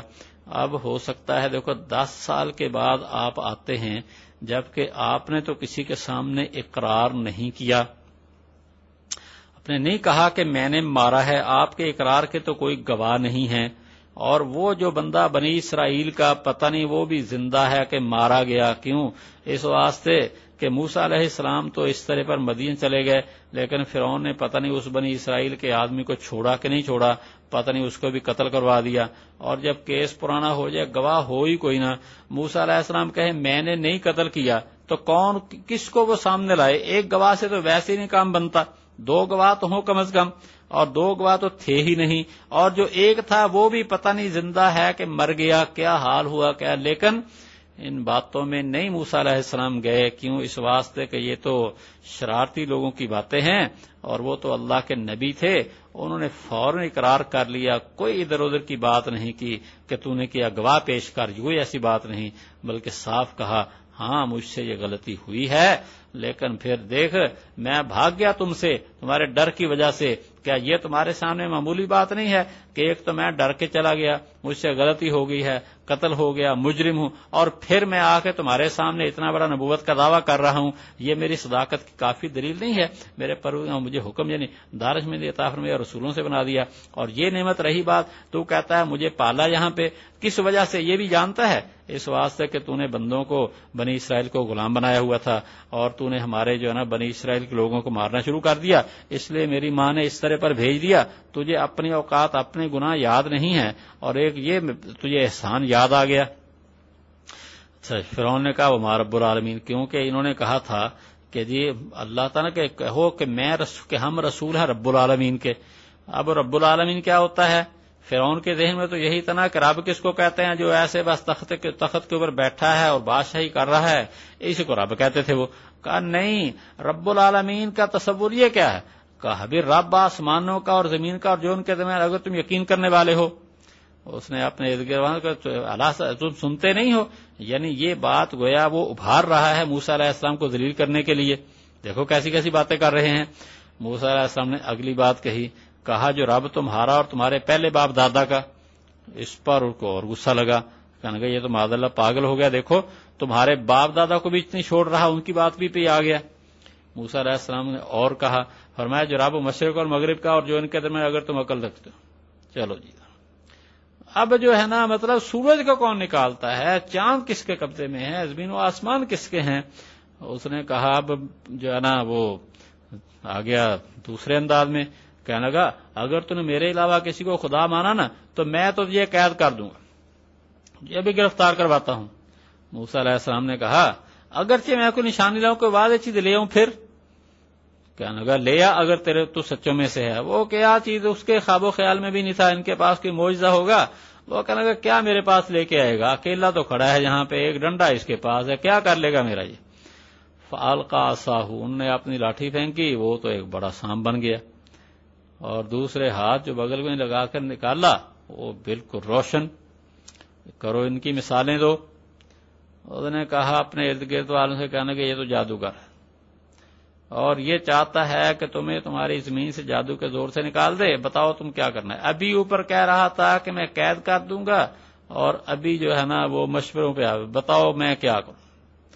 انہوں نے مشورہ دیا کہ جی ارجے اس کو ڈھیل دے، اس کے بھائی کو مہلت دے، ابھی کچھ نہ کہے، اور اس کا مقابلہ کروا، شہروں میں بھیج جمع کرنے والے لوگوں کو تیرے پاس لائیں، ہر کے بڑے جتنے بڑے جادوگر علم والے ہوں سب کو لے آؤ۔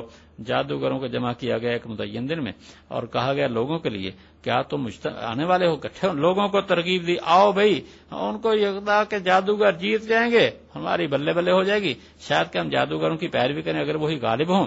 جادوگر جب آتے ہیں وہ فرعون سے کہتے ہیں ہمیں اجرت بھی ملے گی اگر ہم غالب ہوں۔ موسیٰ علیہ السلام نے کچھ بھی نہیں مانگا، اور وہ آتے ہی سوال پیسے کا، کہا کہ ہاں اور تم اس وقت قریبی لوگوں میں ہو جاؤ گے. موسیٰ علیہ السلام نے کہا ڈالو جو ڈالنے والے ہو. پہلے انہوں نے پوچھا, آپ نے کہا ہاں بھائی جو تم نے ڈالنا ڈال لو. تو انہوں نے اپنی رسیاں اور اپنی لاٹھیاں ڈالی اور کہنے لگے فرعون کی عزت کے ساتھ ہم غالب ہیں. یا تو یہ فرعون کی عزت کے ساتھ یا یہ فرعون کی عزت کی قسم ہم غالب ہیں. انہوں نے جناب بس دیکھا ہر طرف جناب وہ سانپ ہی سانپ نظر آنے لگے ہیں.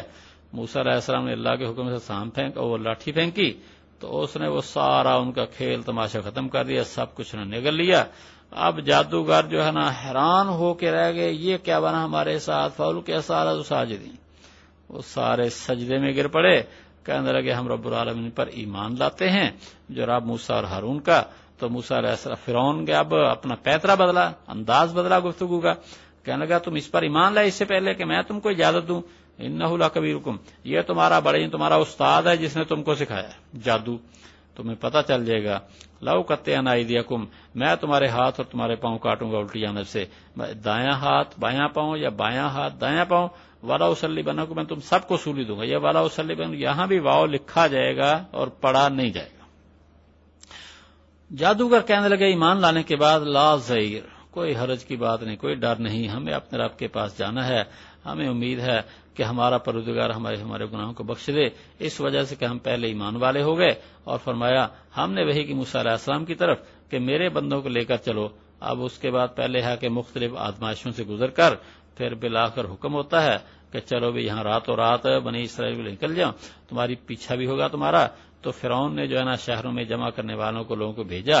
ان ہؤلاء, یہ لوگ جو ہے نا ایک مختصر سی جماعت ہیں اور ہمیں غصہ دلا رہے ہیں اور ہم سب ان سے خطرہ محسوس کرتے ہیں کہ اب یہ چلے جائیں گے کہیں یہ ہمارے اوپر حملے نہ کر دیں, اس واسطے ابھی ان کو پکڑو جاتے جاتے. تو اس طرح پر جو ہے نا فاخرجناہم من جنات وعیون, ہم نے ان کو نکالا باغوں سے, چشموں سے اور خزانوں سے اور عمدہ مکانوں سے. اسی طرح ہوا اور ہم نے ان کا بنی اسرائیل کو وارث بنا دیا. یہ ہے کہ وہ تو سب نکل گئے اور آگے جو ہے نا سمندر کے اندر غرق ہو جاتے ہیں. اور اب بنی اسرائیل کے وارث ہونے کا ایک مطلب تو یہ ہے کہ کچھ عرصے کے بعد بنی اسرائیل جو ہے نا مصر میں آ گئے. اور بعض کہتے ہیں کہ ایک وقت کے بعد حضرت سلیمان علیہ السلام کے زمانے میں حکومت مصر پہ ان کی ہوئی ہے. اور دوسرا یہ ہے کہ جیسے جو ہے نا پہلے زمانے میں یہ نعمتیں ان کے پاس تھیں اور دوسرے زمانے میں پھر اللہ نے بنی اسرائیل کو آزادی دی ہے, تو پھر ان کے پاس باغات چشمے, یہ نہیں کہ بالکل وہی باغات چشمے اسی طرح کے اللہ نے ان کو دے دیے. جیسے ہم یہ کہیں جی ایک آدمی پہلے زمانے میں زندگی گزاری, ہم کہیں جی دیکھو جی اس نے اقتدار, اب جو حکومت فلانے کے پاس آ گئی. اب حکومتیں بدلتی رہتی ہیں, علاقے بھی بدل جاتے ہیں, دارالخلافے بدل جاتے ہیں. بس اسی طرح پر یہ نعمتیں اللہ تعالیٰ نے پہلے ان کو دی تھی, پھر اس قسم کی نعمتیں اللہ نے بنی اسرائیل کو دے دی. اگر فرمایا فاتبعوہم, تو یہ جو ہے نا بہرحال وہ نکلے اور پھر ان کی پیچھا کیا صبح کے وقت. صبح ہوتے ہی پیچھے دیکھا فرعون آ گیا ہے. جب دیکھے دونوں جماعتوں نے ایک دوسرے کو آمنے سامنے ہوئی, موسیٰ علیہ السلام کے ساتھی کہنے لگے ہم تو پکڑے گئے. موسیٰ علیہ السلام کا ہرگز نہیں, انما معی ربی, بے شک میرے ساتھ میرا رب ہے, وہ میری رہنمائی کرے گا.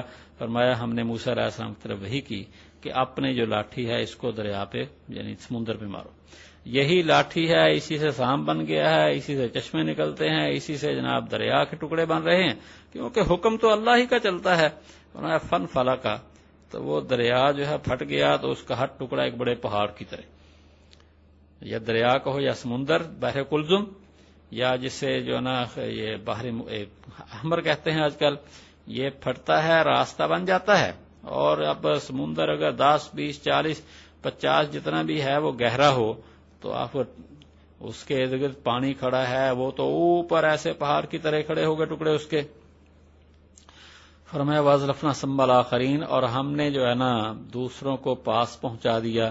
موسیٰ علیہ السلام کی قوم جلدی سے اندر گزرنی شروع ہو گئی, اور فرعون جو ہے نا وہ بھی پیچھے سے چند میل کے فاصلے پر وہ بھی قریب آ گیا. اور پھر بہرحال جیسے بھی ہے فرعون لاؤ لشکر کے ساتھ پیچھے تعاقب کرنے کے لیے پیچھے, تو جب یہ درمیان میں پہنچ گئے اللہ نے ان کو ڈبو دیا, ان کو نکال دیا. وان جینا, اور ہم نے نجات دی موسیٰ علیہ السلام کے ساتھ سب کو, پھر ہم نے باقیوں کو ڈبو دیا. بے شک اس میں نشانی اور اکثر ایمان والے وما کان اکثر ایمان والے نہیں، اور بے شک تیرا پروردگار وہ زبردست رحم کرنے والا ہے۔ اب کتنی واضح بات ہے کہ یہ معجزہ ہے اللہ تعالیٰ کی، بس ایک خاص ایک ترتیب سے اس کے حکم سے ہوا ہے، لیکن منکر حدیث یا دور ایسے مذہب رکھنے والے ہیں وہ ان کے انکار کرتے ہیں، نہیں جی ایسے ہوا ایسے، وہ کہتے ہیں کہ درجہ جیسے سمندر کا پانی کبھی مد و جزر ہوتا ہے، کبھی جو ایک طرف وہ زیادہ لہریں ہو جاتی ہیں دوسری طرف کم ہو جاتا ہے، اس وقت پانی کم ہوا، لیکن یہ درمیان سے کیسے گزر گئے، مد و جزر کا اس سے تو کوئی تعلق نہیں ہوتا۔ واضح بات ہے، جو بھی قرآن پاک کا ظاہر ہے اسی پر ایمان رکھیں، یہی ایمان کی نشانی ہے۔ وَاتْلُ عَلَيْهِمْ نَبَأَ ابراہیم، اور پڑھیے ان کے اوپر قصہ خبر ابراہیم علیہ السلام کی، جب انہوں نے اپنے باپ اور اپنی قوم سے کہا تم کس کی عبادت کرتے ہو، وہ کہیں گے ہم بتوں کی عبادت کرتے ہیں، ہم سارے دن ان کے پاس بیٹھے رہتے ہیں۔ آپ نے فرمایا کیا یہ سنتے ہیں تمہاری جب تم ان کو پکارتے ہو، یہ تمہیں نفع نقصان دیتے ہیں؟ وہ کہنے لگے کوئی ایسی بات نہیں، بلکہ ہم نے پایا اپنے باپ دادا کو اسی طرح وہ کر رہے تھے۔ فرمایا کیا دیکھتے ہو کہ جس کی تم عبادت کرتے ہو تم اور تمہارے پہلے باپ دادا، بس بے شک میرے دشمن ہیں یہ، مگر رب العالمین کا میں نہیں ان کو مانتا، میری ان بتوں سے سب سے دشمنی ہے، رب العالمین کو میں تو مانتا ہوں، وہ جس نے مجھے پیدا کیا وہ میری رہنمائی کرے گا، اور وہ جو مجھے کھلاتا ہے اور پلاتا ہے، اور جب میں بیمار ہوتا ہوں وہ مجھے شفا دیتا ہے۔ دیکھو بیماری بھی اللہ کے حکم سے ہے، لیکن ادب کا تقاضا یہی ہے کہ ایسی چیزوں کی نسبت اللہ کی طرف نہ کرو، کمی کوتاہی ہماری اپنی ہے، اللہ کی طرف خیر کی نسبت کرو۔ آج کل یہ ہے ہم محنت کر کے کامیاب ہو جائے تو کہتے ہیں جی ہم نے بڑی محنت کی، اور اگر ناکامی ہو جائے تو کہتے ہیں جو اللہ کا حکم نہیں۔ محنت کوشش کرو، کامیابی کی نسبت اللہ کی طرف کرو، اور اگر ناکامی ہے تو اپنے آپ دیکھو۔ والذی یمیتنی، اور وہ جو مجھے وفات دے گا پھر وہ زندہ بھی کرے گا، اور وہ ہستی کہ میں امید کرتا ہوں کہ وہ قیامت کے دن میری غلطیوں کو معاف فرما دے گا۔ پھر اللہ سے دعا کرتے ہیں اے میرے پروردگار عطا فرما مجھے حکم سے نہیں حکمت دانائی، یا یہ حکم سے مراد کرتے ہیں کہ میں یہاں رہوں یا اس علاقے کو چھوڑ جاؤں، اور ملا مجھے نیکوں کے ساتھ، اور بنا میرے لیے سچائی کی زبان آپ بعد والوں میں، یعنی سچا بولے، مطلب یہ بعد والے لوگ میری اچھی تعریف کیا کریں، اور بنا مجھے نعمتوں کے باغات کے یا جنت جو ہے نا اس کے وارثوں میں سے، اور میرے باپ کو بخش دے بے شک وہ گمراہوں بھولے ہوئے میں سے ہے۔ تو یہ ان کی زندگی میں دعا تھی، اور جب وہ مر گئے کفر میں تو پھر چھوڑ دیا، جیسے سورۃ توبہ میں پڑھ چکے ہیں۔ اور مجھے رسوا نہ کرنا جس دن کے لوگوں کو اٹھایا جائے گا، جس دن کے مال اور بیٹے کام نہیں آئیں گے مگر جو اللہ کے پاس آئے، یعنی صاف جو نا قلب سلیم لے کر آیا ہو، ایسا دل جو کہ غیر اللہ کی محبت سے خالی ہو۔ یہاں فرمایا کہ مجھے نا رسوا کر جس دن کے، تو حضرت ابراہیم علیہ السلام کا والد جو ہے نا قیامت کے دن یہ کہے گا جی کہ مجھے جو ہے نا میں آپ کی نافرمانی نہیں کرتا، مجھے بخشوا دیجئے، لیکن وہ تو کفر کی موت مرا۔ ابراہیم علیہ السلام کہیں گے پروردگار میں نے آپ سے دعا کی تھی کہ مجھے جو ہے نا آپ رسوا نہ کرنا قیامت کے دن، اب میں بڑی پریشانی ہے۔ تو اللہ تعالیٰ پھر اس کی شکل بدل دیں گے، تو ایک بجو کی شکل میں اس کو دوزخ میں ڈالا جائے گا۔ جب شکل بدل جائے گی تو پھر جو ہے نا وہ بس نفرت دل میں پیدا ہو جائے گی، پھر کوئی رسوائی نہیں، بس کسی کو پتہ نہیں کیا ہے کیا نہیں، دوزخ میں اس حالت میں اس کو ڈالا جائے گا۔ لیکن یہ بات پکی ہے کہ وہ ابراہیم علیہ السلام کا والد ہی ہے۔ کچھ کہتے ہیں جی چچا تھا، عجیب بات ہے قرآن پاک نے چچا کا اس کو کہیں بھی ذکر نہیں کیا۔ کیا وجہ ہے کہ قرآن پاک میں ہر جگہ اس کو باپ ہی کہا، اب ہی کہا ہے، اور پھر ابراہیم علیہ السلام نے بھی یہ نہیں کہا اس کو کبھی کہ اے میرے چچا، یا اباتی کا لفظ اس کے لیے بولا ہے۔ اس بات وہ باپ ہی تھا، کوئی اس کے اندر شک نہیں ہے، اور ادھر ادھر جانے کی کوئی ہمیں قرآن پاک کے مضامین کو بدلنے کے ہمیں کیا فائدہ ہے؟ قرآن جو ظاہر ہے ٹھیک ہے، بغیر شد مجبوری کے کیوں چھوڑیں ہم اس کو؟ اللہ تعالیٰ کا شکر ادا کریں کہ اللہ نے ہمیں نعمت ایمان عطا فرمائی ہے۔ ایسی نعمت ایمان کی دیکھو نبی علیہ السلام کے کئی قریبی رشتہ دار اس سے محروم دنیا سے چلے گئے ہیں۔ ابو طالب نے اتنی خدمت کی آپ کی، اس کو ایمان نصیب نہ ہوا، اور یہ ابراہیم علیہ السلام کا والد بغیر ایمان کے۔ اللہ کا شکر ادا کریں۔ یہ فرمایا کہ اور جنت کو قریب کیا جائے گا پرہیزگاروں کے، اور دوزخ جو ہے نا وہ سامنے کی جائے گی جو گناہگار یا جو گمراہ لوگ ہوں گے۔ تو جنت جو ہے نا اس کو بھی لائیں گے فرشتے اٹھا کر، دوزخ کو بھی لائیں گے۔ جنت کو دیکھتے ہی بس دور سے اس کی خوشبو پہنچ جائے گی تو انسان وہ سمجھو کہ خوشبو میں مست ہو جائے۔ لیکن دوزخ اتنی خطرناک ہوگی کہ اگر اس کی آگ جو ہے نا مشرق میں نکلے سمجھو مغرب بھی جل جائے، اتنی خطرناک آگ ہوگی، اللہ تعالیٰ عافیت رکھے۔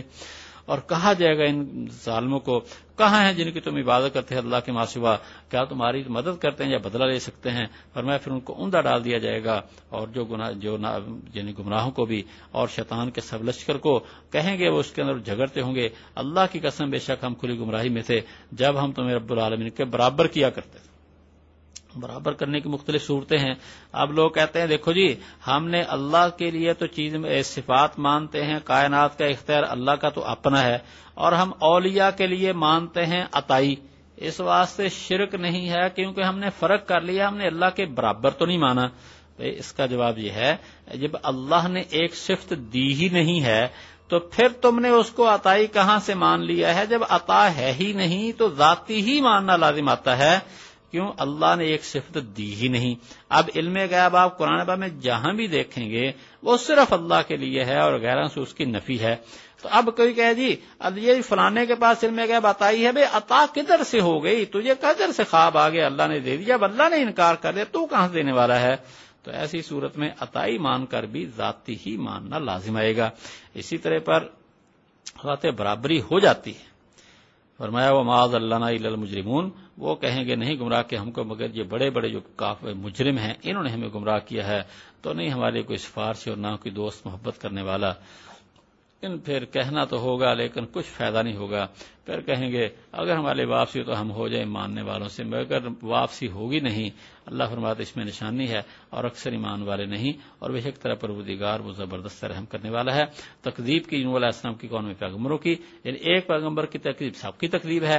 جب کہا ان کو نوح علیہ السلام نے کیا تم ڈرتے نہیں ہو؟ میں تمہارے لیے رسول ہوں امانت دار، یعنی قابل اعتماد سچ بولنے والا، تو اللہ سے ڈرو اور میری اطاعت کرو، اور میں تم سے اس کے اوپر کوئی اجرت نہیں مانگتا، میری اجرت تو صرف رب العالمین پہ ہے، بس اللہ سے ڈرو میری اطاعت کرو۔ انہوں نے کہا کیا ہم آپ کی بات مانیں، حالانکہ آپ کی پیروی کی ہم سے کمزور لوگوں نے، جو کم درجے کے لوگ ہیں جیسے موچی ہو گئے یا دھوبی، جو کم ہلکے درجے کا پیشہ اختیار کرنے والے، تو انہوں نے اگر پیروی کر لی وہ جناب کہتے ہیں بس اس وجہ سے آپ جو ہے نا وہ معاذ اللہ قابل قدر نہیں۔ انہوں نے فرمایا کیا مجھے علم ہے اس کا جو وہ کر رہے ہیں، ان کا حساب تو میرے پروردگار کے اوپر ہے، اگر تم سمجھتے ہو، اور میں ایمان والوں کو جو ہے نا وہ نکالنے والا نہیں ہوں، میں ہی ہوں میں مگر ڈرانے والا کھول کر۔ انہوں نے کہا لئن لم تنتہ یا نوح، اے نوح اگر تو باز نہ آیا تو ہو جائے گا تو بھی سنسار کی ہوں سے، ہم تجھے چھوڑیں گے نہیں۔ آپ نے فرمایا دعا کی اے میرے پروردگار بے شک میری قوم نے میری تکذیب کی ہے، بس میرے اور ان کے درمیان میں اچھی طرح فیصلہ کر دیجئے، اور نجنی اور مجھے نجات دیجئے اور جو میرے ساتھ ایمان والوں سے۔ فرمایا اللہ تعالیٰ نے ہم نے ان کو اور جو ان کے ساتھی تھے ان کو نجات دی کشتی کے بھری ہوئی کشتی میں، پھر ہم نے باقیوں کو ڈبو دیا، کشتی میں بیٹھ گئے، کشتی تیرنے لگی اور باقی جو ہے وہ خدا کے عذاب کی وجہ سے غرق ہو گئے۔ بے شک اس میں نشانی ہے اور میں اکثر ایمان والے نہیں، اور بے شک پروردگار وہ زبردست ہے مہربان ہے۔ تکذیب کی قوم عاد نے پیغمبروں کی، جب ان کو کہا ان کے بھائی حضرت ہود علیہ السلام نے کیا تم ڈرتے نہیں ہو؟ بے شک میں تمہارے رسول ہوں امانت دار معتبر، تو اللہ سے ڈرو اور میری اطاعت کرو، اور میں تم سے اس کے اوپر کوئی اجرت نہیں مانگتا، نہیں میری اجرت مگر رب العالمین کے اوپر۔ کیا تم بناتے ہو ہر اونچی جگہ کوئی یادگار کھیلنے کے لیے، جہاں ادھر ادھر خام کا پلازے بنا لیے، کوئی عمارتیں بنا لی، کوئی بس جب پیسہ فضول خرچ کر رہے ہیں، اور بناتے ہو تم محلات شاید کہ تم جیسا کہ تم ہمیشہ رہو گے، اور جب تم ہاتھ ڈالتے ہو تو ہاتھ ڈالتے ہو ظالمانہ ظلم سے، تو کسی غریب آدمی کو چھوڑتے نہیں ہو۔ تو اللہ سے ڈرو اور میری بات مانو، اور ڈرو اس ہستی سے جس نے تم کو وہ چیزیں دی ہیں جن کو تم جانتے ہو، یعنی عطا کی ہیں تم کو جانور اور بیٹے اور باغات اور چشمے، اور مجھے تمہارے اوپر بڑے دن کے عذاب کا خطرہ ہے، یا تو قیامت کا دن ہے جس دن ان کے اوپر عذاب آیا۔ انہوں نے کہا برابر ہمارے اوپر کہ آپ ہمیں نصیحت کریں یا نہ ہو نصیحت کرنے والوں سے۔ یہ تو پہلے لوگوں کا طریقہ ہے، پہلے بھی ایسے لوگ انبیاء آتے رہے ہیں، اور ہمیں عذاب نہیں ہوگا۔ تو تکذیب کی انہوں نے اللہ کے نبی کی، تو ہم نے ان کو ہلاک کر دیا، بے شک اس میں نشانی اور اکثر ایمان والے نہیں، اور بے شک تیرا پروردگار زبردست ہے مہربان ہے۔ آگے فرماتے ہیں اس کے بعد قوم سمود کا واقعہ ہے۔ تکذیب کی قوم سمود نے پیغمبروں کی، جب کہا ان کو ان کے بھائی حضرت صالح نے کہا تم ڈرتے نہیں ہو، بے شک میں تمہارے رسول ہوں قابل اعتماد، تو اللہ سے ڈرو میری اطاعت کرو، اور میں اس کے اوپر کوئی اجرت نہیں مانگتا، میری اجرت تو رب العالمین کے اوپر ہے۔ کیا چھوڑے جاؤ گے تم ان نعمتوں میں جو ہیں تمہارے یہاں پہ امن سے، تمہیں یہ نعمتیں ایسے ملتی رہیں گی؟ نہیں، یہ کون سی نعمتیں ہیں؟ باغات اور چشموں میں اور کھیت اور کھجوروں میں جس کا خوشہ جو ہے وہ بڑا ملائم ہے، اور تم تراشتے ہو پہاڑوں سے گھر اتراتے ہوئے تکبر کے ساتھ. تو یہ اتنی اللہ نے قوت دی ہے، پہاڑوں کے اندر پتھروں کو کاٹ کاٹ کے تم گھر بنا لیتے ہو، کمرے بنا لیتے ہو. فاتقوا اللہ، اللہ سے ڈرو، میری اطاعت کرو، اور نہ تم حکم مانو تم حد سے بڑھ جانے والے لوگوں کا جو زمین میں فساد کرتے ہیں اور اصلاح نہیں کرتے. انہوں نے کہا انما انت من المسحرین، تو جادو کیے ہوئے میں سے ہے، تو ایک انسان ہم جیسا ہے، لے آ کوئی نشانی اگر سچوں میں سے ہے. کہا یہ ایک اونٹنی، اس کے لیے پینے کی باری اور تمہارے لیے پینے کی باری ہے. اب یہ تھا کہ اونٹنی جب نکلتی ہے پہاڑ سے تو اب وہ جدھر جاتی ہے پانی پیتی ہے، تو پھر دوسرے ایسے رہ جاتے ہیں بغیر پانی کے. تو ان کے لیے فیصلہ کیا کہ ایک دن وہ پانی پیے، ایک دن تمہارے جانور پانی پیے، اس کو تکلیف نہ دینا، پھر بڑا عذاب پہنچے گا. تو ایک عورت، اس کی اونٹنیاں تھی، اس کا کاروبار خراب ہو گیا یا کچھ بھی، اور تھی وہ بہت بڑی کافرہ عورت، اس نے بدماشوں کو ساتھ ملایا اور پھر جو ہے نا اس نے اونٹنی کو ختم کروا دیا. اس کا یہاں ذکر ہے فعقروها، تو انہوں نے اونٹنی کو کاٹ ڈالا. تو اصبحوا نادمین، تو پھر وہ نادم شرمندہ ہوئے، تو عذاب نے ان کو آ پکڑا. بے شک اس میں نشانیاں اور اکثر ایمان والے نہیں، اور بے شک تیرا پروردگار وہ زبردست رحم کرنے والا ہے. لیکن شرمندہ فوری طور پر نہیں ہوئے، بلکہ یہ ہے اس وقت تو دوسری آیات میں ہے انہوں نے اونٹنی کو قتل بھی کیا ہے، اور پھر کہنے لگے کہ اے صالح جس عذاب سے تو ڈراتا ہے نا وہ لے آ، اور بعد میں جب عذاب آ گیا تو پھر شرمندہ ہونے کا کیا فائدہ. اور تکذیبی قوم لوط نے پیغمبروں کی جب کہا ان کو ان کے بھائی حضرت لوط علیہ السلام نے کہا تم ڈرتے نہیں ہو، بے شک میں تمہارا یہ رسول ہوں معتبر قابل اعتماد، پس اللہ سے ڈرو، میری اطاعت کرو، اور میں اس کے اوپر کوئی اجرت نہیں مانگتا. ان اجر الا علی رب العالمین، نہیں میری اجرت مگر رب العالمین کے اوپر. اطاعتن الذکران، کیا تم آتے ہو لڑکوں کے پاس، مردوں کے پاس جہان والوں سے، اور چھوڑتے ہو جو تمہارے لیے تمہارے رب نے پیدا کی تمہاری بیویوں سے، بلکہ تم ہو حد سے بڑھ جانے والے. یہ ہم جنس پرستی میں وہ مبتلا تھے، اور اس کو جو ہے نا یہ امریکہ وغیرہ ملکوں کے اندر قانونی طور پر انہوں نے اس کی اجازت دے دی ہے، لیکن یہ اللہ تعالیٰ بچائے اتنا یہ خطرناک کام ہے کہ کسی صورت میں بھی یا کسی شریعت میں بھی اس کی اجازت نہیں کبھی ملی تھی، اور عقل بھی اس کی تائید نہیں کرتی. قالو، انہوں نے کہا لئن لم تنتہی، اگر تو نہ باز آیا، بلکہ الٹا ان کو دھمکی ہے، اگر تو نہ باز آیا اے لوط تو ہو جائے گا تو نکالے ہوئوں سے. لیکن پھر خود نکلنا پڑا. آپ نے فرمایا میں تمہارے کام سے بیدار ہوں، میرا تمہارے کام سے کوئی تعلق نہیں ہے. اور پھر دعا کی رب نجنا، میرے پروردگار مجھے نجات دے، میرے گھر والوں کو جو کر رہے ہیں. پس ہم نے نجات دی ان کو، ان کے گھر والوں سب کو، سوائے بیوی کے، بڑھیا کے، وہ پیچھے رہ جانے والوں سے. قصہ پہلے گزر چکا ہے. پھر ہم نے باقیوں کو جو ہے نا وہ تباہ و برباد کر دیا. وَأَمْطَرْنَا عَلَيْهِمْ مَطَرًا، ہم نے ان کے اوپر می برسایا. تو کتنا برا ہے می ڈرائے ہوں کا. ایک تو ان کی بستیاں الٹ دی گئی، اور دوسرے آسمان سے جو ہے نا وہ اسپیشل پتھر برسے، جس کا یہاں ذکر ہے. بے شک اس میں نشانی اور نہیں، ان میں سے اکثر ایمان والے ماننے والے نہیں ہیں. اور بے شک تیرا پروردگار وہ زبردست ہے، مہربان ہے. کذب اصحاب الایکۃ المرسلین، فرمایا ایکا والوں نے تکذیب کی پیغمبروں کی. ایکا جو ہے نا یہ یا تو کہتے ہیں درختوں کے جھنڈ کو، اور یا یہ ہے کہ ایکا سے مراد جو ہے نا وہ ایک خاص کوئی درخت تھا جس کی وہ لوگ عبادت کرتے تھے، تو اس واسطے اصحاب الایکا کہا ہے. اور یوں حضرت شعیب علیہ السلام کو یہاں ان کا بھائی نہیں کہا، کیونکہ یہاں اس برائی کی وجہ سے تکذیب کی ایکا والوں نے پیغمبروں کی، جبکہ کہا ان کو حضرت شعیب علیہ السلام نے. ویسے ان کا علاقہ مدین تھا، لیکن اس برائی کی وجہ سے، درخت کی وجہ سے یا جھنڈ کی وجہ سے جن میں وہ رہتے تھے یا جس درخت کی عبادت کرتے تھے، ان کو اصحاب الایکا کہا ہے.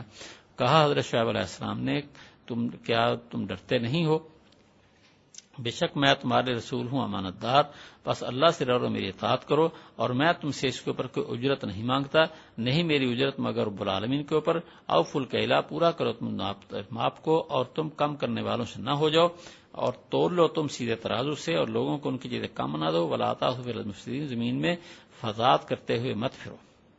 واتقوا الذی خلقکم، اور ڈرو اس ہستی سے جس نے تم کو پیدا کیا اور پہلے مخلوق کو.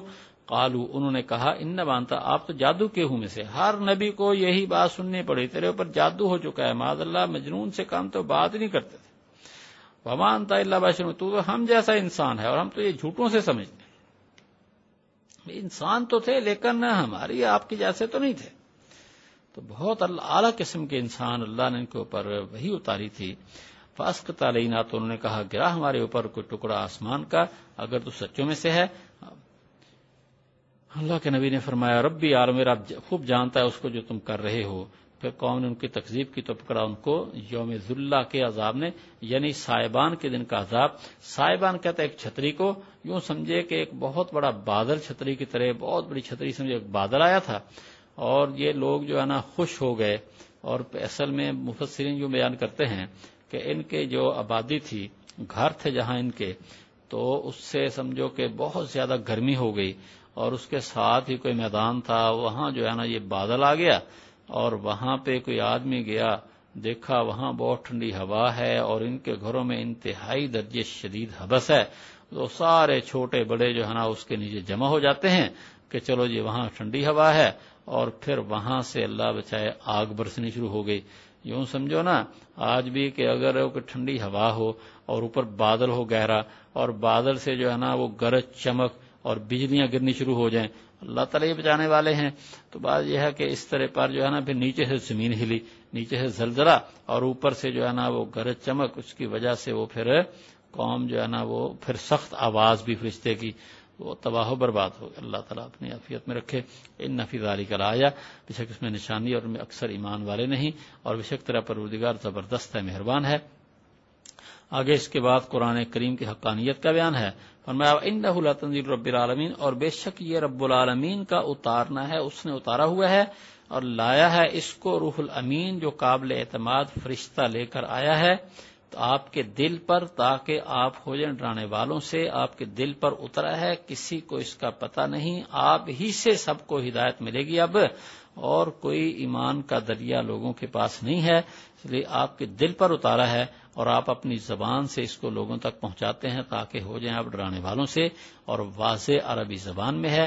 وَإِنَّهُ لَفِي زُبُرِ الْأَوَّلِينَ، اور یہ پہلے امتوں کے صحیفوں میں، یعنی پہلے انبیاء کے صحیفوں میں بھی ہے. مطلب یہ ہے قرآن پاک کے مضامین کچھ ایسے ہیں جو پہلی کتابوں میں بھی پائے جاتے ہیں، یا یہ ہے کہ پہلی کتابوں میں یہ ہے، اس کتاب کے بارے میں یہ کتاب اترے گی اور محمد علیہ السلام کے بارے میں کہ اللہ تعالیٰ ایک نبی بھیجے گا جن کے اوپر اپنا کلام نازل کرے گا. اولم یکن لہم آیۃ، کیا ان کے لیے نشانی نہیں بنی کہ جانتے ہیں اس کو بنی اسرائیل کے علماء. بنی اسرائیل کے علماء جو ہے نا کچھ تو اس کی تعریف کرتے ہیں، کچھ اس کی تائید کرتے ہیں، کچھ ایسے ہیں کہ جو اس کو جو ہے ایمان لے ہی آتے، جیسے حضرت عبداللہ ابن اسلام رضی اللہ تعالیٰ عنہ.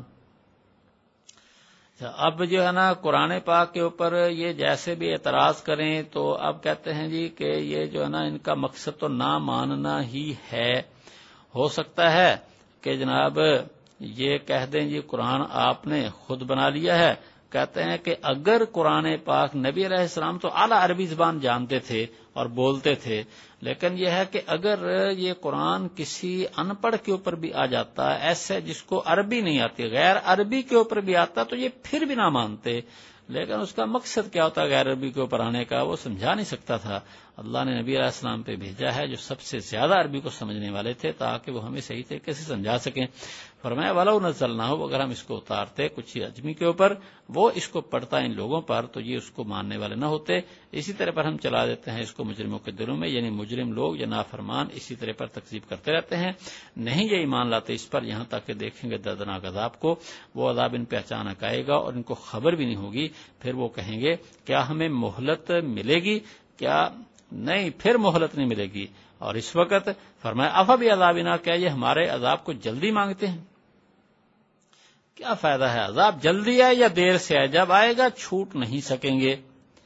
افرائیتا، کیا آپ بتائیں تو صحیح، اگر ان کے پاس ان کو ہم کئی سال تک جو ہے نا دنیا کے فائدے پہنچائیں، پھر ان کے پاس آئے جس کا ان سے وعدہ دیا جاتا ہے عذاب آ جائے، ما اغنانہم ما کانوا یمتعون، جو ان کو فائدے پہنچائے جاتے ہیں، جو دنیا کے نفع دیے جاتے ہیں، وہ ان کو کسی کام نہیں آئیں گے. وما اغنانہم وما اہلکنا من قریۃ، ہم نے نہیں ہلاک کیا کسی بستی کو مگر اس کے لیے ڈرانے والے ہوئے ہیں، ذکرہ یاد دلانے کو یا نصیحت کرنے کو. تو یہی بستی نہیں، پہلی بستیاں جتنے بھی ہلاک کی گئی ہیں بستیاں، ان کے وہاں اللہ کے انبیاء آئے ہیں، لوگوں کو یاد دلائی انہوں نے باتیں اور نصیحت کرتے رہے ہیں، لوگ نہیں مانے، تباہ ہو گئے۔ وما كنا ظالمین، ہم ظالم نہیں ہیں۔ اب یہ کہتے ہیں کہ بعض مکہ والے کہہ دیتے تھے قرآن پاک جو ہے نا وہ کہ معاذ اللہ شیطان یا جن لاتا ہے، جیسے جب شروع میں قرآن پاک کی نبی علیہ السلام نے دعوت دی ہے اور جو تھا ابو لہب اس نے انکار کیا، اس کی بیوی نے، تو ایک دفعہ نبی علیہ الصلوۃ والسلام کچھ دن بیمار ہوئے تو ابو لہب کی بیوی کہنے لگی مجھے لگتا ہے کہ وہ جو شیطان ہے نا تیرا وہ چھوڑ گیا معاذ اللہ تعالی۔ اللہ فرماتے ہیں وہ تو اس وقت سورۃ والضحیٰ بھی نازل ہوئی تھی اس کے بارے میں، تو ان آیات میں بھی اس کے اعتراض کا جواب ہے وما تنزلت بالشیاطین، قرآن کو شیطانوں نے نازل نہیں کیا۔ یہ جس طرح پر بعض جادوگر قسم کے لوگ طویل دھاگے کرنے والے، ان کا جنوں سے رابطہ ہوتا ہے، جنوں کو قابو کرتے ہیں، ان سے باتوں کی پوچھتے ہیں، کوئی مشورے کرتے ہیں، کوئی کام کرواتے ہیں، اللہ کے نبی ان چیزوں سے پاک ہیں، اور میں شیاطین نے اس کو نہیں اتارا اور ان کے لائق نہیں ہے اور نہ وہ طاقت رکھ سکتے ہیں، ان کے بس کی بات کہاں ہے قرآن جیسے مضامین وہ پیش کر سکیں، ان کے بس کی بات ہے، نہ ان کے لائق ہیں۔ انہم عن السمع لمعزولون، بے شک وہ سننے سے دور رکھے جاتے ہیں، جب قرآن آتا ہے فرشتہ لے کر آتا ہے تو ان کو قریب بھی نہیں آنے دیا جاتا، سیدھا براہ راست نبی علیہ السلام کے اوپر ہی آتا ہے۔ فلا تدع مع اللہ الہا آخر، بس نہ تو اللہ کے ساتھ کسی اور خدا کو پکار کہ ہو جائے گا تو عذاب دیے ہوئے سے۔ تو نبی علیہ السلام کو مخاطب کر کے امت کو سمجھانا مقصد ہے، اور آپ ڈرائیں اپنے قریبی رشتہ داروں کو۔ چنانچہ جب آیت اتری تو نبی علیہ السلام بہت صفا پہاڑ کے اوپر کھڑے ہوئے اور آپ نے جو ہے نا مختلف لوگوں کو بلایا، مکہ کے لوگوں کو، جب اکٹھے ہو گئے تو آپ نے انہیں کہا کہ آپ بتاؤ کہ اگر میں کہوں کہ اس پہاڑ کے پیچھے ایک لشکر تم پہ حملہ کرنے والا ہے، کیا میری بات مان لو گے؟ انہوں نے کہا جی مانیں گے۔ آپ نے فرمایا کہ میں تمہیں، یعنی سب نے کہا کہ ہاں ہم نے آپ کو کبھی جھوٹ بولتے نہیں دیکھا، آپ ہمیشہ سچ بولتے ہیں۔ آپ نے فرمایا میں تمہیں جو ہے نا بڑے عذاب سے ڈرا رہا ہوں، چونکہ اس سے پہلے جو ہے نا آپ کے بارے میں ان کو پتا تو تھا کہ آپ نے نبوت کا دعویٰ کیا ہے، لیکن یہ ہے کہ آپ نے لوگوں کو اپنی طرف عام دعوت نہیں دی تھی۔ تو جب آپ نے کہا کہ میں بڑے دن کے عذاب سے ڈرا رہا ہوں، اس سمجھ گئے کہ اب یہ ہمیں بھی فرما بردار اپنا بنانا چاہتے ہیں۔ اس پہ جو ابو لہب تھا اس کو تو جناب غصہ چڑھ گیا، باقی تو خاموش، اس نے خاموشی کو توڑا، اور وہ رشتے میں آپ کے والد بہت گرامی قدر کا بھائی بھی تھا۔ اب اس نے جناب غصے میں آ کر کیا ہے کہنے لگا معاذ اللہ تعالی، یعنی آپ کو گالی برا والا بددعا بھی دی ہے، اور پھر کہا کیا اس کام کے لیے جمع کیا تھا، اس کے بارے میں سورۃ تبت یدا ابی لہب نازل ہوئی ہے۔ تو اس کا یہاں ذکر فرمایا وانذر عشیرتک الاقربین، اور اپنے قریبی رشتہ داروں کو آپ ڈرائیں۔ تو نبی علیہ السلام یہ حکم پورا کیا، واخفض جناحک لمن اتبعک، اور جو آپ کی پیروی کرے ایمان والوں میں سے ان کے لیے آپ اپنا جو ہے نا وہ دامن کو آپ جھکائیں۔ فإن عصوک، اگر یہ لوگ آپ کی نافرمانی کریں تو کہہ دیجئے میں بیزار ہوں اس سے جو تم کر رہے ہو، اور آپ بھروسہ کریں اس ذات پر، اللہ کے اوپر جو زبردست رحم کرنے والا ہے، وہ جو آپ کو دیکھتا جب آپ کھڑے ہوتے ہیں، یعنی جب آپ نماز میں کھڑے ہوتے ہیں اللہ دیکھتا ہے، اور آپ کا چلنا پھرنا سجدہ کرنے والوں میں، جب تہجد کے وقت آپ جو ہے نا صحابہ کی خبر لیتے ہیں، یا اس کے علاوہ جو آپ مقتدیوں کی دیکھ بھال کرتے ہیں، جو بھی صورتحال، ہر وقت اللہ جل شانہ آپ کو دیکھ رہے ہیں۔ انہ هو السمیع البصیر، بے شک وہ سننے والے جاننے والے، انہ هو السمیع العلیم۔ هل نبیکم، اب وہ کہتے تھے جی کہ یہ قرآن با معاذ اللہ جنات لے کر آئے ہیں، فرمایا حاشا وک اللہ، اب ان کو کہیں بتاؤں میں کس کے اوپر شیطان نازل ہوتے ہیں، جنات جو ہے نا یا شیاطین کس کے اوپر آ کر اس قسم کی باتیں بتاتے ہیں، تنزل علی کل افاک نسیم، اترتے ہیں ہر گناہگار جھوٹے کے اوپر، جو آدمی پیشہ ور جس جھوٹ پہ جھوٹ بولنے والا ہے، معمولی جھوٹ بھی نہیں، جو جھوٹوں کا پیشوا ہوتا ہے اس کے ساتھ ان جنات کا تعلق ہوتا ہے، وہ ایک سچی بات ہوتی ہے اور 100 جھوٹ ملا کر اس کو شائع کرنے والے ہوتے ہیں۔ یلقون السمع، وہ یعنی جو ہے نا شیاطین ڈالتے ہیں سنی بات، اور اکثر جھوٹے، کوئی ایک آدھ بات جو ہے نا جنات اوپر سے سن لیتے ہیں، اور باقی جو ہے نا وہ اپنی جھوٹی باتیں ملا کر اس کو شائع کرتے ہیں۔ اور آگے کہا والشعراء یتبعهم الغاوون، شعراء جو ہے نا ان کی پیروی کرتے ہیں جو گمراہ قسم کے لوگ ہیں۔